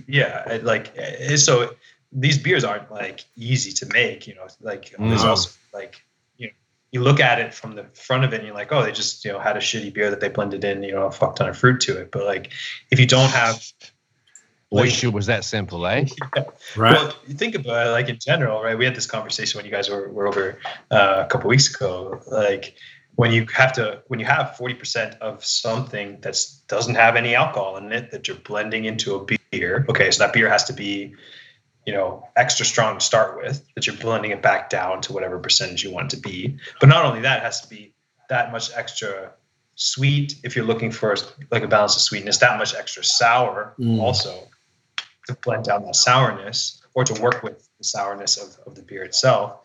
You're creating this very specific thing that's like potentially up to like 15% alcohol that you're blending down. There's like some super low pH that's blending back up. That's the sweetness level that's either balancing or whatever. It's easy to say, oh, they just put like a shit ton of fruit puree in it. And, who knows? Maybe you could put a shit ton of fruit puree in a bad beer and I'm sure it'll taste better. But, like it's not as if, like, it's not easy to brew lagers, either. It's not easy to brew a lot of things that are very, very good. But like, it's not easy to do something like this that's very good also. It's just like it takes like anything that's, it's like, people can brew lagers and some make them really, really good and some aren't so good. And like same thing with any style, really, like it's just how it goes. So I agree so much, man. This is the one thing, once again, that people who aren't really familiar with or don't enjoy this style or want to have to criticize it, like, don't understand. Like, you're right, because you do have to figure that out. You're like, all right, well, I'm going to be blending in 40% fruit puree to this beer, so I want it to be around the 5-6% mark, so I got to make it 8 or 9%, drop it in, and the base beer has to be good, like, has to be a really great, nice, tart, balanced Berliner Weiss, because you're about to make it unbalanced because fruit juice by nature probably isn't super balanced. So then everyone has to get the fuck over what balance really means, because balance is great for this beer and it's important. But balance is not so important for this. Or even haze, because haze is super hop forward and stuff like that. And I've had brewers admit that to me. I've had brewer and he's super mad cool, a guy from here. We interviewed him 3 times in all these different breweries. He made in New England because he's like, yeah, but I wanted it to be balanced and it wasn't great. And then I interviewed him like a month or so ago and he was like, yeah, but and I brought that up and he was like, oh yeah, no, like I was completely off. Like New England's don't have to be balanced. And I think people need to get past that. Balance is something that a lot of maybe more traditional brewers like to talk about. And it's obviously a very important trait, but it doesn't apply unilaterally across the style spectrum, and people have to understand that, like, you know what, fucking make this unbalanced as possible, make this fruity and stuff, but the original beer still is true to style and a nice, beautiful Berliner Weiss. If they had that, they'd cream over it, and now you just, and but the balance of fruits, you could probably argue that you've had to balance. How many fruits are in this? 5 as well. 5, 5 berry fruits, and whilst they like berries, typically, like you were saying, it's a really good point because I feel like it smells like blueberries.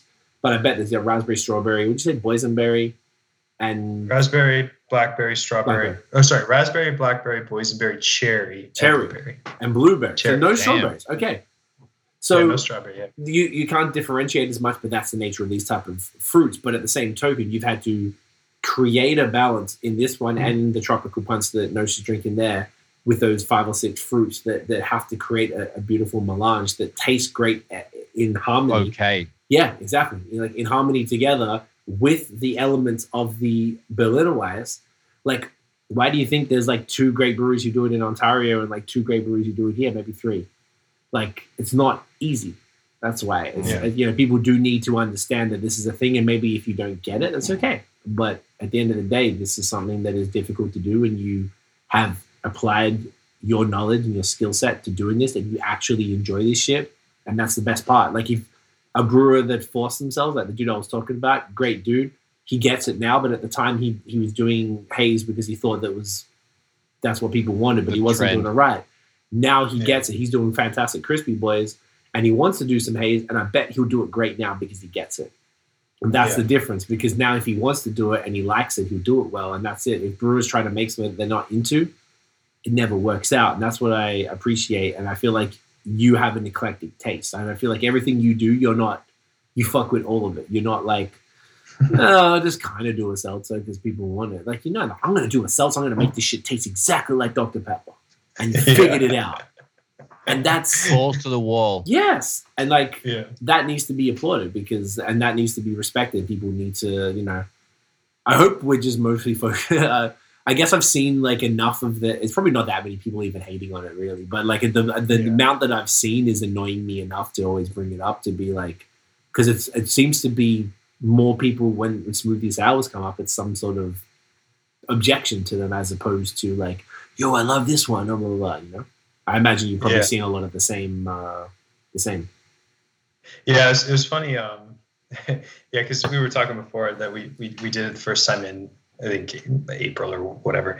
There was a little meme on one of the Ontario craft beer. I know the one you're talking about. Yeah. Accounts. They shut down now, I think. Oh yeah, did they? Yeah. It was, I don't know. I thought they were funny, but it was decent. There was I forget. I don't know what the meme's called, but it's the one with the little monkey puppet that's like looking forward and then looking sideways with the side eye one. Where it's like, yeah, I know the one. They're like, it was. I think the caption was like, Rorschach when people are giving Third Moon shit for their slushy beers, and we were like, yeah, that's actually pretty true. Yeah, because you guys didn't cop the shit. Pardon? You guys didn't cop the shit that Third Moon did. No. Like I'm not sure when they did it. I don't know. But I don't know when they started doing it. Yeah, I can't remember either. No, well, you know what? If you start in April, they didn't open until May or June, if I'm not mistaken. And they took a while. They did slushies, but I wouldn't say like August, September, October type of thing. Yeah. I'm not sure. I mean, it doesn't matter who started or whatever. But we, the first time we did it, like we still were kind of figuring out how the best way to blend the puree in too is. So like we started in one tank and then we did it in our bright and it just didn't work. So we did it in a fermenter and recirculated, and it just like the first time we did it, we learned, and then the second time. So like the first time we did it, it was not like. We added more fruit the second time. We changed it a lot the second time. So, it was still very good the first time, but it was still like slightly pulpy. And then like now this is like an evolution to like the heresies where it's just like, like you can see the. Yeah. It's so good. It's like fruit lacing. Yeah. Like the whole glass. Yeah. If that doesn't happen, it's not a good smoothie sour. I wanted to look like I had my breakfast juice in this shit. Exactly. That's exactly right. I give GLB a lot of credit for like they did I think they were doing the GLB lacing hashtag thing for a while. It's that was like cool. Well, like all those pictures, it was like really nice pictures that like just proper pints of like foam and stuff. But like that's funny, like the fruit lacing. It's not quite as pretty. Just start a new hashtag. Yeah. Rorschach lacing. Yeah. Fruit. Gotta make sure people can spell Rorschach first. Exactly. I love it. No, it's sick.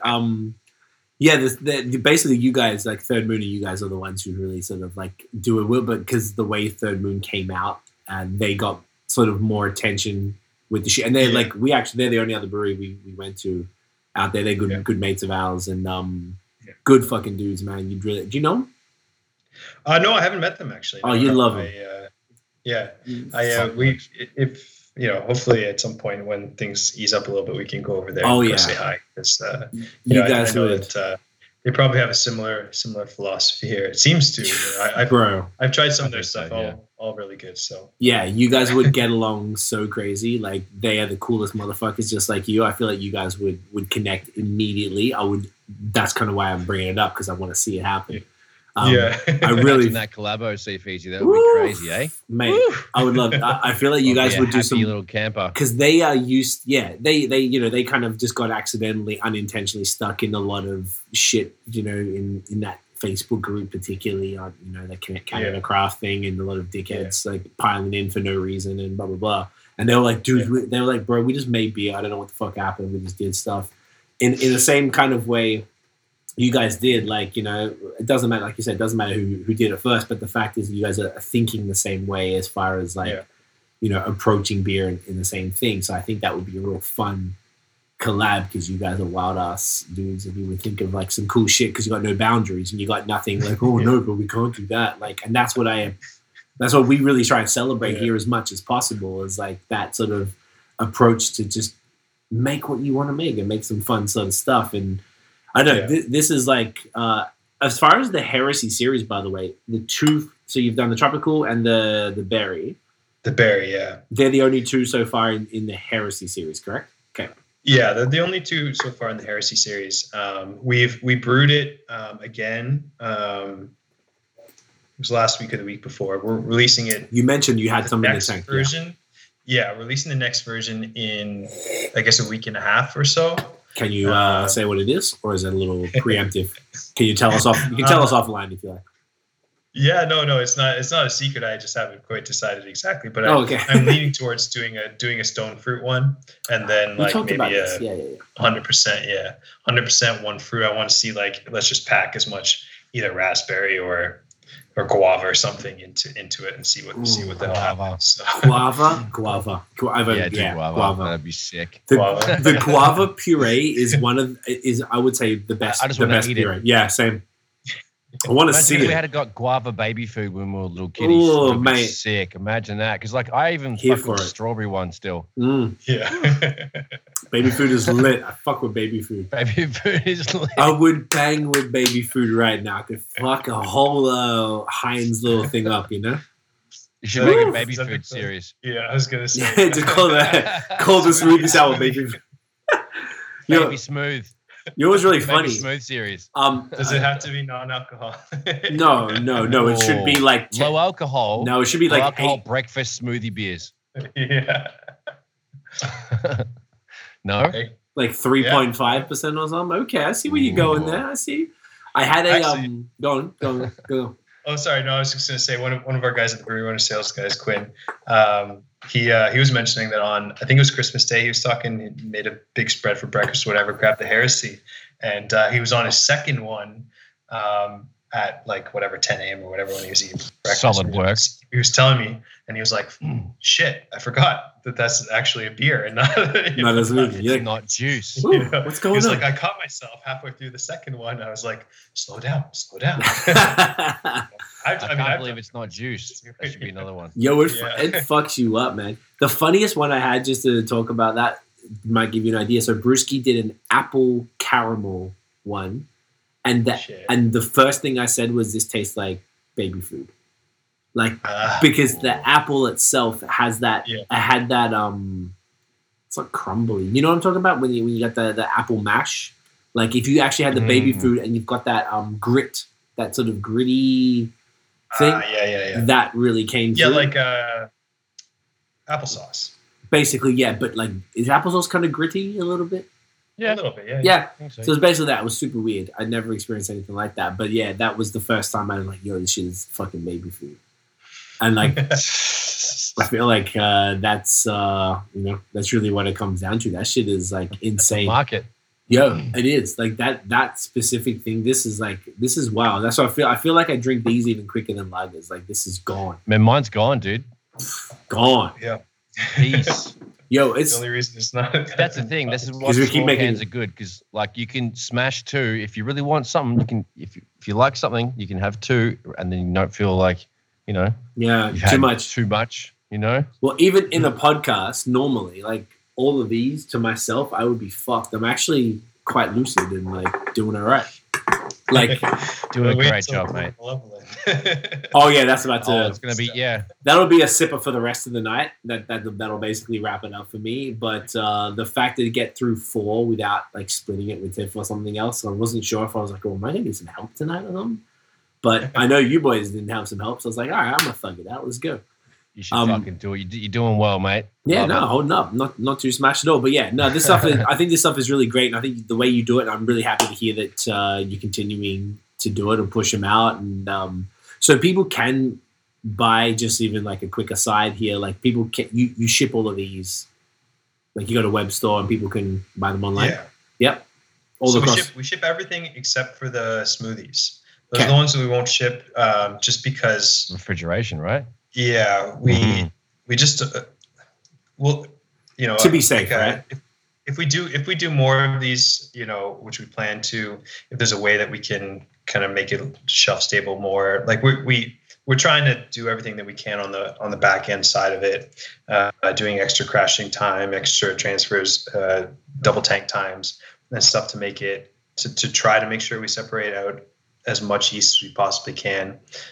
Being such a small brewery with no space, it would be nice to have centrifuge. We don't have something like that, but just to be safe for now, we've actually put up on the website a checkbox saying when people put it into the store, saying they click in a check to say, I acknowledge that this beer has to be kept in the fridge at all times, in order to purchase. Because we just want to make sure that people know, because it's the same. I think we were talking about this. When you guys came in about like everyone knows that if you buy milk from the store and you leave it out for 2 weeks, it's gonna go bad. Yeah, if you drink it, you're gonna get sick. And you're not gonna get sick with this, but there's a small chance. And I've tested cans. I've left them out warm and nothing's happened to them, but there will be a can every once in a while that will overpressurize and there'll be some re-fermentation if you keep it warm. And it's not dangerous from a food safety perspective. It's like a quality recommendation. Yeah.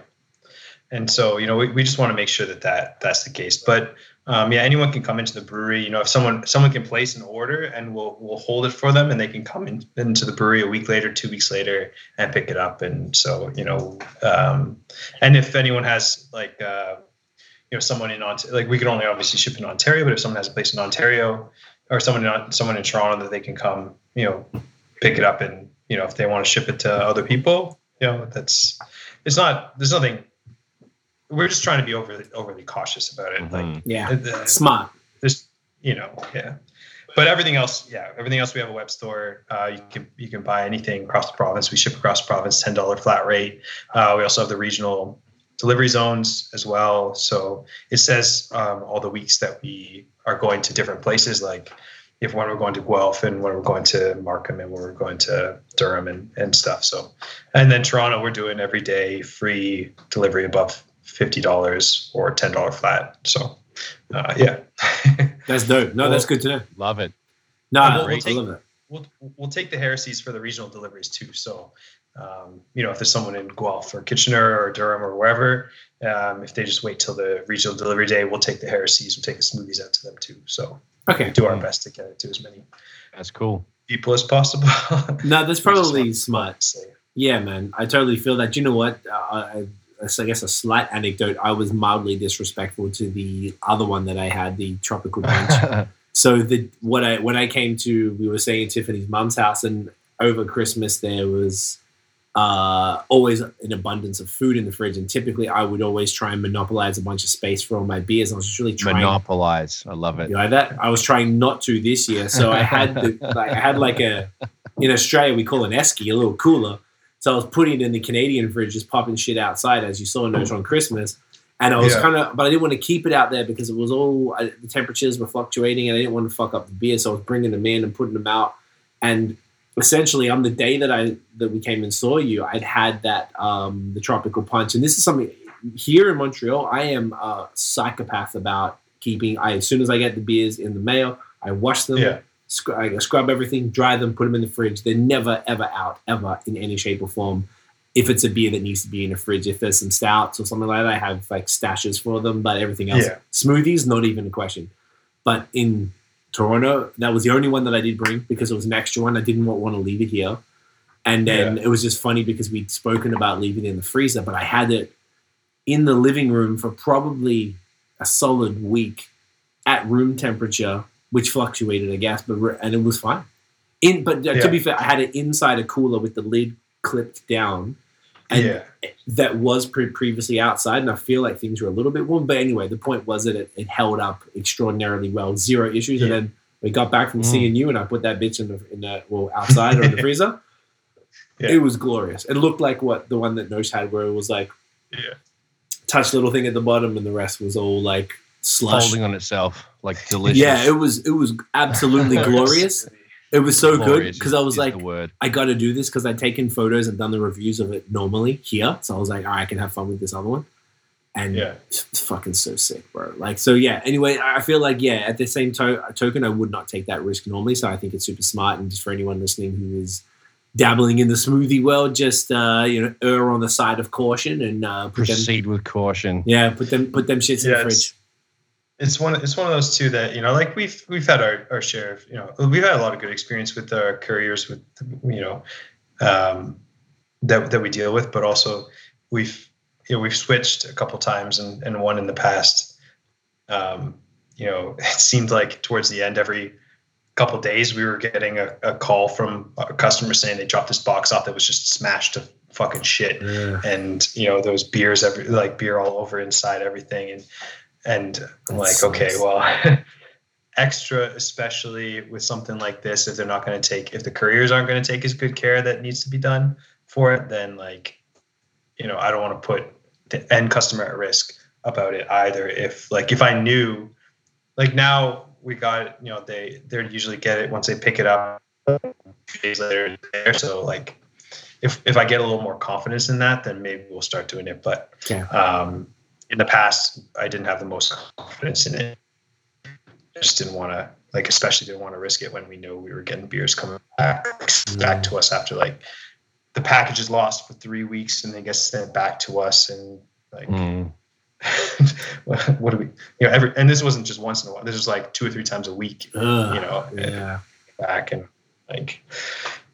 other beers, shelf stable, fine. Maybe we can't sell them, but, at least, it's not the risk of the can, exploding up. Yeah. If the couriers aren't taking care, I mean, sending grenades. Yeah, right. That's really what they are. Little. People keep saying that. I've never had. I mean, I still feel like smoothies are still a relatively new thing, and if you have had a bad luck situation with the smoothie, I feel like it's literally just been bad luck. At this point, or you've improperly stored it or whatever. I've had all sorts of styles do that thing where the top pops up kind of V, V does that V thing, and I'm like stouts and Kolsch's and stuff, but I've never had anything with the smoothie sour yet. So I mean, I don't know. I feel like I guess in my minimalish experience with them, I just feel like it seems a little overblown. But I guess in the scheme of things from a brewery, it's got to be 1 or 2% or something. It can't be that crazy. I feel like it's a little overblown in the conversation about the beers. Oh, they're ticking time bombs, bro. You got to and that's what a lot of the anti-smoothie people are saying to me, that they're time bombs. I'm like, I don't know. I've had a reasonable amount in the fridge in what I would probably consider an inappropriate amount of time. And I kept yours via the mail. Well, yeah, via the mail. But even I just had them sitting there for longer than you probably should. And then I had yours travel back to the province and kept inappropriately, and it was fine. And not only was it fine, it was glorious. I've kind of feel the other way around. I feel like it seems a little overblown to me, but I can imagine no pun intended there. But I think it's better to be safe, and then if folks up in, but then it'd be cool. The other thing I was going to say, we touched on this when we were talking, was say something like Dominion City. So if you want to say you can't ship it, I know they've been doing a lot of the Friends of Dominion stuff where they're actually bringing up beers and selling them. So that would be the perfect opportunity for you to say sell them a few flats of the smoothies, and they can sell them off to the good folks of Ottawa, who can pick them up, or they can ship them locally, and it's safe and they're able to get the beers as well, and just sort of spread them to a different market. I mean, that you guys have participated in things like that, or far, or at least locally. I know with different beer bars you have, right? Yeah, we're in some beer boxes here and there stuff. We haven't worked with Dominion at this point. I mean, I love their beer and it would be nice to work with them, but we haven't worked with them specifically. But that's a good idea, and I like that idea. If we can keep the cold chain going, and then we also know that other secondary spot is going to tell them, like, make sure keep it in the fridge, all that stuff, the education element of it, because that's really what it breaks down to, right? Because it's the same, it's the same thing. It's like, as long as you take care of it, it's going to be good. And as long as people know, like, no one thinks that you can leave milk out on the counter for 3 weeks. No one thinks that, because right? And no one's going to go after the milkman. And the milkman, the manufacturer of milk. Because you're going to sue them. You're going to say, like, hey, by the way, I got sick from your milk. Okay, well, what'd you do with it? Well, I left it out in the heat baking sun for 4 weeks. Okay, well, obviously you're going to get sick. Milk was a bad choice. And so as long as you know and you treat it. But the thing is that's the problem, because people don't know, right? Yeah. Because it's a new thing. So that's where the education has to be in. And so we're trying to do our best to do that. And we make sure that everyone who comes in, we tell them, you got to keep it in the fridge, print on the can in 2 different spots. We don't ship it right now. And so we're trying to do our best with that. But yeah, it is, I've had some of the first run of the Blasphemy. I still have a couple of cans in the fridge, because I just keep a couple of everything, right? Yeah, kind of around, and I'm sure it's, I don't know, maybe it still tastes good. I don't know. It's maybe more of a novelty of just having something that's still in the fridge. But yeah, it hasn't popped. It hasn't done anything. As long as it's kept in the fridge, there should be no issue. It's just, if you leave it out, then there's a chance. And it won't happen with every can if you leave it out. It's just, there's a chance. Education, I really think it comes down to it. Like, as far as, like you said, that's still new. People don't know much about it. I feel like just any random beer could have a secondary fermentation and pop up. Like I said, I've had Kolsch's, I've had different styles. Something that was like some sort of stout recently. I don't know, it just shit itself, and it's just what it is. Like, it's nothing was wrong with it at all. I just think whatever, something happened, it popped up, it did that little V thing that Noshu mentioned, and then boom, unfortunately it didn't taste so good, but it happened. So I feel like so far it doesn't seem like that smoothie sours have any more likelihood of that happening than anything else, if properly stored. So yeah, you're right. So people just make sure they do that, and should be good to go. Y'all motherfuckers want to do the big dog? It's time. It's time for the big dog. So, the question is, which one are we going to dabble? I want Uncle Matthew to choose, because Matthew is the god right now. He's That's true. He's the boss. He's driving the bus. He's driving it. Driving the bus. Driving the bus. That's what we call it. We're driving the bus. You shouldn't be drinking while you're driving the bus, but I feel safe with you. I feel safe. In your hands. Look at that beard. Do you think he would steer you wrong? He would never steer you. It takes a while to shape that. So this is the COVID look. Right? I like it. Suits you, mate. I don't know. I mean, the tequila one. Tequila. Yep. Tequila, and then there's the maple syrup bourbon, and there's maple syrup apple brandy. Okay. Goodness, gee whiz. All of them say good night to me. So I don't have a preference. Exactly. I'm open for any and all, and because we can discuss it, and if that's a slow sipper for the rest of the evening, really. Yeah. Let's do one of the maple syrup ones, I think. Okay. Because that's it's a cooler. The tequila comes through actually really kind of nicely on the stout, but I mean, I think tequila is a pretty familiar flavor for most people who drink in general. So it is really nice. But the maple syrup barrels, I don't know that you don't see too many. Like I was really happy to see our barrel guy when they got it in. So I was super excited about that one. So yeah, we can do the apple brandy. Fuck yeah, maple. Brandy. Apple brandy I maple. will return. Go fetch it. Yeah. Nah, love it. I'm down. Yeah, man. Grab that. All right, I'm gonna grab it. I'll grab mine. So basically, guys, this is a series of stouts. Matt will remind us of the name. The names are obviously complicated and hilarious, and they're fun to say. So this is it's a maple apple brandy barrel. So I'd like to hear more about what it is. So basically, I believe it's the same base beer it's aged in different types of barrels, and then they're all bottled. So I think there was at least 4. We got 3 of the 4. I think it was 4 anyway. So apple brandy, I imagine is apple brandy a thing? I'm gonna go use the washroom when I go fetch it. You know how it go. I broke the seal. Thank you for offering. Apple brandy is apple brandy a thing? Yeah, that sounds familiar. It sounds familiar.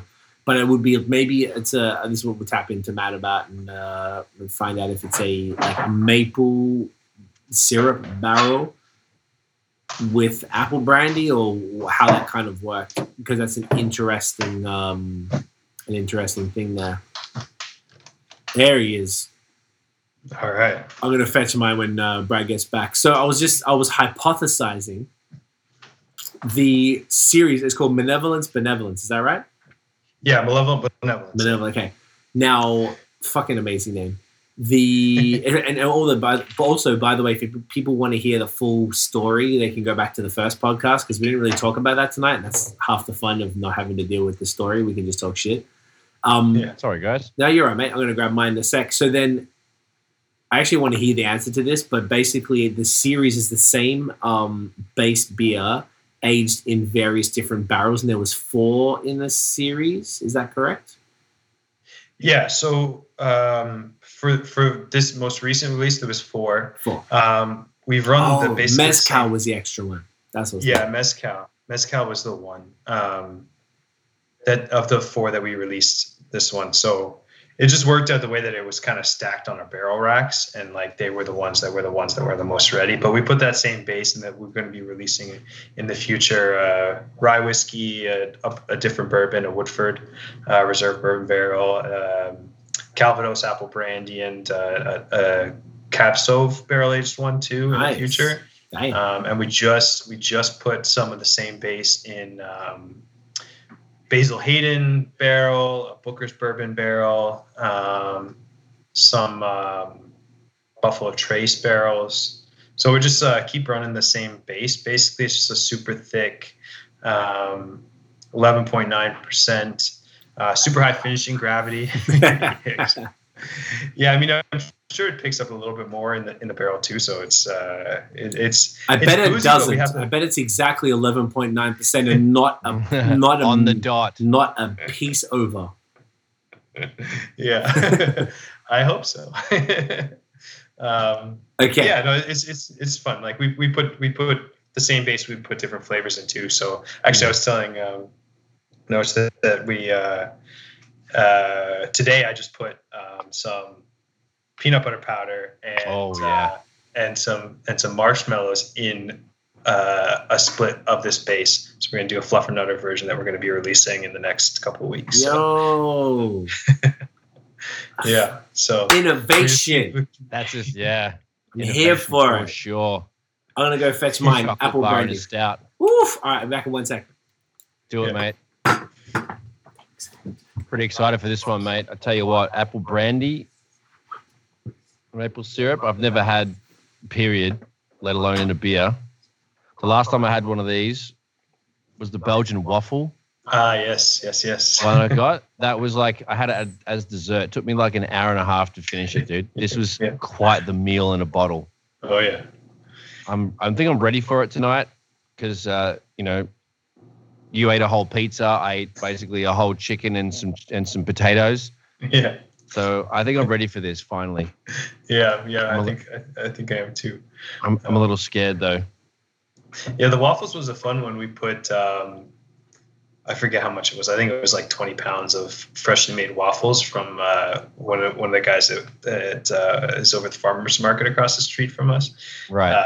He made the waffles the next day, same day. In the morning, we put it in the afternoon, and then we conditioned it on the waffles for like a couple of days or whatever. And then we put some more maple syrup in, and some vanilla and cocoa nibs, I think, too, or something. I forget exactly what the combo on it was. It was so good, man. It was so thick. It was just poured like motor oil, had that like bubbly copper head, and it was just kind of molassesy, kind of just I don't know. It was a meal. You can almost chew on it. It was so good. You can almost just put your knife and fork through the waffles.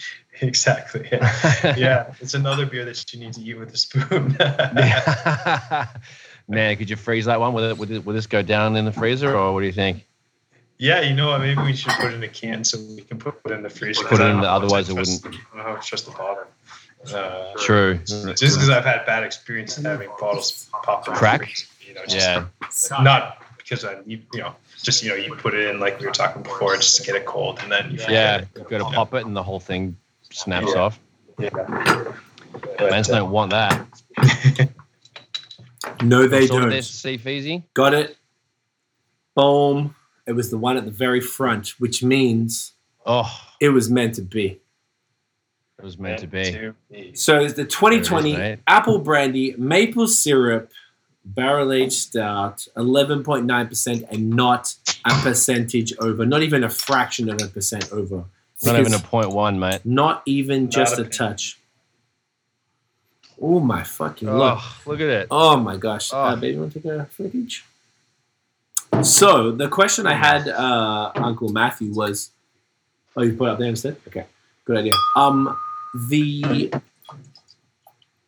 So is it an apple brandy barrel with maple syrup added, or was there maple syrup barrels separately or something? Like, what's the deal with the barrel situation?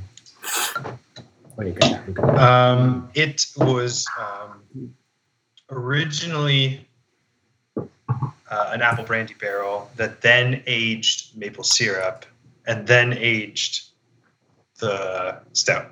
So multiple barrels. Damn. Yeah. Same barrel, multiple uses. Yeah. So it had maple in it before the brandy or after? After. So it's brandy first, apple brandy first, then maple, then the stout. What the? Look at all these different versions you've done. Jesus Christ! Yo, have you seen this? Yeah. Notion, have you seen this? Dude, I've only had one other one. I've had two other ones, but I was just talking to Matt about the Belgian waffle one I had. I see it. You did a PSL one, Matthew. I didn't have that. No. Okay. Yeah, you know what? We joked for years about not doing pumpkin beers and whatever, but you know what? You are. How can I say not do a certain thing, right? That would be bonkers. Honestly, like PSL is life. I am Team Pumpkin, Team Basic Bitch, all of that. I love it. There's nothing better than pumpkin spice. I am so basic. It's awesome. Okay, ready. I love that you rep Team Basic Bitch. All the time. Really funny to me. I love it. Love it very much. Oh, we actually just rebottled some of it. Actually, I have some at the brewery right now. The PSL? Oh, so can you? Yeah. I would happily. I'll come down and buy them. Buy them tomorrow. Honestly, I'll keep some aside. Yeah, dead ass. Like, this is amazing. Like, I'm looking at the. I was trying to find the one that I'm looking for here, which now it doesn't even matter because you've done Mexican mole, which is like a. What's a mole again? I've heard of that. It's kind of like a stew. We use ancho peppers and guajillo peppers, and then we use cinnamon sticks, vanilla beans, and cocoa nibs on that one. So it's my favorite of the ones that we do. The spice comes through so nicely. It's a nice balance on the sweetness, and the cinnamon's gives a savory. It's just it's such a nice note. We're going to be doing actually.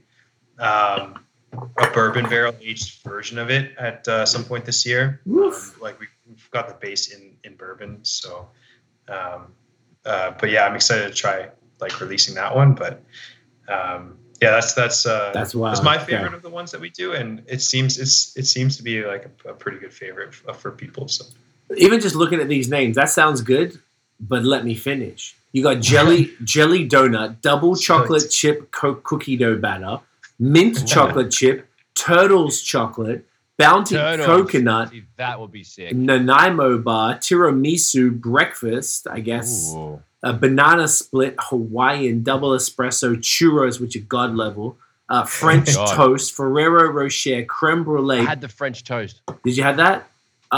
Peanut butter and jelly, s'mores, macaroons, coffee cake, Oreos, German chocolate cake, PSL, Belgian waffles, mezcal barrel age we talked about, then the tequila, then the maple syrup bourbon, then tequila, and then bourbon and peach brandy and cognac barrel and dude, like, the fuck is your problem? So you've done a few.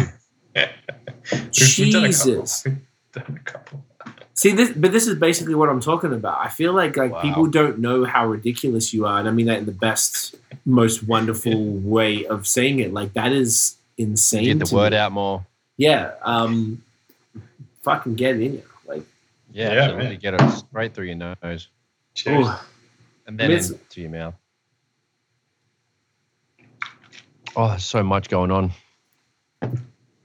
but it's absolutely not overkill. Like, it's intense, and I didn't really think about not pouring it all. It's intense up front, and then it just like, I guess there I'm drinking you it. go. There's Yeah. everything. I'm getting the maple. Wow. So good. So the maple's just the barrel, eh?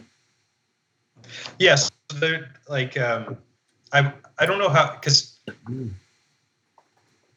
with spirit aging in barrels, obviously like the alcohol kind of permeates the staves of the barrels, and it kind of like sits in the staves. So when you put something else in, it sucks that spirit back into whatever you put in that barrel. So I imagine that the maple pulled some of the apple brandy out of the staves, but I don't know if some of the maple, because maple's thicker, but I don't know if some of that kind of like Was held in. I don't know, took its place somehow. But there was right. Yeah, there was like, because we had it freshly emptied and it came in, like I took the bung out of it and I could smell and still see there was still some maple syrup in the barrel. It was ever like kind of, because you don't get 100% of everything out of that barrel, so right. there was still some maple syrup, like a little bit of maple syrup in the barrel, but I'm sure there was still some like kind of in the staves as well, or maybe just some of the like the more dense aroma compounds kind of stick around in it. I'm not sure, but yeah, the maple comes through pretty nicely, and what we've tried to do, especially with the like the barrel aged versions. I mean, the base is pretty much the same in general, but like this beer kind of was not intentionally designed, but like built around the idea of going in barrels in the first place, because you something is sitting in barrels for months or years, it kind of loses body over time, and so we built the body up so much to start that even if it loses a little bit, it's still got such a creamy, thick kind of like texture to it that like after 10 plus months in barrel, it's not thin, and it's not sharp. The barrel comes through, but it's still like it's smooth too. Yeah. It's like this weird, like I wouldn't consider this a pastry stout, but it's given me the body of the thickness. Exactly, like that cake battery thing, but without being cloying, which I think I've used that word a bunch, but that's mostly where I hear that word associated with is those pastry stouts where they're maybe like a little too cake battery and a little intense. You can get the maple really strong, and I feel like maple is one of the hardest flavors to get through without some sort of additional artificial or natural flavoring. Sometimes it's overpowering as well. Like it's just too much maple. Like because like Galaxy sometimes. That's a great point, but I would imagine those ones are when their maple is not natural or from, you know what I'm saying? Because they put too much artificial maple flavor. Yeah, right. Because from what I hear, if you put maple syrup into the beer, it'll ferment out. If you put maple water or maple sap, it's in there, cool, but it doesn't really flavor it. A lot of people use that mushroom that tastes and smells like maple. Yeah. But I think the fact that you've got it in the barrels here, like this is one of the most mapley beers I've ever had for sure. In the best possible way, because I fucking love it. And it's not sweet or anything, because usually when I have maple stuff in beer, it's like mad sweet. This is sweet for sure, but it's not. But it's not turning me off. Correct. Yeah. Or it's not overpowering the other things that are in it. Yeah. No. This is like luxurious. It's big and bold. A little bit of this like dark chocolate bitterness in there. Like you said, incredibly smooth. It does not taste whatever the ABV is, which I imagine is no more than 11.9. As you know, stated by the AGCO, whatever it is. Yeah, man, this is intense. Fucking hell. I love it. Beautiful. I'm here for it. So when I want to sit with it and just talk with it for a while and just see what stories it has for me. We don't really have much of a choice. I feel like it's gonna it's gonna tell me. It's gonna take a little bit. Yeah. Stories are gonna happen. Yeah. They're gonna happen. Hopefully, it doesn't eject out of you later. Yeah. Oh my goodness. Yeah, man, this is intense. I love it. So this is a fantastic series, bro. Like, and once again, I just want to applaud the not ingenuity, what's the word? Innovation and creativity involved in doing this type of stuff. For sure. Mostly with looking at Untapped and seeing the various variants that you've had over time with something like this. Like that's fantastic. Yeah, man, I just appreciate it because when we came and saw you, by the way, you were I've never seen someone do that before. You were putting this beer, I imagine, into two different barrels. With your brother. Yeah, it was this base that we were putting into. That was the Booker's and the Basil Hayden bourbon barrels that we were putting it in there. And then we filled over the next couple of days. We filled a couple more as well. The Templeton Rye whiskey and some other things. And but yeah, no, it was. It's always kind of like it's exciting to put beer in barrels, and then it's also like incredibly frustrating because. Especially most of the bourbon barrels, they come in, they're fine. But some of the weirder shit that we get in, they're like, they've been used 2 or 3 or 4 times for different things. And then we get them, and the head is like crooked, and they have a top head bung, and it's just leaking, and you gotta figure that out. I'm excited, putting it in, and all of a sudden it starts leaking out the top, and I'm like, fuck, okay, well, should I have like swelled the head or, on it or, but, yeah, it's just, you can see this beer coming out of usually it's just at the top because they're usually just sitting the same way that we normally like on their sides, but it's usually just the top of the barrel. Sometimes it's leaking a little bit, and like this beer comes out of it, and it's like, slowly leaking, and it's like almost drying as it's like leaking out of the barrel because it's so thick. So slow. And so thick. Yeah. And so like some of the barrels that we have over there, like you can see it, like it looks like beer is leaking out of the barrel, but it's like candle wax. It's like wax. Oh, the beer is so break it off. thick that it's like an eye drop like on the head of the barrel that you stick your finger and you're like, no, that's just like dense sugar that somehow escapes beer sap.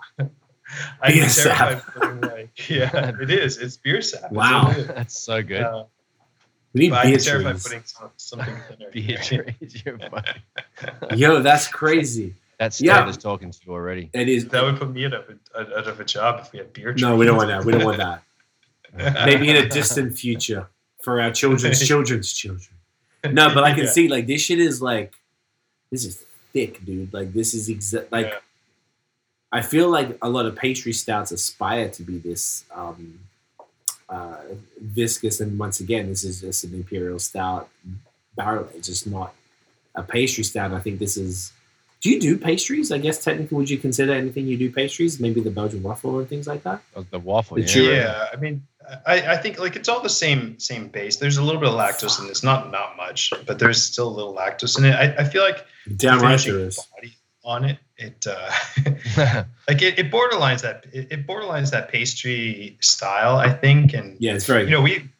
We brewed this in our first year. The base really hasn't changed much. It hasn't really changed at all, other than the fact that the very first time we brewed it, we thought we could get a decent efficiency out of our system on it.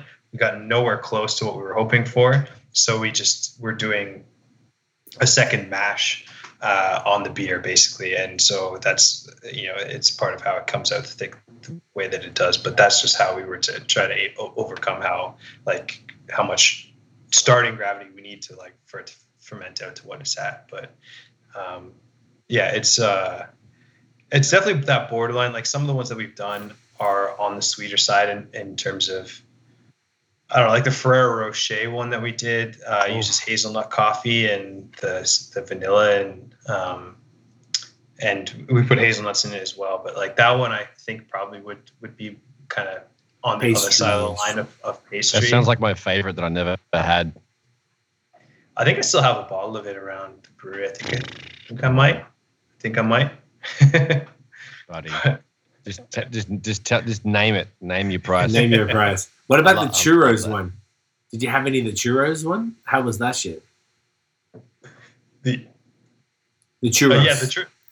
The churros one was. I thought the churros one turned out really nice. Like we, it was funny. We've been working like a little bit, here and there with the craft guys downtown. We love those guys, and we've done some collabs with them. And for their fall or winter menu, they were like, "All right, we're gonna take." No, it was the craft. It's not craft beer market. It's just craft downtown at Yonge and Adelaide. And Yonge and Adelaide, yeah. And they they were like, "Oh, we want one of your like Malevolent series. We're gonna put it on tap." And they're like, I said, I named a bunch. They're like, we want the churros. So we did a little extra of the churros version, and we sold it there. But yeah, it seemed like everyone really liked it, like really heavy on the cinnamon, a little bit of vanilla. It did pretty well. There's a core set of like probably 5 or 6 ingredients that like come through the most prominently in these kind of beers. It's like cinnamon, vanilla, coconut, cocoa nib, maple here and there, and then coffee. Coffee, coffee. Yeah. Like those 6 are really like when you're building out something that's like flavored version of it, like the most successful ones that we've done have had at least one of those, if not more than one. And so like, that's kind of what I've found, other than if it's barrel aged or something like that. But right.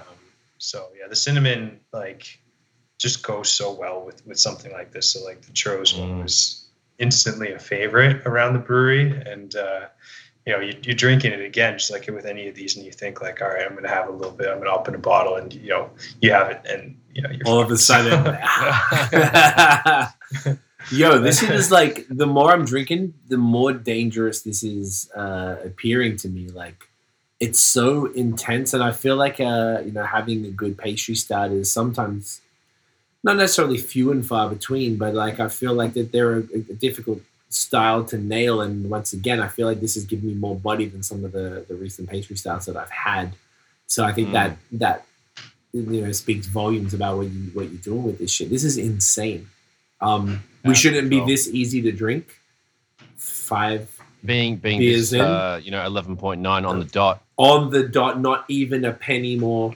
Not a smidge over. Not even, thank you if anyone's listening. But yeah, like even like the 5th beer in it shouldn't be this easy to drink, and I think that's fantastic, bro. Like that's sick. Beautiful problem. Yeah, like I almost feel like you guys are more under the radar than you should be. At least this is the way I feel about it, because I guess I knew about you since you were open. I pay attention. Obviously, it's part of our business to pay attention to it. Yeah. But I feel like that maybe I'm looking at the volume that I just saw here of this beer that you've done. I'm like, what the fuck? Like that's insane. I feel like this needs to be talked about more. So I feel like I don't know. I feel that I guess that's a good thing that maybe you've got this stuff at this level of quality, which not boosting. Like this is just all of this shit is ridiculous. Like absolutely ridiculous. Mm-hmm. And that was why I was most excited to talk to you about all this stuff, even though we've had you on before. But to see, I especially appreciate like the return when we catch back up again. Obviously, this isn't the best way we'd like to do it. We'd rather sit there with you, of course, but next best thing, I guess. And, to see this growth. And I feel like whilst everything was insane before, like this is a whole other level. And looking at, you've been doing this for a while, and maybe not enough people are really like realizing that, like, yo, this is some serious shit that's happening out there. I love it, dude. Really I agree, man. Thank you. Yeah, no, I mean, we like to think so. It's we kind of go back and forth between the core beers that we do too, which we think are really, really good, and then the experimental stuff, which, I mean, everything's kind of experimental in general, but like especially these things, we have as much fun as we can, with leaking barrel heads and fishing 15 pounds of marshmallow out of a tank and shit like that. But every time like we'll grumble about we have this great idea, we're like, yeah, this is amazing, let's try it, and we put it in, and then we're like, fuck, why did I think about that? I'm an idiot. It made so much more work for myself. I was thinking today, literally, I'm putting marshmallows in the tank, and I'm like, putting it down to the tank, I'm like, you're gonna hate yourself later on, 4 days from now. Like, you're going to be yelling at yourself 4 days from now for doing this stupid thing. And Can then you make s'mores out of the marshmallows? Yeah, what?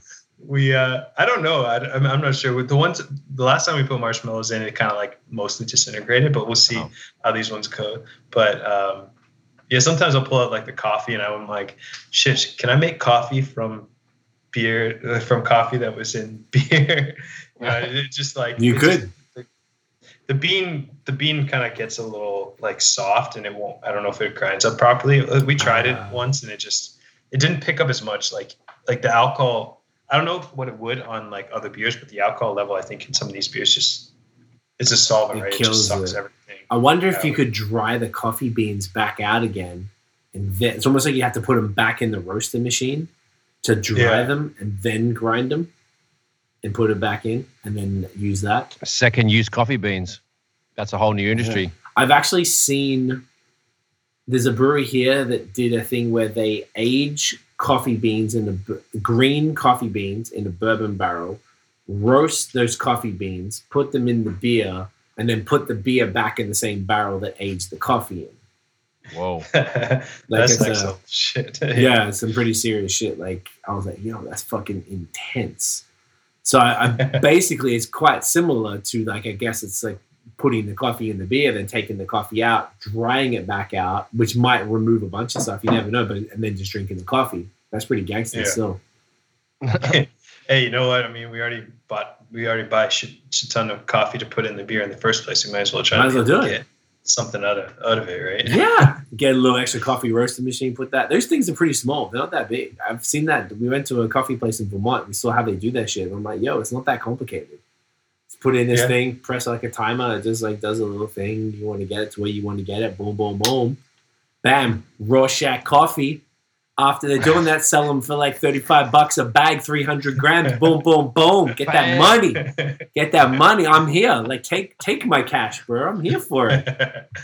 It's second-use beer cup. Second-use beer cup. Everyone's going to be like, oh, okay, all right. There's alcohol in here, right? I'm like, no. But it tastes like there's alcohol. Drink it all. Yeah. Yeah, exactly. Yeah. You can put alcohol in the coffee that you make from the beans that were So technically, Irish coffee brings it back again. It's full circle. That's a large circle. Oh, I love it, man. Now this is great, man. We're sitting at about 3 hours and 51 minutes. Look at that. Yeah. After all these tech It's issues, a marathon. Nah, it's fucking awesome, man. This is brilliant. We can hang on until afterwards and we'll finish up. But look, Matty, honestly, bro, thank you for your time. This has been genuinely fantastic. I'm really glad we all sat down for this. I'm glad, Nosh, thank you for hanging out and doing this as well. Hey, thanks for having me. Beautiful. No, this is obviously your podcast too, but well, it's good to have my face on the camera. Man, yeah, I appreciate your input because you are a local. You know Matt. You visit the brewery regularly. You frequent Rorschach and you understand it. And look, man, I just want to say, thank you for everything. And I think that I'm super proud of everything you're doing, bro. Like, it's been very cool to see the growth over the last, whatever the fuck, how long it's been. It's still, 2018, did we say? Come on, this feels like forever ago. Or was it 2019? Yeah, it was 2018? Really? I don't know if it's 2018 or 2019, but we were talking when we were having some technical issues about this year feeling like it's also been 4 years. So so it's been a big glitch. I feel like it's been a while, but it's just been really cool to see the growth, and I just appreciate your for real. I really appreciate your approach to beer. I appreciate your positive attitude and sort of willingness to try anything, and I think it's something that is extremely valuable, more than most people realize in beer, and what you're bringing to the culture and to the scene in Toronto and Ontario is genuinely important. And your focus on diversity and everything you're doing is I appreciate it all. I genuinely do, bro, and thank you for everything. It's fucking fantastic. I'm stoked just to see the growth, and we should do this again soon. And congratulations on everything. Just keep it going. Keep doing crazy fun shit and pissing off purists, bro. Thanks, man. Yeah, no, I'm glad we could be back, and happy to be back anytime. It's fun chatting with you guys, and thanks for the support. Thanks, and for doing this with me, and it's a ton of fun, and I really enjoyed this. Hell yeah, man! It doesn't easily get to 4 hours. That's nothing you can really force to get to 4 hours. This is a pleasure. It doesn't even feel like it. That's so true. I was gonna say we could easily keep going. I was like, this could get dangerous. So to wrap it up, Notion, where can everybody find you specifically online for your stuff? On the socials, at Notion Baby on Instagram, Facebook, and at Illnote Studios on Instagram, Facebook, and illnotestudios.com. Perfect. For mixing, mastering, and production and photography. I love it. And Maddie, where can everyone find Rorschach, bro? Yeah, we're on socials. We're at Rorschach Beer. Twitter and Instagram, and then Rorschach Brewery Facebook, and then we're 1001 Eastern Avenue, Toronto. Come by, see our bottle shop, see our hopefully patio eventually one of these years. Beautiful smiling faces, friendly staff. Grab some pizza, and order. Yeah, come support. Plenty of stuff. Right opposite Macca's, but don't get the Macca's, get the Rorschach Don't get the Macca's. Pizza. You don't need that bullshit, but just for the location. So what I need to do before I wrap up is we need to do the thumbnail. So what we're going to do right here. Get your favorite drink of the night, or get your most interesting mashed up can. Oh, I'm going to see how many I can hold with one hand. I think I can definitely hold at least 3 over here. Boom. Here we go. Boom. Doing it. Ready? I'm gonna go. I'm getting blocked by the thing. Ready? There we go. Bloody ripper. Wait. Mate, you guys are champions. Here we go. Did that save? Make sure that saves. Well, I want to make sure we got it. There we go. Look at us. Looking like crazy human beings.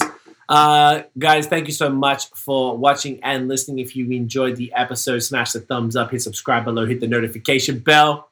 Ding. So you know when the new drops. Follow us on social media at BAOS Podcast, and check out the long form audio so you can hear extraordinarily attractive individuals like Matthew and Bradley here talk about craft beer here in Canada. That is it, guys. We'll see you next week. I imagine it is Friday. I don't recall, but let's just say it is. We'll see you then. Get it in ya. Get it in ya.